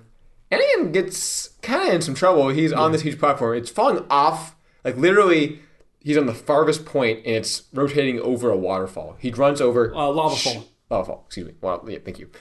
Jumps onto a droid, controls it, they fight. This poor little droid. This little droid is just doing his job, harvesting the molten lava from the river of lava. And when Anakin jumps on him, I was like, oh. The droid, I don't know how Anakin's controlling it, but that droid's life is no longer its own. He's part I'm now of master of this thing. He's part of a bigger thing which he does not understand. Yeah. With some really good lines here, isn't there? It's this is the end for you, my master. He says, I have failed you, Anakin. I failed you. Yeah, he's right. I should have known the Jedi were planning to take over. Anakin, Chancellor Palpatine is evil. In my opinion, the Jedi are evil. Then you were lost. I mean, he did say, I feel lost. He said that. Hey, man. I love that, though, because, you know, we brought up the kind of, you know, good and evil's a point of view, the postmodern world, all that stuff. I have my truth, you have your truth. What do you say to that? Obi-Wan, you can't speak with this person anymore. Yeah, you're lost. He's lost. You are lost. We have to fight. Yeah. It's great. Moral clarity. Question, so the high ground moment, how do you feel about that? Do you like that? I don't dislike it. Again, my only problem with it, again, I love it. Okay. My only problem with it is the fight is just so high intensity. No one really is winning or losing. And it's, oh, yeah, I have the high ground. You're done. It comes down to this. It's just like, yeah. But again, of course, morally, it's like, I have the high ground. Yeah. It's a cool thing. The ground's not that high. Just hop to the left, hop to the right. You don't have to do this. Don't try it. He was right. Don't try it. What if Anakin was like, okay, bye. I'll come back later. Come back later. I'll remount an attack. Yeah, that is a criticism that Plinkett brings up, that the fight, as elaborate and as exhausting as it is, it comes down to this. Yeah. That's all it is. It's cool. This is an opera, a space opera. It's cool. Let's be real. It works. It works. He jumps over him and there's just something about, I don't know, this was a move that Obi-Wan did in episode 1. It should work. And it worked out. Yeah. Doesn't work so well here. I don't know. Maybe Anakin heard the tale, how he defeated Darth Maul. I'll get him. Doesn't work out. Obi-Wan sweeps over him with lightsaber. You're not quite sure what happens in a quick flash, and oh gosh. I'll just say this. I do kind of wish that... So the real purpose of that scene is the metaphor, I have the moral high ground. Yeah. The logistics of the fight are kind of weird. Yeah. I think the staging definitely could have been better. Because it comes down to, I'm on a hill. I'm on a hill. Yeah. What else? It could have been anything else, right? Yeah. But anyway, so it happens. This is horrifying thing. The thing you were not allowed to see. It's honestly, I enjoy this part every time. It's just, I actually enjoy watching it now. It's like, because there's like watching a car crash. You can't look away. You're like, well, there's stages to it too. So yeah. Anakin flips and Obi-Wan cuts off Anakin's left arm. Yep. And both of his legs. Yep. Anakin keeps his robot arm, which is cool. So he loses his limbs. And at that point, the fight's over. I mean, Obi-Wan has won. He could remount an attack. And at this point, Anakin is rolling down the gravel hill. And then it goes next level where he doesn't go into the lava, but he gets close to it. Yeah. Well, first, it's awesome. He gets a little too hot. A little too hot. He was cold before, now he's hot. Anyway, Obi-Wan, for 1 second, you don't catch this unless you watch it 1,000 times, like I have been watching it. Mm-hmm. He moves forward to help him and says, "Oh, I shouldn't do that." Not until he burns, though. No, it happens immediately. Before he burns? It happens immediately, yeah. Okay. He walks up higher after he burns. Okay. Yeah. Increasingly, he's got higher ground then. Yeah. It's just a really sad moment, and he says, it's just like... this is when he says, "I hate you," and then he burns. He says, "I hate you" before. This is probably Ewan's best performance in these movies, to be honest. You were the chosen one! It was said that you would destroy the Sith, not join them! Bring balance to the Force, not leave it in darkness!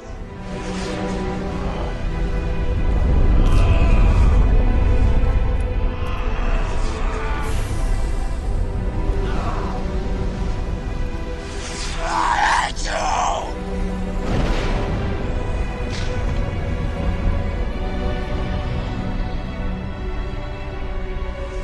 My brother Anakin! I loved you!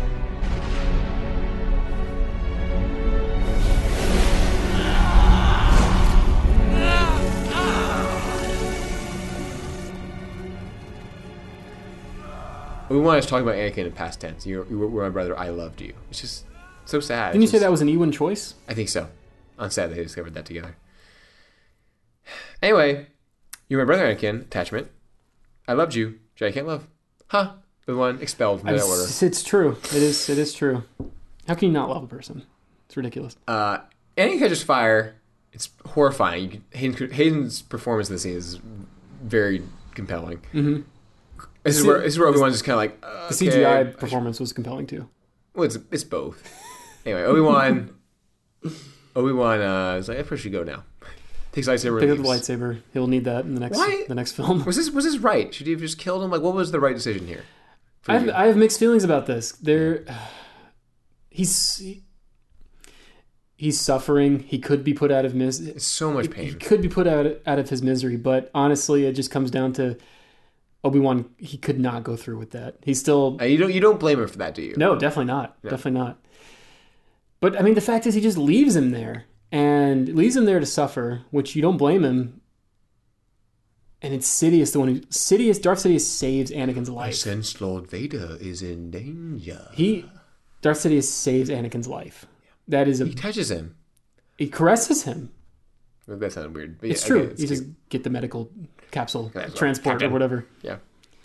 There's just something about that. I don't know. The ending of this film is so brilliant because it's not all resolved. It's not all resolved, and there are just weird little instances like that where I thought Sidious was pure evil. Nope. There's just a speck of humanity in there. Yeah.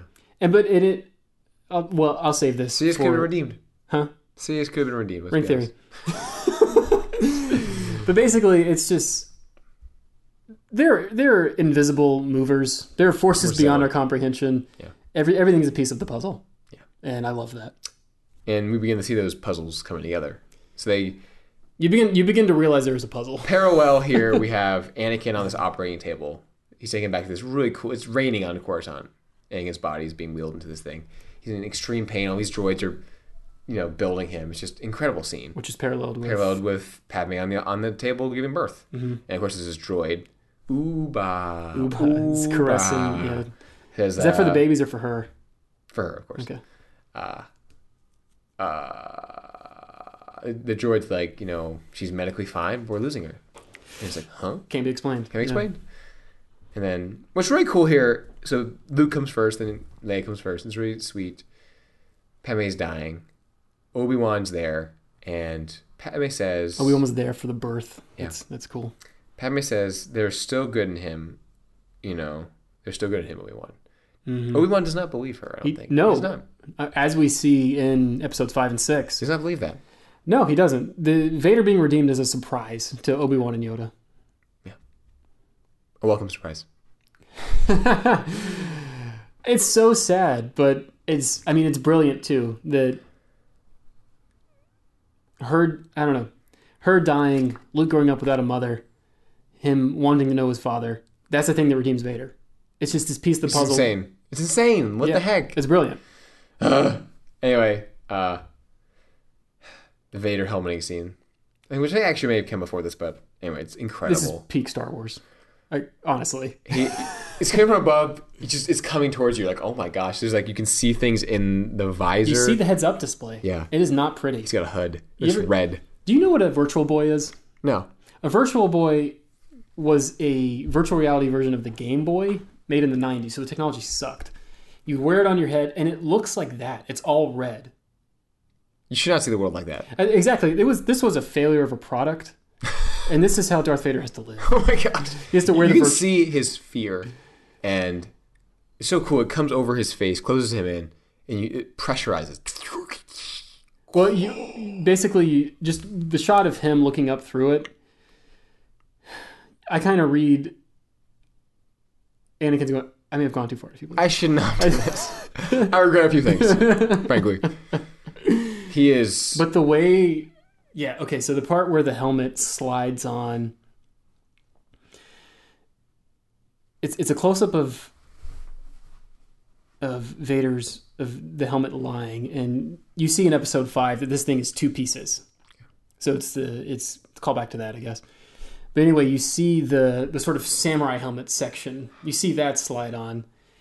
And you hear this, there's this great sound effect, this pressure. Yeah. And then after a moment, you start to hear the breathing. And he holds on that for just a little bit, just to know this is...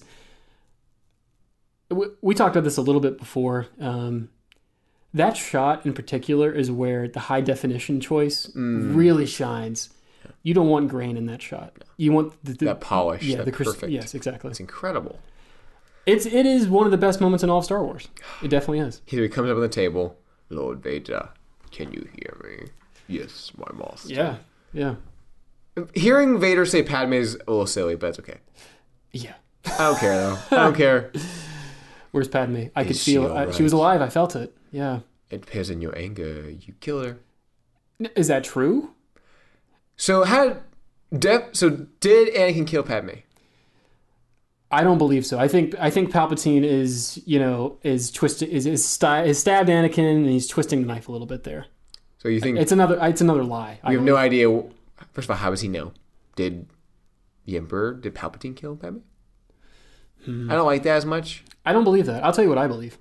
I think a cosmic pact was formed. I think something that we don't understand happened there. We cannot understand it, honestly. Padme died, and yet there was this unexpected gift of twins. Yeah. There was another life there. Her essence was split. Yeah, I don't know. Force went out. Mm-hmm. But there was a cosmic balancing of the scales. Yeah. Yes. No one understood it. I think Palpatine is lying, or in his own hubris and arrogance believes he understands it. Oh, I like that a lot. That's cool. Of course, Vader's just agony there. Him saying no is kind of dumb, but you feel it. It's cool. No. Yeah, I like it. I do hate that was inserted in Episode 6, though. I cannot stand that. Yeah. Did you know that? I did. Yeah. It's gone now, though, isn't it? I don't know. We'll have to check Disney Plus. We'll have to see. I don't want to. We'll find out soon enough. Yeah. Anyway, great film. Couple pickup scenes here. We learned that Yoda has communicated. I guess Qui-Gon has finally come online in the Force world. Yeah, this is just basically explaining Force ghosts. Hey, by the way, you can talk to him now. The netherworld of the Force.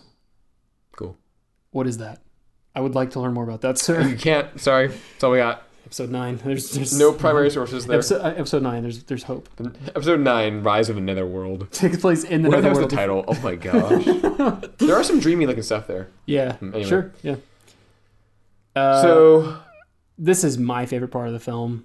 There's these little kind of spring cleaning scenes, just tidying up. Okay, yeah, we got to set up spring cleaning. Yeah, we got to set up Obi-Wan taking Luke. We got to set up Yoda and Qui-Gon, all that stuff set up.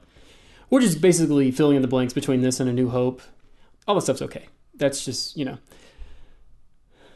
do like the part where C-3PO is getting his mind wiped and he just goes, "Oh no." Says, oh goodness. He says, "Oh no," which is the last line of Episode 3. Incredible. But then, just my favorite part ever. All you need to watch is the final moments of Episode 3 to see that George Lucas is a great filmmaker. Yeah. Truly. Yeah. And he's totally in his element. It's purely visual, wordless, driven by music and images alone. You're cutting... There's the funeral, which I think that was earlier, though. That was earlier. No, that's here. Is it? Okay. Yeah, it's here. You go from C-3PO to the funeral. And from the funeral, you go to... And the funeral is really sweet and tragic. You see Padme's parents and probably her little sister. Boss Nass is there and Jar Jar is there. Looking sad. Padme's still clutching the Japor snippet. Which they show earlier in the film. We didn't bring that up, but they bring back the Japor snippet just for a little bit. He says, "I remember when I gave you this." It's sad. It goes from that to Vader on the bridge of a Star Destroyer. And it's just to see that. To see that, you're like, oh my gosh. And again, the design of it, everything feels a little off. Like it feels a little in between, which is cool. A little transition. I guess so, yeah. But a lot of it feels just like how it feels. And you're seeing the construction of the Death Star. Yeah. Of course, Tarkin's there, and my gosh. Tarkin's there. Some guys. They need to talk for a little bit. I'll let the oven on. I should go back and fix that. And then from there, it cuts to Alderaan. We get to see Alderaan, which is a big deal. I can't even explain it, really. It's just kind of like Attack of the Clones. Yeah. Just thing you've heard about for so long, and you finally get to see it. In the BTS, he was obsessed with getting Alderaan right. Really? He said the Alps, future Alps. Why did he want that? He just knew he had an image of it in his head, and he was searching for it the whole time. What I get out of that is you have the fantasy archetype of a castle in the mountains, and he said, "I want to do that," but the Star Wars version of that. Incredible. And it's really sweet seeing Bail Organa and his wife with baby Leia. Mm-hmm. Just, I don't know, just to see, just to end on a positive note like that after such horror. Some stuff went down in this movie. Horror and death and dismemberment and burning alive and babies. Man being welded with machine. Some dark things. Yeah, a happy some wipeouts in this movie. It's Star Wars movie. An ending on, and then of course it goes to Tatooine, and you see Obi-Wan riding the animal that poops in Episode 1. Oh gosh. Which is not a thing you really want to be thinking about in this scene. It's playing Luke Skywalker's theme. This is just brilliant. This is some of the best filmmaking of all time. Obi-Wan hands off baby Luke, and Beru takes it and hands it to Owen. Or sorry, he doesn't hand it to Owen. He walks over to Owen. Yeah. Here you go. But he's standing. This came for you. He's standing watching the binary sunset like Luke will do, and just that. I don't know, to imagine Owen Lars, the ultimate grumpy. He once, yeah. Yeah, he was a dreamer too at one time. And the last shot is so cool. Again, it's just like a New Hope. It is literally a New Hope. What's really cool about it is this DVD I have right here. This is full screen. Yeah. Which is really embarrassing. I didn't know that for a long time. But the aspect ratio would always change in that last shot. It would always go to widescreen there. It made it way epic. Really? I don't know why. Just that last shot went widescreen. George said, "I'm not compromising on this." Yeah, it was no pan and scan. Incredible. It was just like, oh wow, this looks so cool. It's great. The circle's now complete. Yeah. It was awesome. Yeah. And then the movie's done. Movie's done.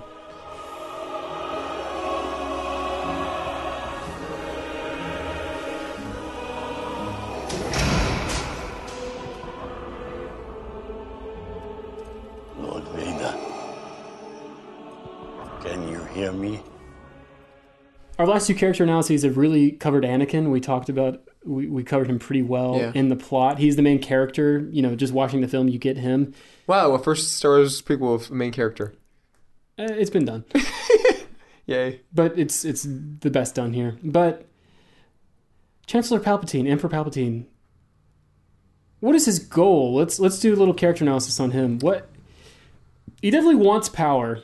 But he does have this other goal of revenge. He's waited for this for a long time. He's been biding his time. Why? Why would a Sith want this? Why would a Sith want to restore the Sith Empire?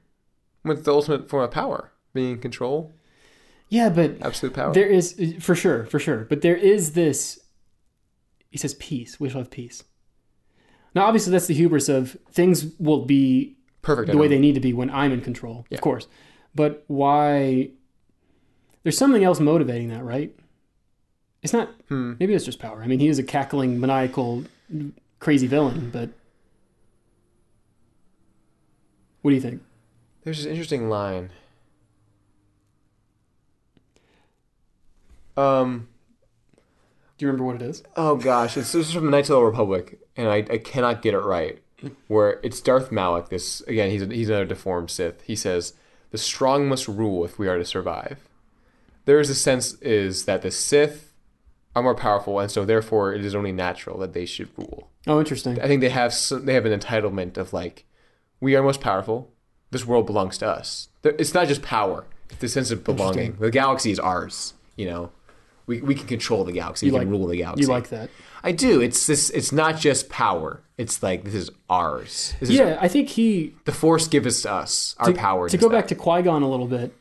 Qui-Gon is someone who is not too concerned with rules, like we've been saying, but he is in service to the Force, and he's serving this other mysterious thing. It's not rules. It's something more real and something you can intuit. I would say Palpatine is doing that, but he's not doing it. He's not doing it the right way, basically. Are you saying are there two parts to the Force, or is there one Force? Like, so is the dark side definitely has a will of its own? I'm not saying that.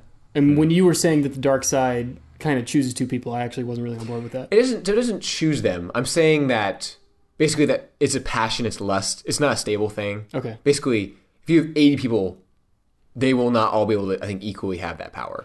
Okay. Only a few people can I was not trying to say that power. Palpatine is in service to the Force like Qui-Gon. Sure, okay. I was just saying that Palpatine, similar to Qui-Gon as a character, is driven by some kind of purpose. Yeah. It's not just what are the rules of the Sith, what am I doing? There is a purpose there, but it's a dark purpose. And ultimately it comes down to people will serve me The Force will bend to my will. To my will. I can, yeah, this is mine to control. I definitely, it's interesting. Now, big question. Did he create Anakin? 100%. I think so. Okay. Or I think Plagueis probably did. I don't know if he did. My reading always was that Palpatine did it. Why is that? Until you actually... I mean, I've read a little bit of Darth Plagueis. I've not read the whole thing. But really until you told me that, in this novel, it's very, very clear Plagueis creates Anakin. Yeah. That was always my reading. I don't know. I don't know. It just seemed like I couldn't take anything he was saying at his word, and just trying to dig into the greater themes of Star Wars. What was he trying to say? And this is similar to the "I am your father" scene, but that was always my reading of it. Interesting. Yeah. Again, at this point, I can't unsee my thing. But it would make more sense if Sidious did it, wouldn't it? Like thematically. It would. It definitely would. But it deepens the myth if it's Plagueis a little bit more. Honestly, it does. It is so vague. It's very vague. Which is crazy, because you think that's just like Seyfo Dyas, you think that's a core question of Star Wars. Nope, doesn't matter. It's like, or it doesn't matter. Just it matters. You can't know. It's unknowable. Which is so cool, because I think, again, Plagueis, he unbalances, or Sidious, unbalances the scales. He creates life. Basically a tool for them to use. He gets a lot good out of that. He gets some bad out of that too. He gets killed by that. It's like there's a cosmic balance there as well, I think, too. I certainly like the idea that this weird science experiment, this unholy thing, you were not a creator. You were a man. This is not your power. Yeah. It's what he wanted. He got what he wanted, but it just created that unbalancing of the scales is what led to his destruction. Yeah, exactly. But exactly. Palpatine's victory, I don't think, would have come without Anakin. So it's difficult. It's all twisted. It's all a tragedy. It's just these events are all bound together by fate in some ways. Mm-hmm. They don't quite work. Well, not anymore. I mean, Palpatine's coming back in 9, so... What does that even mean? It's one of those things that it's a cool idea. I just... anyway. We'll see. We will see. So Palpatine, he's cool. He's a great villain. I mean, could you want a better villain? He's pretty awesome. And this movie is where he shines. He's great in 6. He's lost in the background in 2. Obviously, barely appears in 1. Yeah. I kind of resent that a little bit. Like, it feels like this movie has to do a lot to get him where he needs to be, which is cool. I enjoy watching it. But it's great. It's great. I just kind of wish maybe I got a little bit more of that in 1 and 2. Yeah, but then it can't be obvious. Here's the thing. It can't be obvious. I was surprised. It's possible I was surprised. Because you're dumb. I was 8. Okay, well, the film worked on you. That's good. Thank you. But you'd seen episode 6. I think it was in the trailers. Yeah, there's no way. Yeah. Yeah, come on. There's no way. I don't know. I'm making up memories at this point. He's awesome. I love him. You love Darth Sidious. I love You have an attachment to him. Okay. What was his attachment to? What's the deal with... He lies to Anakin, doesn't he? What do you mean? We never did talk about your whole bit about to cheat death is a power only one is achieved, but if we were together. Oh yeah. Okay. So basically the point is Palpatine's a liar. Almost everything he says is a lie, tinged with truth. You have to make up your own mind. How do you interpret this film? And it kind of sucks in a way, but it's also what makes it so rich. Any interpretation you go through, any interpretation you think of and you say, okay, this is what I believe, it causes problems. It is not because there are contradictions kind of to anything you want to believe. Mm-hmm. But basically what you just brought up, so Sidious says, okay, there's this man who cheated death. And Anakin must believe that Sidious was the man at that point? Or he just believes that Palpatine knows during the opera? He definitely does not think he doesn't know it's Palpatine there.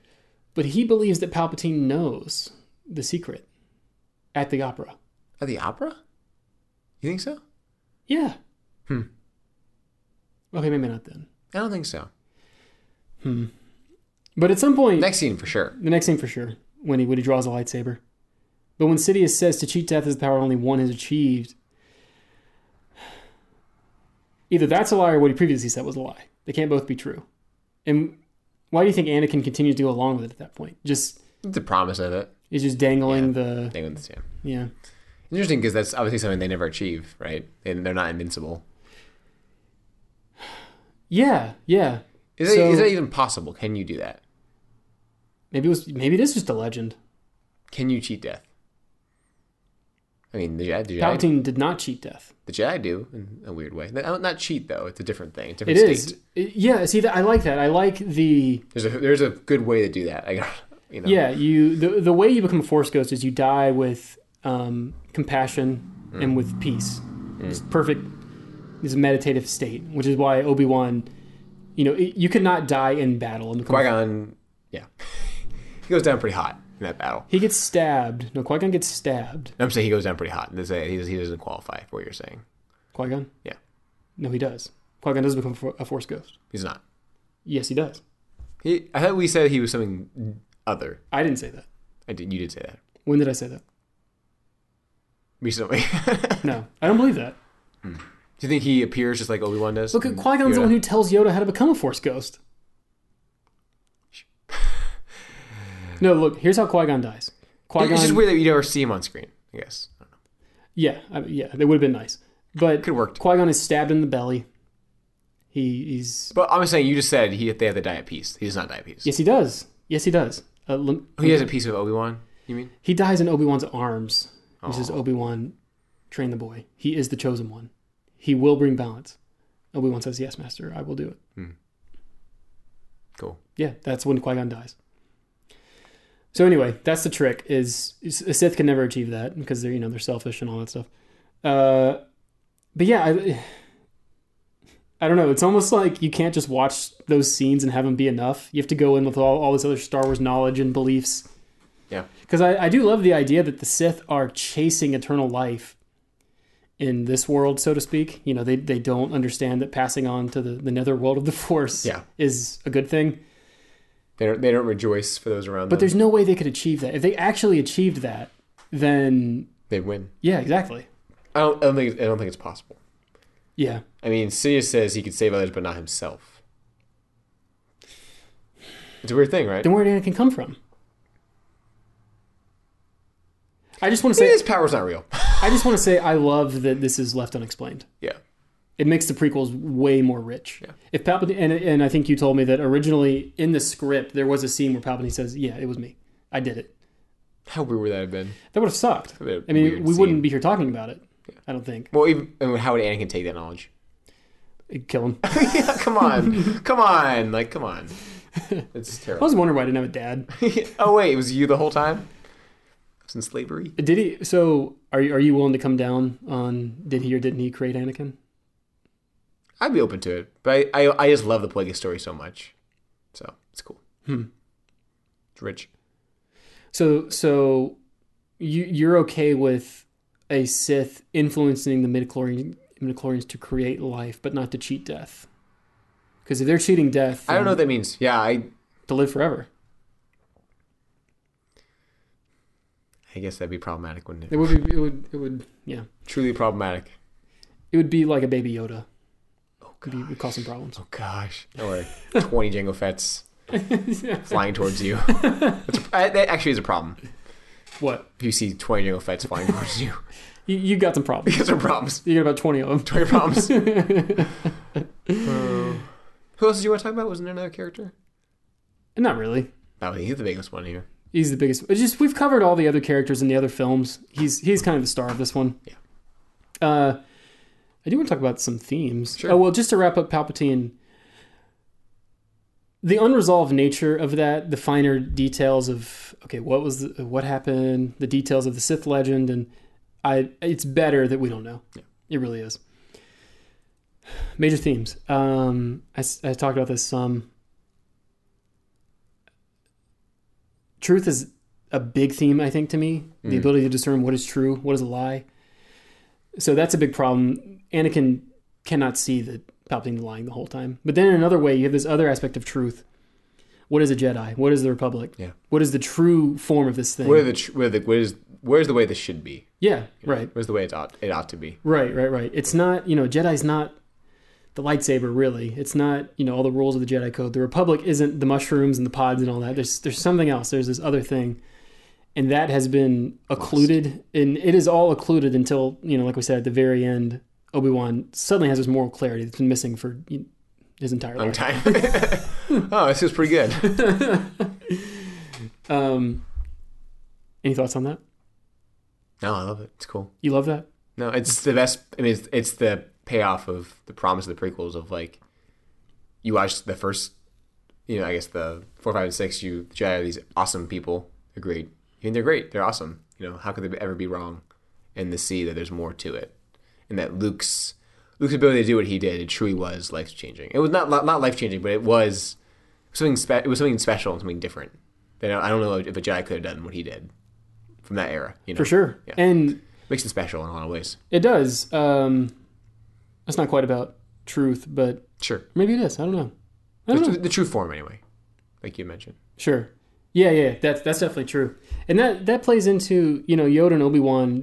Obi-Wan in particular. I mean, he saw what Anakin did, saw what Anakin became. He was not capable of forgiving him. You got this little kid who doesn't know any of that, and he's able to see. If he's able to see Darth Vader, he's able to see Anakin Skywalker. If Luke saw the security recordings, yeah, irredeemable. Yeah, maybe. Yeah. That'd be tough. Too far. I think the other big theme of this film for me is balance. Like you talked about these things we can't understand. Well, there are some more simpler terms, more simple terms. This is the final film of the prequel trilogy. Mm-hmm. It's the missing piece. Mm-hmm. Story's over. Oh, all the threads are tied up. Everything's connected. So there's that. Oh, every thread is tied up. No. Is that what it is, huh? The important ones. The ones we care about. The ones George Lucas cared about. Yeah. So there's certainly a balance there. You got 3 films here, you got 3 films here. Okay. That's a good balance. There are no yeah. Oh, there's 2 more coming now. Oh, there's a 3rd coming. Whoops. But anyway, so there's a balance. But then, like we were saying earlier, there's all this unresolved stuff. And in the last moments of this film, you're introduced to Padme's perfectly healthy, and yet she dies. Huh? Wait, what?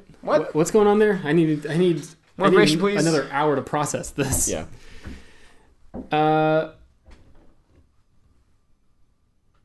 And honestly, this is kind of colored by what I've learned about what George has talked about the wills. Just this kind of there's a higher plane. Yeah, definitely of Force users. Right. Something that's not quite as codified as the Jedi. Something more primal. Something more ancient. Yeah, definitely. You think Palpatine's the chess player? There's something else going on.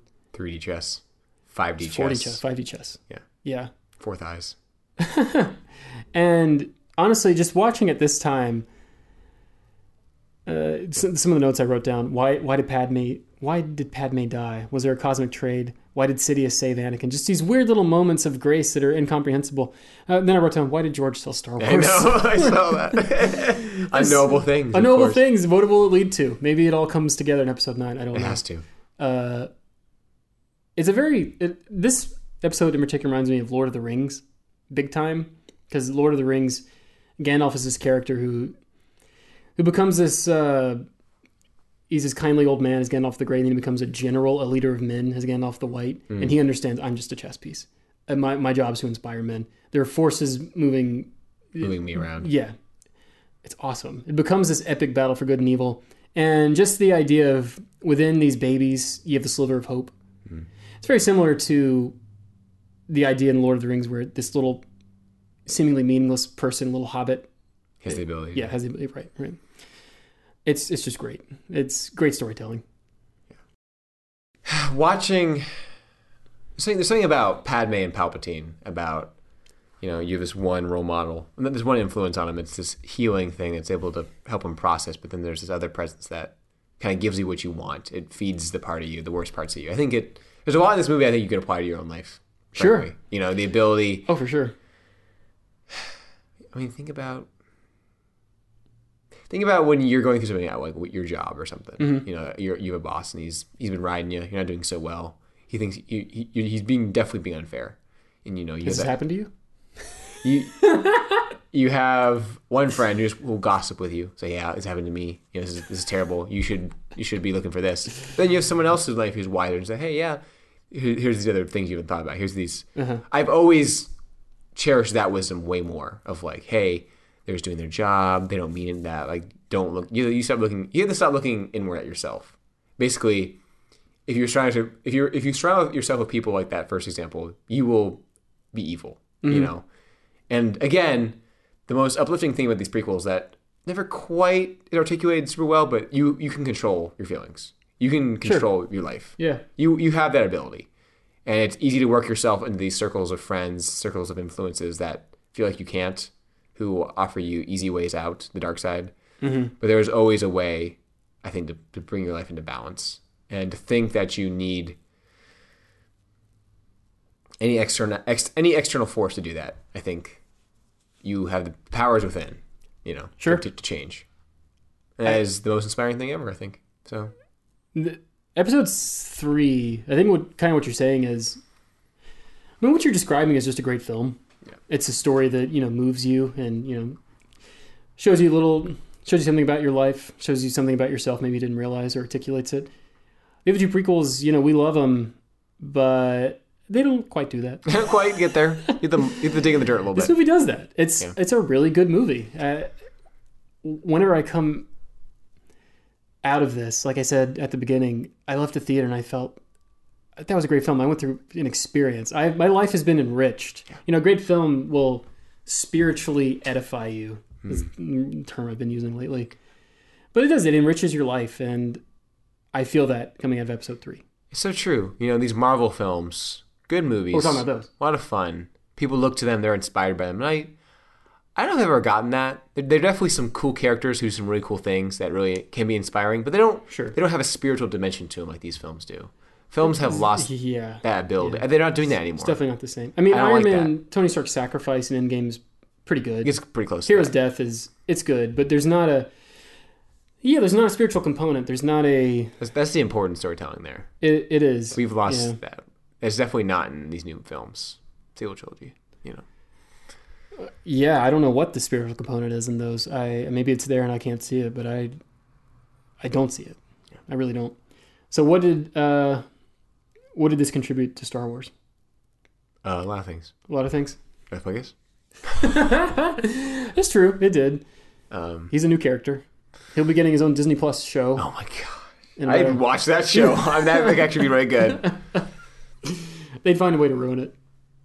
Actually, there are 20 Darth Plagueuses. Yeah. They all have jetpacks. I guess it's hard for me to separate what this film specifically does, rather than it lands all the other things as well. Like, that's true. Here's this young idealistic boy, similar like Luke in a lot of ways, but almost purer. And even he was able to fall. Even he went evil. This is the one that, I mean, it threads the needle.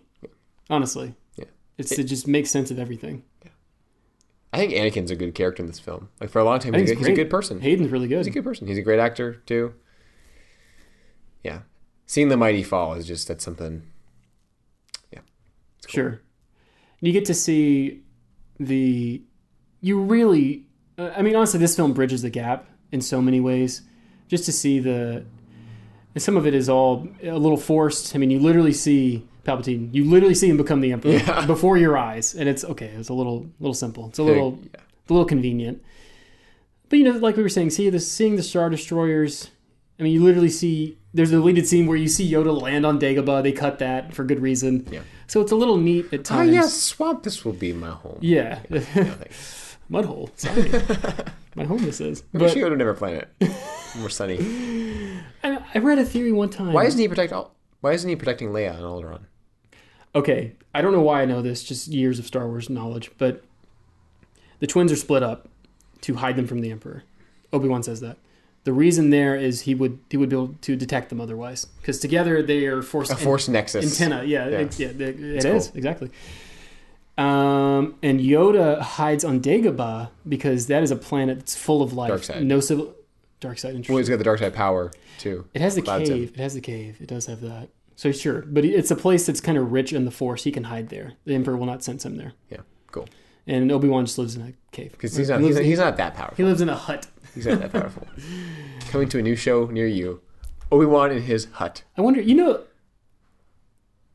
an idea I liked in The Last Jedi was Luke has shut himself off from the Force.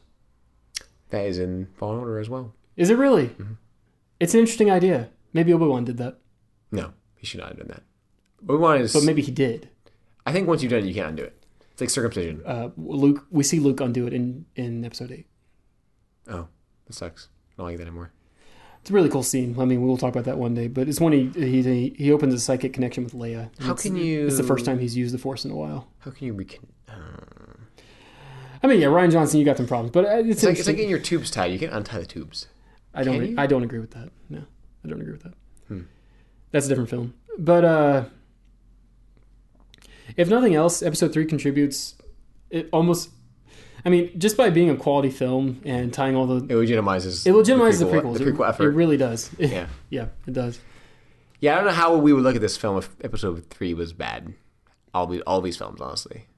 It wouldn't, 1 and 2 wouldn't even get the benefit of the doubt. Now, here's a question. After all this, do you still rate Episode 1 above this one? Just wondering. Personal ranking. Yeah. I think I do. Just, I don't know. The imagination of that movie is on another level. Because with this Episode 3, the storytelling, and as a film, it's better. But you're starting to see designs that look familiar. It's true. You're starting to see... It's true. And like I was saying, it gets a little too cute with tying everything together. Episode 1 is just a bizarre, bold thing that just never existed before or since. We are General Grievous, and George Lucas was Obi-Wan. A bold one. What? Oh, yeah. Right. Yeah. Episode 1 is just one of the weirdest films I've ever seen. Take it away. Something about that I really, really like. What about you? This is definitely the best prequel. Definitely the best one. It's so rich. And your favorite? I really enjoy it. Mm-hmm. I enjoy returning to it. I'm going to probably watch scenes of it again. It's awesome. It is awesome. So the prequel project will continue. Even though we've covered these 3 prequel films, I am excited. I have not rewatched Original Trilogy in a long time. I'm excited to move forward, watch the next 3, see what ideas they were grappling with, and we can see how they inform each other. I think Episode 3 maybe does the most to inform the other films. Oh, 100%. Yeah, 100%. I want to see how that works. I want to see some of those lines, Episode 5, like Yoda's training that I've forgotten, see how they mesh with Yoda in these movies. Sure. I think it's going to be rich. It's going to be fun. It's going to be worth... I mean, these movies are awesome. It's going to be worth talking about them in general. But then tying them in and legitimizing the prequels even more. What about the Clone Wars? Yeah, at some point, I think the Clone Wars... I mean, they are an incredible piece of the prequels. It's kind of its own endeavor. Yeah. I think we might get to that afterwards. But I think look forward to 4, 5, and 6 coming soon. To a galaxy near you. Galaxy near you. That was a poster somewhere. That was terrible. I didn't like that. I loved it. Farewell. Goodbye, my old friend.